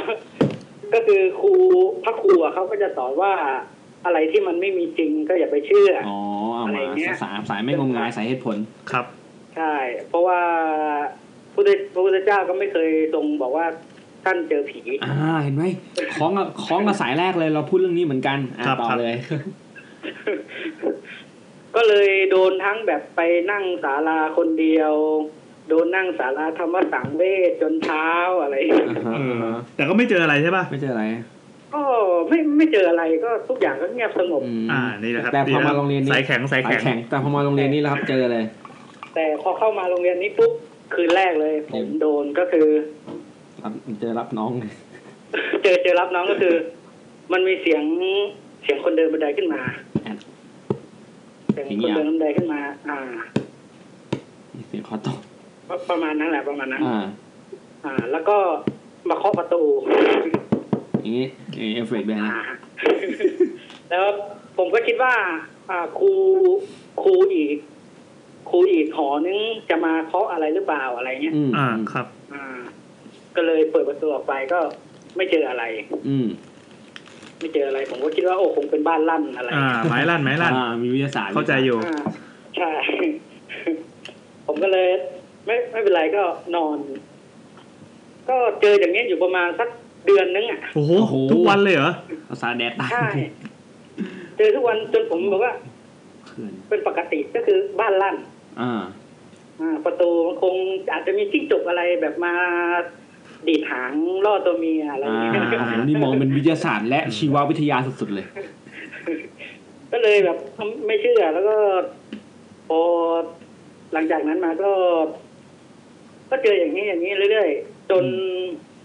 ก่อนถึงวันพระครับก่อนถึงวันพระก็ประมาณ4 ทุ่มได้ผมกำลังนั่งทำการบ้านอยู่เลยตอนนั้นอายุเท่าไหร่ครับหรือว่าอยู่ตอนนั้นอยู่ม.1อยู่เลยยังเด็กเลยเด็กครับ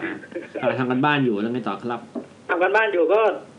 มันมีเสียงเคาะหน้าต่างป๊อกป๊อกป๊อกป๊อกจิงจกมาละผมก็ปิดหน้าต่างเพราะว่าห้องเป็นห้องแอร์อยู่แล้ว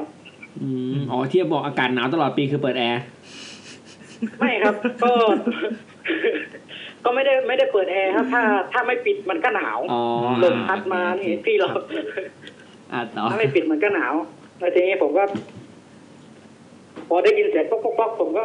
ไม่สนใจอะไรสักพักเคาะดังเรื่อยๆเคาะดังเรื่อยๆก็ทีนี้ก็มันตึ้งรอบห้องเลยผมก็ไม่ทำแล้วกันบ้านตึ้งนี่คือตึ้งพร้อมกันทั้งรอบๆหรือว่าตึ้งแบบไล่เสียงเอาครับไม่รอบเขาก็คือแบบเหมือนเราวิ่งแล้วก็ทุบหน้าต่างไปเรื่อยๆครับนี่จะบอกว่าสายเมื่อกี้ ที่บึงการเจอคล้ายๆกันเจอลักษณะอย่างนี้เลยก็คือแบบตึมรอบห้องต่อครับผมเริ่มสนใจผีต่างจังหวัดแล้วจะมีสกิลนี้ด้วยแบบเหมือนมีสกิลมีคาแรคเตอร์แล้วผมก็ไม่สนใจอะไรผมก็พอคุมโปงได้ผมก็บางเสียงมันก็ยังดังเรื่อยๆผมก็เลยตอนนี้จิตใจเป็นไงบ้างจิตใจหวั่นไหวป่ะ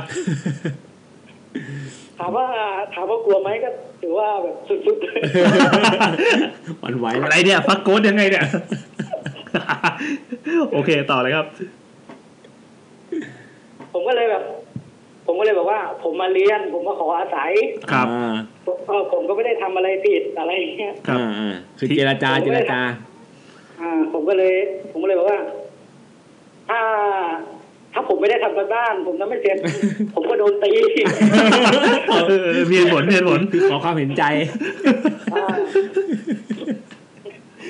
ถ้าท่านเป็นผีท่านอยู่ยุคก่อนท่านก็คงจำเวลาไม่เลียวตีมันเจ็บแค่ไหนอะไรประมาณนั้นคือการต่อรองขอความเห็นใจใช่คือพอผมพูดแค่นั้นเสร็จปุ๊บเสียงก็หายไปโอเคเขาจำรสชาติของไม่เลี้ยวได้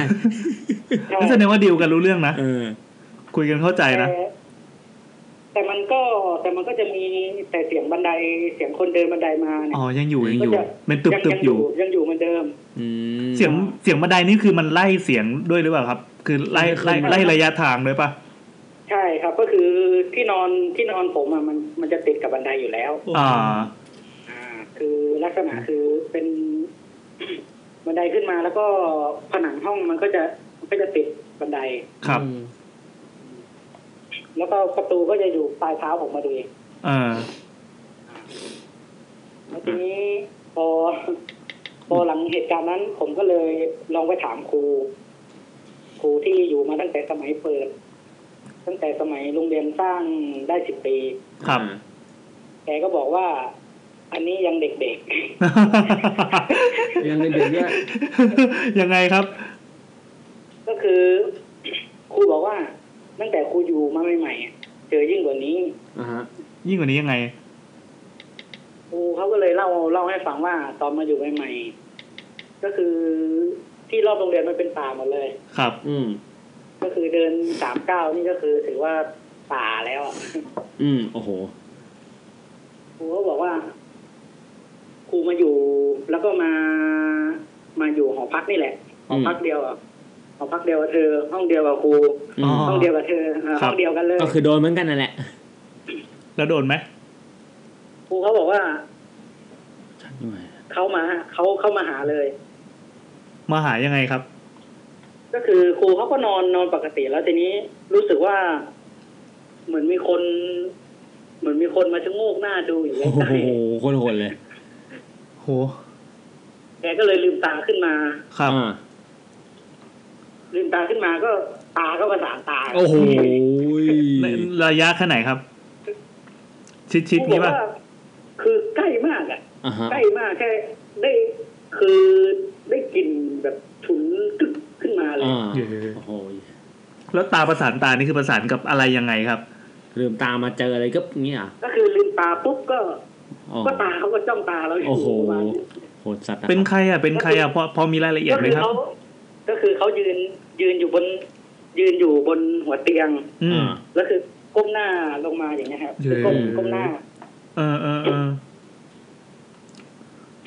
แล้วทีนี้พอนั้นครูเขาก็เลยพนมมือแล้วก็บอกว่าเดี๋ยวพรุ่งนี้ไปทำบุญให้แล้วก็เลยไปถามผู้หลักผู้ใหญ่ในบ้านคือคนแก่เขาบอกว่าที่ตรงนั้นน่ะมันเป็นที่แรงมาก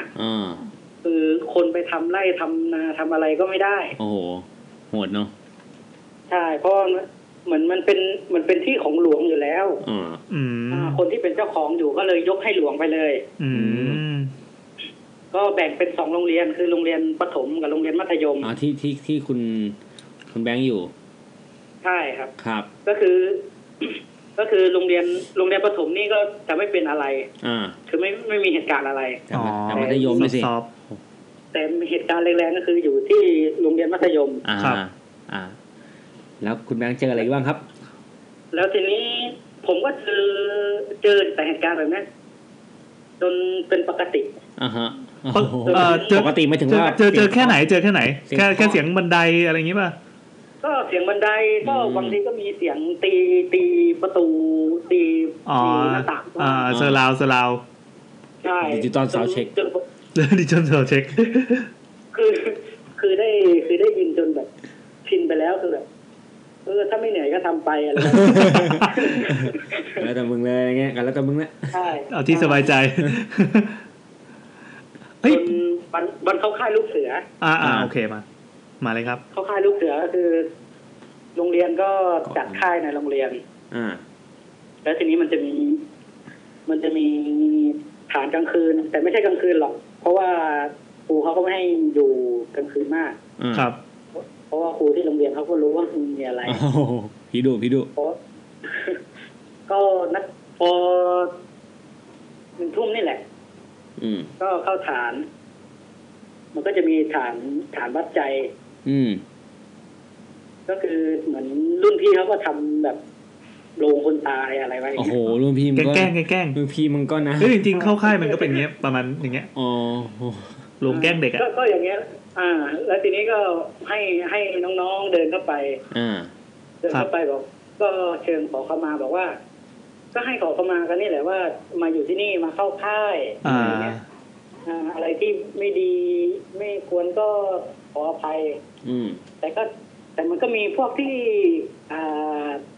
เกเรหน่อยที่มันไม่ค่อยเชื่ออะไรมากพวกกดตีแล้วครับพวกฟักกดมันก็เล่นๆกันแบบเอ้ย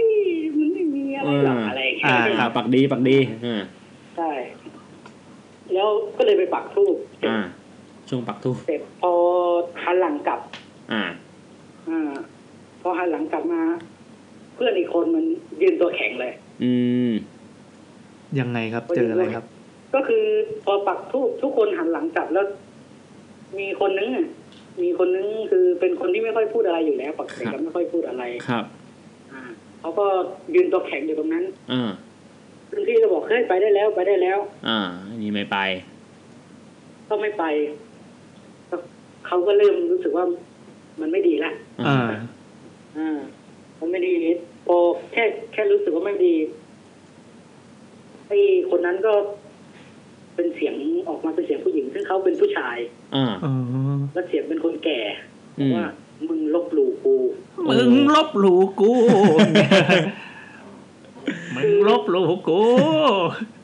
เสียงเนี่ยพอได้ยินอย่างนั้นทุกคนก็คือทุกคนนี่เขาสุดกันหมดเลยเขาแกล้งหรือเปล่าครับเขาแกล้งมาตอนแรกก็คิดว่าเขาแกล้งแต่พอเขาพูดเรื่อง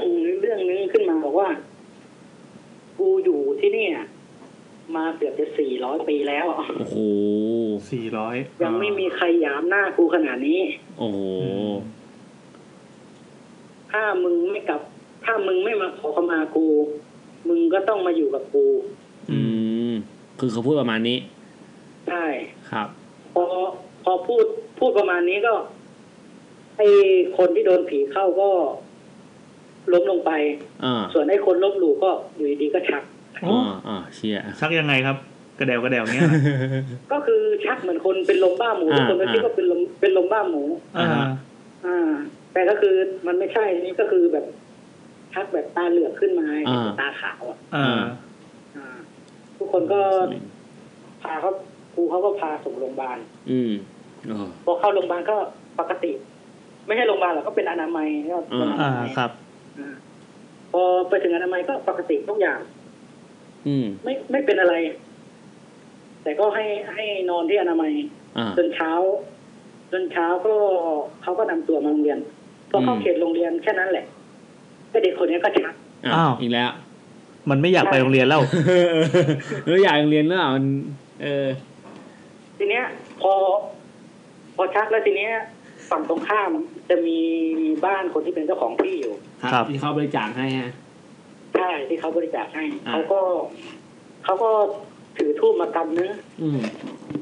สวดทูบมากำนึงก็เขาก็สวดมนต์อะไรสักอย่างเขาแล้วก็ปักทูบลงไปพอปักทูบลงไปแค่นั้นแหละให้คนที่ชักอยู่หายชัก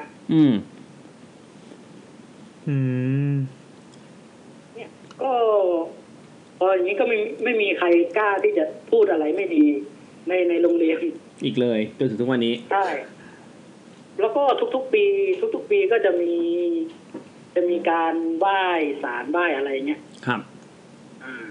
ก็คือพอไหว้ศาลแล้วทีนี้เขาจะมาพิสูจน์ไข่ฮะยังไงนะพิสูจน์ไข่ว่าก็คือเป็นไข่ต้มเนี่ยอ๋อคิดว่าไข่กระเจียวไม่ใช่ก็คือไข่ต้มคือเขาก็ยังไม่ได้ปอกเปลือกคือยังไม่ปอกเปลือกแล้วก็พอทีนี้พอเขาพิสูจน์เขาก็คือพอแกะเปลือกออกมาเนี่ยพอแกะเปลือกออกมามันจะมีลักษณะเหมือนรอยกัดไปเปลือกไข่ใช่ก็คือมันจะเป็นรอยเส้นเหมือนคนกัดเข้าไปรอยฟันนะรอยฟันแต่นี้ยังไม่รุนแรงเท่าตอนตั้งศาลยังไงครับตั้งศาลคือก่อตั้งโรงเรียนนี้เลยเหรอช่วงตั้งศาลใช่ไหมก็ตอนแรกยังไม่มีตั้งศาลโอเคยังไม่มีอะไรยังไม่มีศาลแล้วทีนี้คือเผอิญว่าผอ.ไปตัดต้นไทรครับไปตัดต้นไทรแล้วทีนี้แกก็เลยประสบอุบัติเหตุก็เลยประสบอุบัติเหตุก็เลยแบบมีคนทักหมอมาบอกว่าเนี่ยไปตัดต้นไม้เขาอะไรเงี้ยเขาบอกว่าให้ไปตั้งศาลขอขมาเขาแล้วทีนี้ก็ให้คนแก่ในหมู่บ้านมาตั้งศาลให้โดยเขาก็จะเลือกที่โดยเขาจะเอาไข่ดิบมาโยนเลือกถ้าไข่แตกตรงไหนก็คือที่ตรงนั้นน่ะให้ตั้งศาลต้องการครับอ้าวแล้วซึ่งไข่ปกติมันโยนมันก็ต้องแตกอยู่แล้วป่ะไข่ต้มใช่คือไข่ปกติโยนมันก็ไข่ดิบไข่ดิบไข่ดิบใช่ใช่ไข่ดิบใช่เอาไข่ดิบแตกคือโยนคือปกติเราคือโยนมันก็แตกแตะเลยครับใช่แต่ตอนแรกก็คือเขาก็ไปตรงต้นเป็นต้นประดู่แดงๆครับประดู่แดงเขาก็โยนลงไปแตกไหมไม่แตกมันไปลงอะไรครับไปลงพุ่มไม้ไปลงใบไม้ตรงนั้นเป็นก็คือที่โรงเรียนผมมันเป็นหินกรวดหมดเลยก็คือเป็นหินแดงรูปรังครับคือถ้าโยนยังไงมันก็แตกอยู่แล้วใช่ไม่แตกแต่อันนี้คือพอโยนไปแล้วไม่แตกแถมกระเด็นไปอีก2 ทีโอ้โหดึงๆเลยพอกระเด็นไปอีก2 ทีแล้วก็ไปแตกอีกทีนึง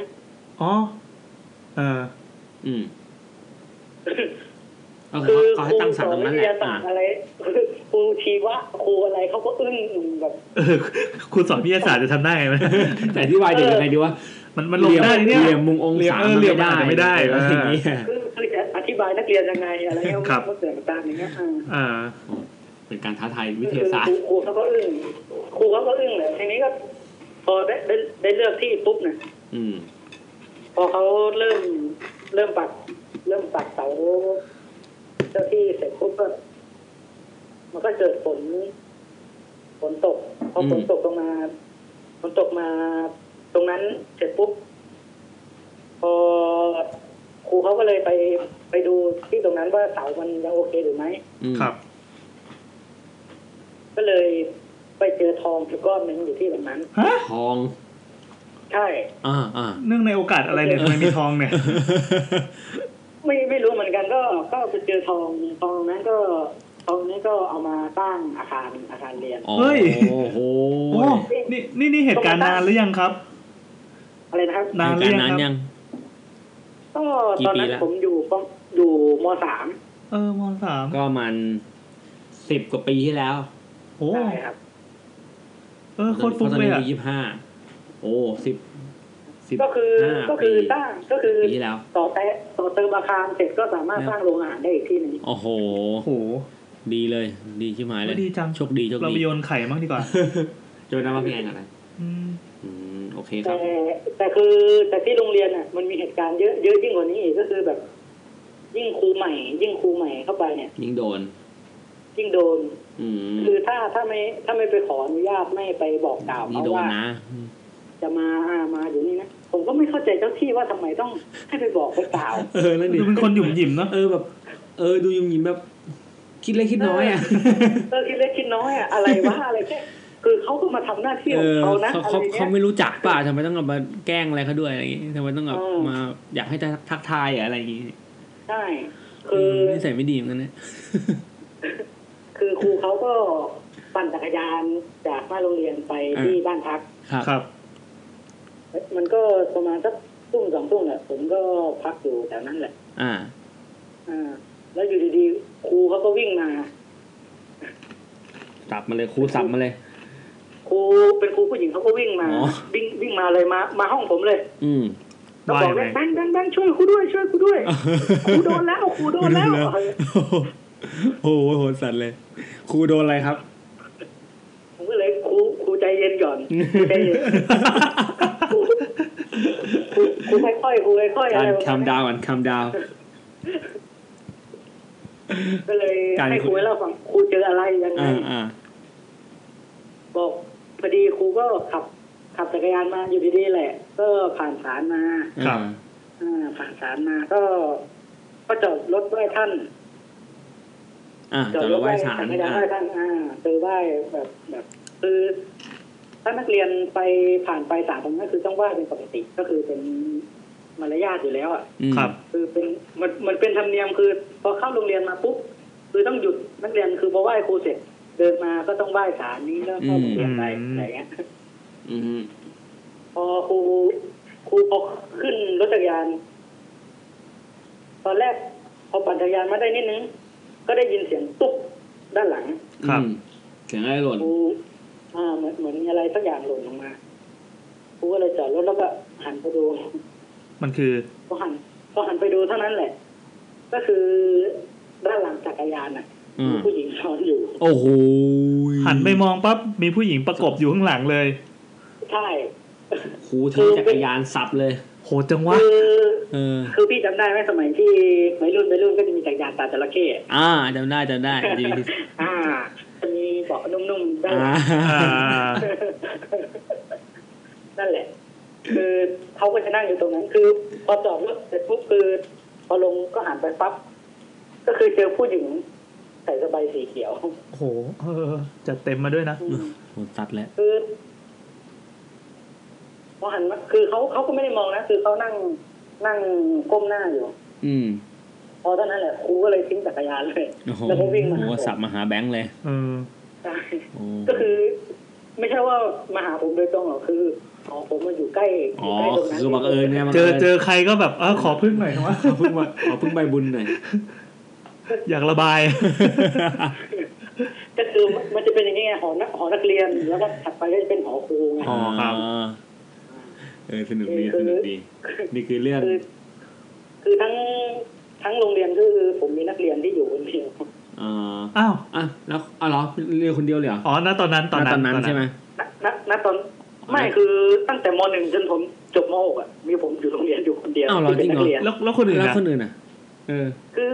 คนอื่นก็สมัยนั้นก็คือสมัยยางกำลังเฟื่องฟูรุ่งเรืองครับเขาก็ไม่เรียนกันไม่ได้เรียนกันก็คือทุกบ้านก็จะมีรถมอเตอร์ไซค์อะไรเงี้ย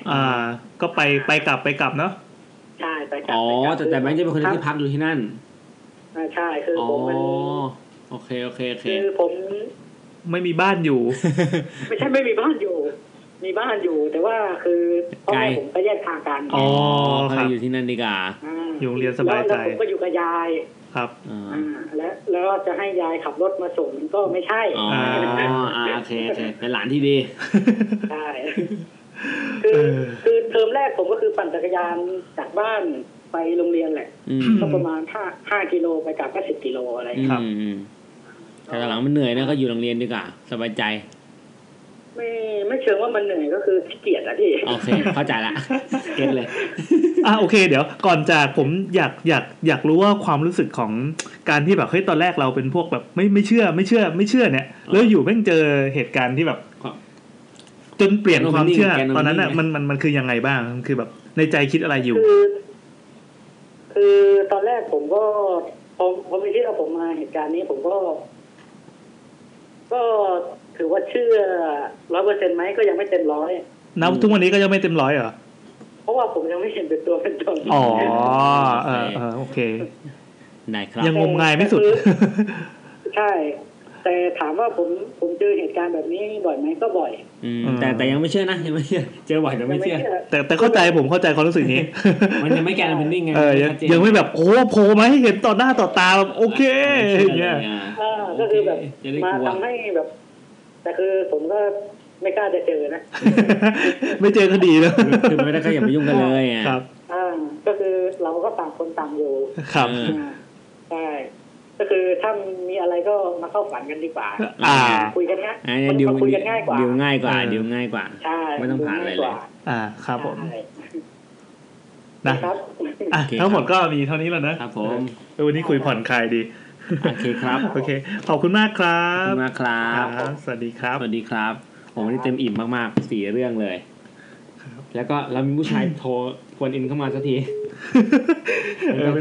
เป็นผู้ชายผู้ชายเป็นนี่ที่ผมคุยเล่นเยอะหน่อยก็เพราะว่าแบบรู้สึกดีใจที่แบบว่านานๆจะมีผู้ชายทีเราอยากเล่นมุกตลกหยาบโลนอะไรบ้างก็แบบคุณผู้หญิงก็จะเกรงใจหน่อยเขาไงก็ได้ปลดปล่อยแล้วครับโอ้นี่จน 5:00 นกว่าแล้ว5:00 นกว่าแล้วครับฝนก็หยุดตกแล้วครับงั้นก็ต้องโคตรอิ่มเลยอิ่มมากเพราะกินขนมไงพี่อิ่มไม่ใช่เลยขนมวันนี้ขนมเยอะมากเลยครับซิงเกิลหมดเป็นหลอดแล้วก็อะไรนะเล2ห่อกุลิโกะป๊อกกี้เรากินแล้วเราคงจัดรายการไปเรื่อยๆคงยิ่งตันนะอิ่มใช่ไหมเนี่ยเป็นการจัดรายการที่อิ่มมากเลยเลยแล้วเนี่ยครับผมนี่ก่อนจะจากผมอยากจะฝากไว้เรื่องนึงเรื่องของพี่แอนใช่ไหมอันนี้ไม่เกี่ยวกับตำนานถือว่าวันนี้ EP.8 ก็จบลงได้ด้วยดีนะก็จบครับตบมือแปะอันนี้เป็นอังกอร์เป็นแถมเป็นของแถมครับคือผมต้องบอกว่าณทุกวันนี้ผมก็ยังอย่างเงี้ยอยู่เวลาแบบฟังเรื่องผีผมก็แซวก็อะไรเงี้ยเพราะตัวเองก็ยังไม่เชื่อตรงก็อย่างที่บอกว่าถ้าบอกว่าไม่เชื่อก็เสียหมาเพราะมันเคยเจอมาแล้วก็เลยแบบยังไงดีวะกูเรียกว่าสเตตัสยังไงเนี่ยก็เหมือนกับว่าวันช่วงนึงเราเคยข้างใครฮีโร่โตมาก็แบบเบื่อแล้วอะไรอย่างงี้ป่ะประมาณนั้นใช่แต่ถ้าวันนึงนึกย้อนไปถึงสมัยที่ยังข้างใครฮีโร่อยู่ก็แบบมันก็ดีนะสมัยนั้นก็ถามว่าไม่ชอบไหมก็ไม่ใช่ไม่ชอบเนี่ยเพราะว่าเปรียบเทียบกับเรื่องผีก็ คงประมาณเดียวกันว่าเรารู้แล้วว่ามันมีจริงแต่ว่าทุกวันนี้ก็เนี่ยก็จัดรายการเนี้ยบางทีก็แบบเรื่องไหนไม่งมงายเกินไปแล้วก็ตบคืนมาให้สติบ้างแต่ทีนี้เมื่อคืนคืออย่างนี้ตอนนี้เราจัดรายการกันที่บ้านผมครับอยู่กรุงเทพนะครับแต่ว่าผมครับผมมีบ้านแม่ยายก็อยู่ที่ปทุมธานีแล้วทีนี้พอดีลูกสาว2คนโต4 ขวบคนเล็กขวบกว่าคนโตมันดันป่วยเป็นมือเท้าปากปิดมาจากที่โรงเรียนมันเป็นโรคระบาดสุดฮิตของเด็กก็เลยต้องแยกโอเคแม่อยู่กับลูกที่กรุงเทพพ่อก็ไปอยู่กับพี่คนโตที่บ้านคุณยายแล้วทีนี้คือลูกสาวคนโตผมเนี่ยเป็นคนที่กลางคืนถ้าตื่นมาคือติดแม่มากถ้าตื่นมาแล้วไม่เจอแม่ร้องไห้แน่นอนร้องไห้ลั่นบ้านคืนแรกร้องไห้ไปแล้วผมก็เป็นพวกที่แบบนั่งทำงานข้างล่างไงแบบเขาบ้านเขามี2ชั้นเป็นตึกแถวนี่แหละผมอยู่ชั้นล่างที่เคยบอกว่ามันมีติโจเอียที่แบบเปิดไฟสีก็แป๊บเนี่ยแต่ว่าพอเปิดไฟนั่งทำงานก็ไม่ได้มีอะไรผมก็ทำยันตี 2 ตี 3เนี่ยเป็นเรื่องปกติแล้วลูกก็ขึ้นไปนอนคือแรกร้องไห้ผมก็รีบขึ้นไปเป็นบันไดไม้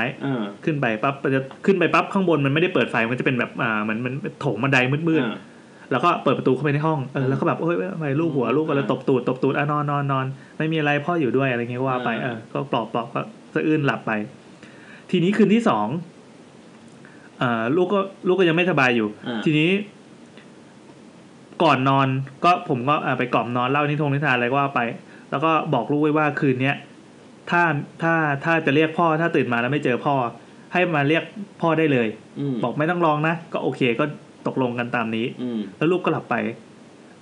เหตุมันเกิดขึ้นตอนประมาณ 5:50 น.คืนนี้ไม่ได้เปิดไฟทั่วบ้านเพราะว่าแบบบางทีก็เปิดปิดบ้านไฟมันมีหลายดวงมากผมก็เปิดไฟเฉพาะที่อยู่หน้าคอมแล้วก็นั่งทำงานตอบลูกค้าไปเรื่อยๆมันมีไทม์สแตมป์อยู่มันมีเวลาอยู่เพราะผมคุยไลน์กับเพื่อนอยู่ตอนนั้น 5:00 น.ช่วงพี่แอนเฟซบุ๊กหาผมประมาณ 5:00 น.กว่าๆเกือบเที่ยงคืนตอนนั้น 5:50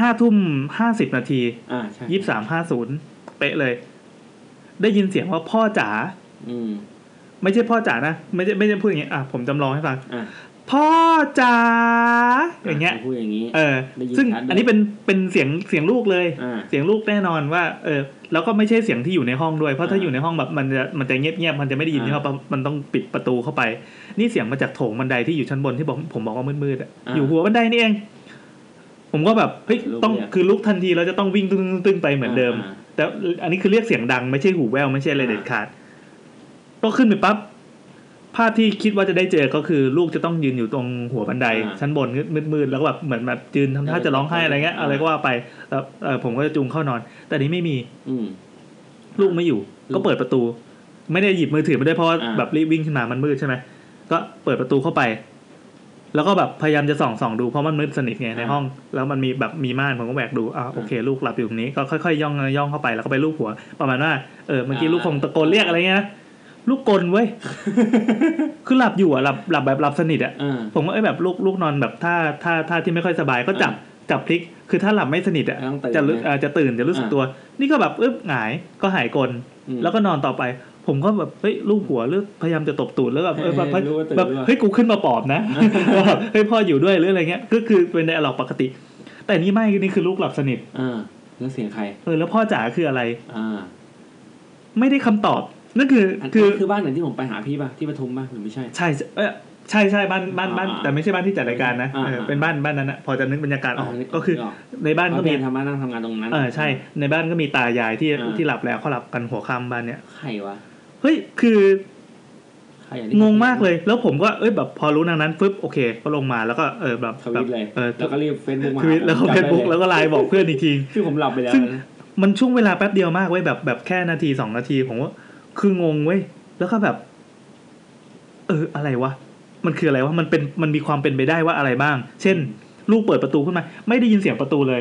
ไม่ได้ยินเสียงประตูอันนี้มันเป็นพอยต์ไงว่าถ้าเปิดประตูบ้านห้องเนี้ยจะต้องแบบกดให้มันดังแกรบมันถึงจะปิดต้องใช้แรงไม่งั้นมันจะไม่นั่นแล้วเด็กด้วยคงไม่เร็วขนาดนั้นหรอกแล้วเด็กด้วยแล้วมันจะแกล้งพ่อคือคนนี้ชอบแกล้งอยู่แต่ว่ามันไม่ได้แกล้งซับซ้อนขนาดนี้อันนี้คือเฮ้ยแล้วพ่อจ๋าแบบเน้นเสียงด้วยแล้วก็ชัดด้วยไม่ใช่หูแว่วด้วยแล้วก็ตอนทำงานไม่มีความรู้สึกอะไรเลยคือนั่งตอบลูกค้าแบบเฮ้ยรีบๆเพราะมันจะเที่ยงคืนอยู่แล้วเนื่องจากพอเที่ยงคืนการเช็คเงินตัดยอดในธนาคารมันจะตัดไปอีกวันมันวุ่นวายใช่ไหมโหปุ๊บสติเต็มร้อยอยู่แล้วแล้วพ่อจ๋ามาจากไหนวะพอทวีตไปปั๊บก็มีพี่คนหนึ่งตอบมาคือผมไม่ได้กลัวอะไรเลยนะเหตุการณ์อย่างเงี้ยไม่กลัวแต่มันเป็นความแปลกใจล้วนๆเลยแต่ถามว่าเฮ้ยมันจะเป็นความงมงายหรือเปล่าวะก็มันก็แบบถ้า100คะแนนให้ความงมงายปั๊บสัก5คะแนนแล้วกันเพราะว่าเราแต่มันสงสัยตอนนี้ก็ยังไม่ได้คำตอบณตอนที่อ่านรายการอยู่ก็ไม่ได้คำตอบก็มีพี่ที่เขาฟังเขาเป็นแฟนรายการ YouTube เขาก็บอกว่าคือเวลาถึงเราจะไม่เชื่อหรืออะไรก็แล้วแต่ถ้าได้ไปสัมผัสบ่อยๆไปบอกเล่าเรื่องราวหรือว่าไปพูดถึงบ่อยๆมันเหมือนจะค่อยๆแง้มประตูไว้อย่างนี้ผมก็มีโอกาสเจอเลยมันเสริมวิทฤษฎีนี้ขึ้นมาก็แบบแบบนี้ก็ได้เหรอนั่นแปลว่าผมจัด YouTube ในทั้งหมดตอนนี้ก็2 เดือนใน1 สัปดาห์นั่นเพราะผมมีโอกาสเจอพี่แอนเดี๋ยวเนี่ยไม่รู้แต่พ่อจ๋ามันชัดมันไม่หูแว่วผมเล่าให้เมียฟังเมียไม่เชื่อตอนนี้คือเล่าให้ใครฟังไม่มีใครเชื่อแต่มันเฮ้ยคือผมไม่อยากถูกตั้งสเตตัสว่าเป็นไอ้พวกที่แบบเฮ้ยงมงายแบบพูดอะไรแบบไม่น่าเชื่อต้องงมงายแบบอะไรว่าแบนดิ้งหรืออะไรเปล่าเลยไม่ใช่นะครับผมยังเป็นคนเดิมอยู่เพียงแต่ว่าผมก็ยังสงสัยว่าอะไรวะเดี๋ยวหรือว่าแบบประตูมิติเราได้เปิดแล้วจริงๆเป็นแบบเหมือนในอเวนเจอร์ภาค 1ที่แบบเรียกมนุษย์ต่างดาวมาได้จริงๆประตูมิติได้เปิดแล้วแต่ก็เลยคือผมก็ยังไม่เชื่อเพราะว่าอย่างพี่ป๋องเองอะเขาก็ไม่เจอผีพี่20 กว่าปีป่ะพี่ป๋องไม่เจอผีไม่เห็นจะเจอสักตัวคือไม่มีป๋องบาปหนาก็แบบก็เป็นคนแบบสายแข็งมากๆสายแข็งมากอะไรแบบไม่สายแข็งมากคุณสมบัติในตัวไม่พอที่จะเจอผีอะไรเงี้ยแต่คือผมเคยเจอแล้วแต่ว่ะสงสัยว่าแล้วมันสดมากอ่ะมันสดจนแบบเฮ้ยแบบกลิ่นเสียงอะไรนั้นยังอยู่บรรยากาศนั้นยังอยู่ก็เลยรีบเล่าก่อนเดี๋ยวผ่านไปอีก10 ปีค่อยว่ากันแต่ไม่แน่นะมันต่อไปอาจจะแรงขึ้นหรืออะไรอย่างนี้ก็ได้ก็น่าสนใจแต่ผมก็คงจะเป็นพวกที่แบบพูดอะไรไม่น่าเชื่อถืออีกแล้วอ่ะส่วนผมยังไม่เจอเลยพี่แอนนั่นจัดรายการมาขอให้ได้เจอได้โดนวันนี้ก็เต็มอิ่มเลยครับเต็มอิ่มครับแล้วก็ใช่มีเมื่อตอนเย็นมีผู้ฟังท่านหนึ่งบอกว่า พอเหมือนจบเทปแต่ละเทปอะอยากให้บอกด้วยว่าชอบเรื่องไหนที่สุดเหมือนแบบof the day อะไรเงี้ยวันนี้มีทั้งหมด4+1ไง4+1เรื่องนะแต่จริงๆนี่เราอัดรายการซับซ้อนนิดนึงก็คือเรามาเล่าเราก่อนเรามาซับซ้อนกินทูบยังไม่ได้อ่านนะครับกินทูบเดี๋ยวเราจะไปอ่านอีกทีนึงอาจจะน่ากลัวกว่านี้ก็ได้เลยอย่างสำหรับแซมครับชอบอันไหนเดี๋ยวกดให้ดูก่อนมีอะไรบ้างวะโอเคมันก็จะมีครับอย่างช่วงแรกช่วงเลคเชอร์คุณปลาจะเป็นเลคเชอร์เรื่องผีเกี่ยวกับวัฒนธรรมเรื่องอาขาซึ่งอันนี้เราก็บอกไว้อยู่แล้วว่าจะเป็นแบบแนวเลคเชอร์โหมดนะก็คือว่าฟังเพลินได้ความรู้ดีแล้วก็คุณกิฟต์ก็เป็นที่มาของเพลงวิญญาณของสแตมใช่ของสแตมนะครับใช่แล้วก็ของคุณบิ๋มนี่เรื่องยาวมากเรื่องยาว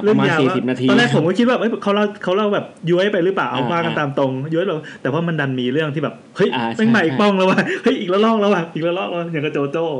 ใช่มาเป็นท่อนๆแล้วก็คุณแบงค์เป็นเรื่องของตำนานที่โรงเรียนถ้าผมชอบน้องบิ๋มนะถึงจะยืดเยอะหน่อยแต่ว่าช่วงหลังๆแม่งแบบมีความพีคเว้ยว่ะพี่แบบเชี่ยแล้วแบบตัวเขายืนยันตลอดว่าเขาไม่เชื่อ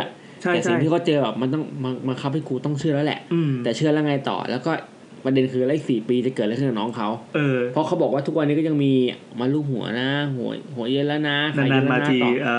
มึงเป็นใครวะอะไรเงี้ยมีความสงสัยเว้ยอันนี้เรื่องนี้ว่ายาวแต่ว่าฟังแล้วแบบต้องฟังให้จบแล้วจะรู้ว่ามันจะมีช่วงที่ยืดนิดนึงที่เขาเราซ้ำแต่ก็ไม่เป็นไรเรากด forward ได้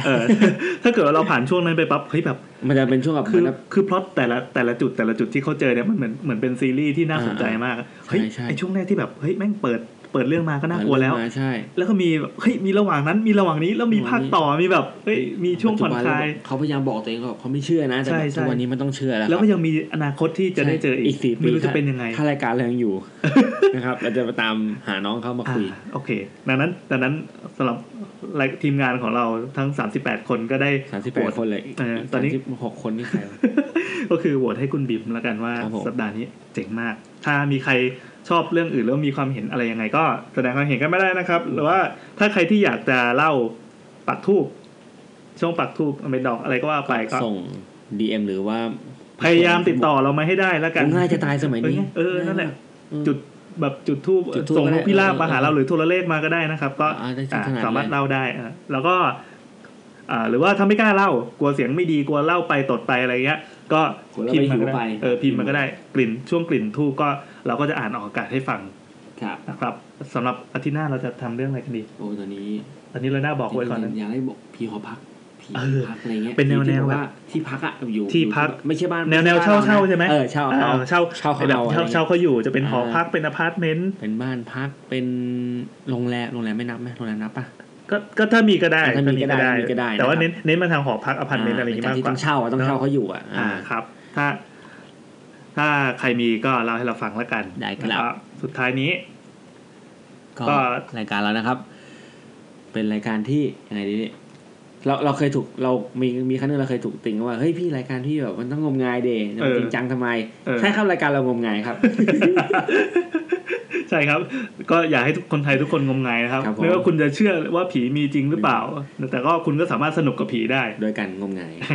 ครับแล้วก็ติดตามเราได้ที่ทางมี2ช่องทางนะ Facebook Get Talk นะครับมีหลายทางนะแล้วก็มีทางเดียวบอกว่าGet Talk แล้วก็ Get Talk แล้วก็ Twitter YouTube นะแล้วก็ใครที่โหลดแอป SoundCloud มาฟังก็เวลาอัปเดตทีมก็จะเด้งทีดึงเนี่ย SoundCloud กับอันนี้ด้วย SoundCloud กับ Podcast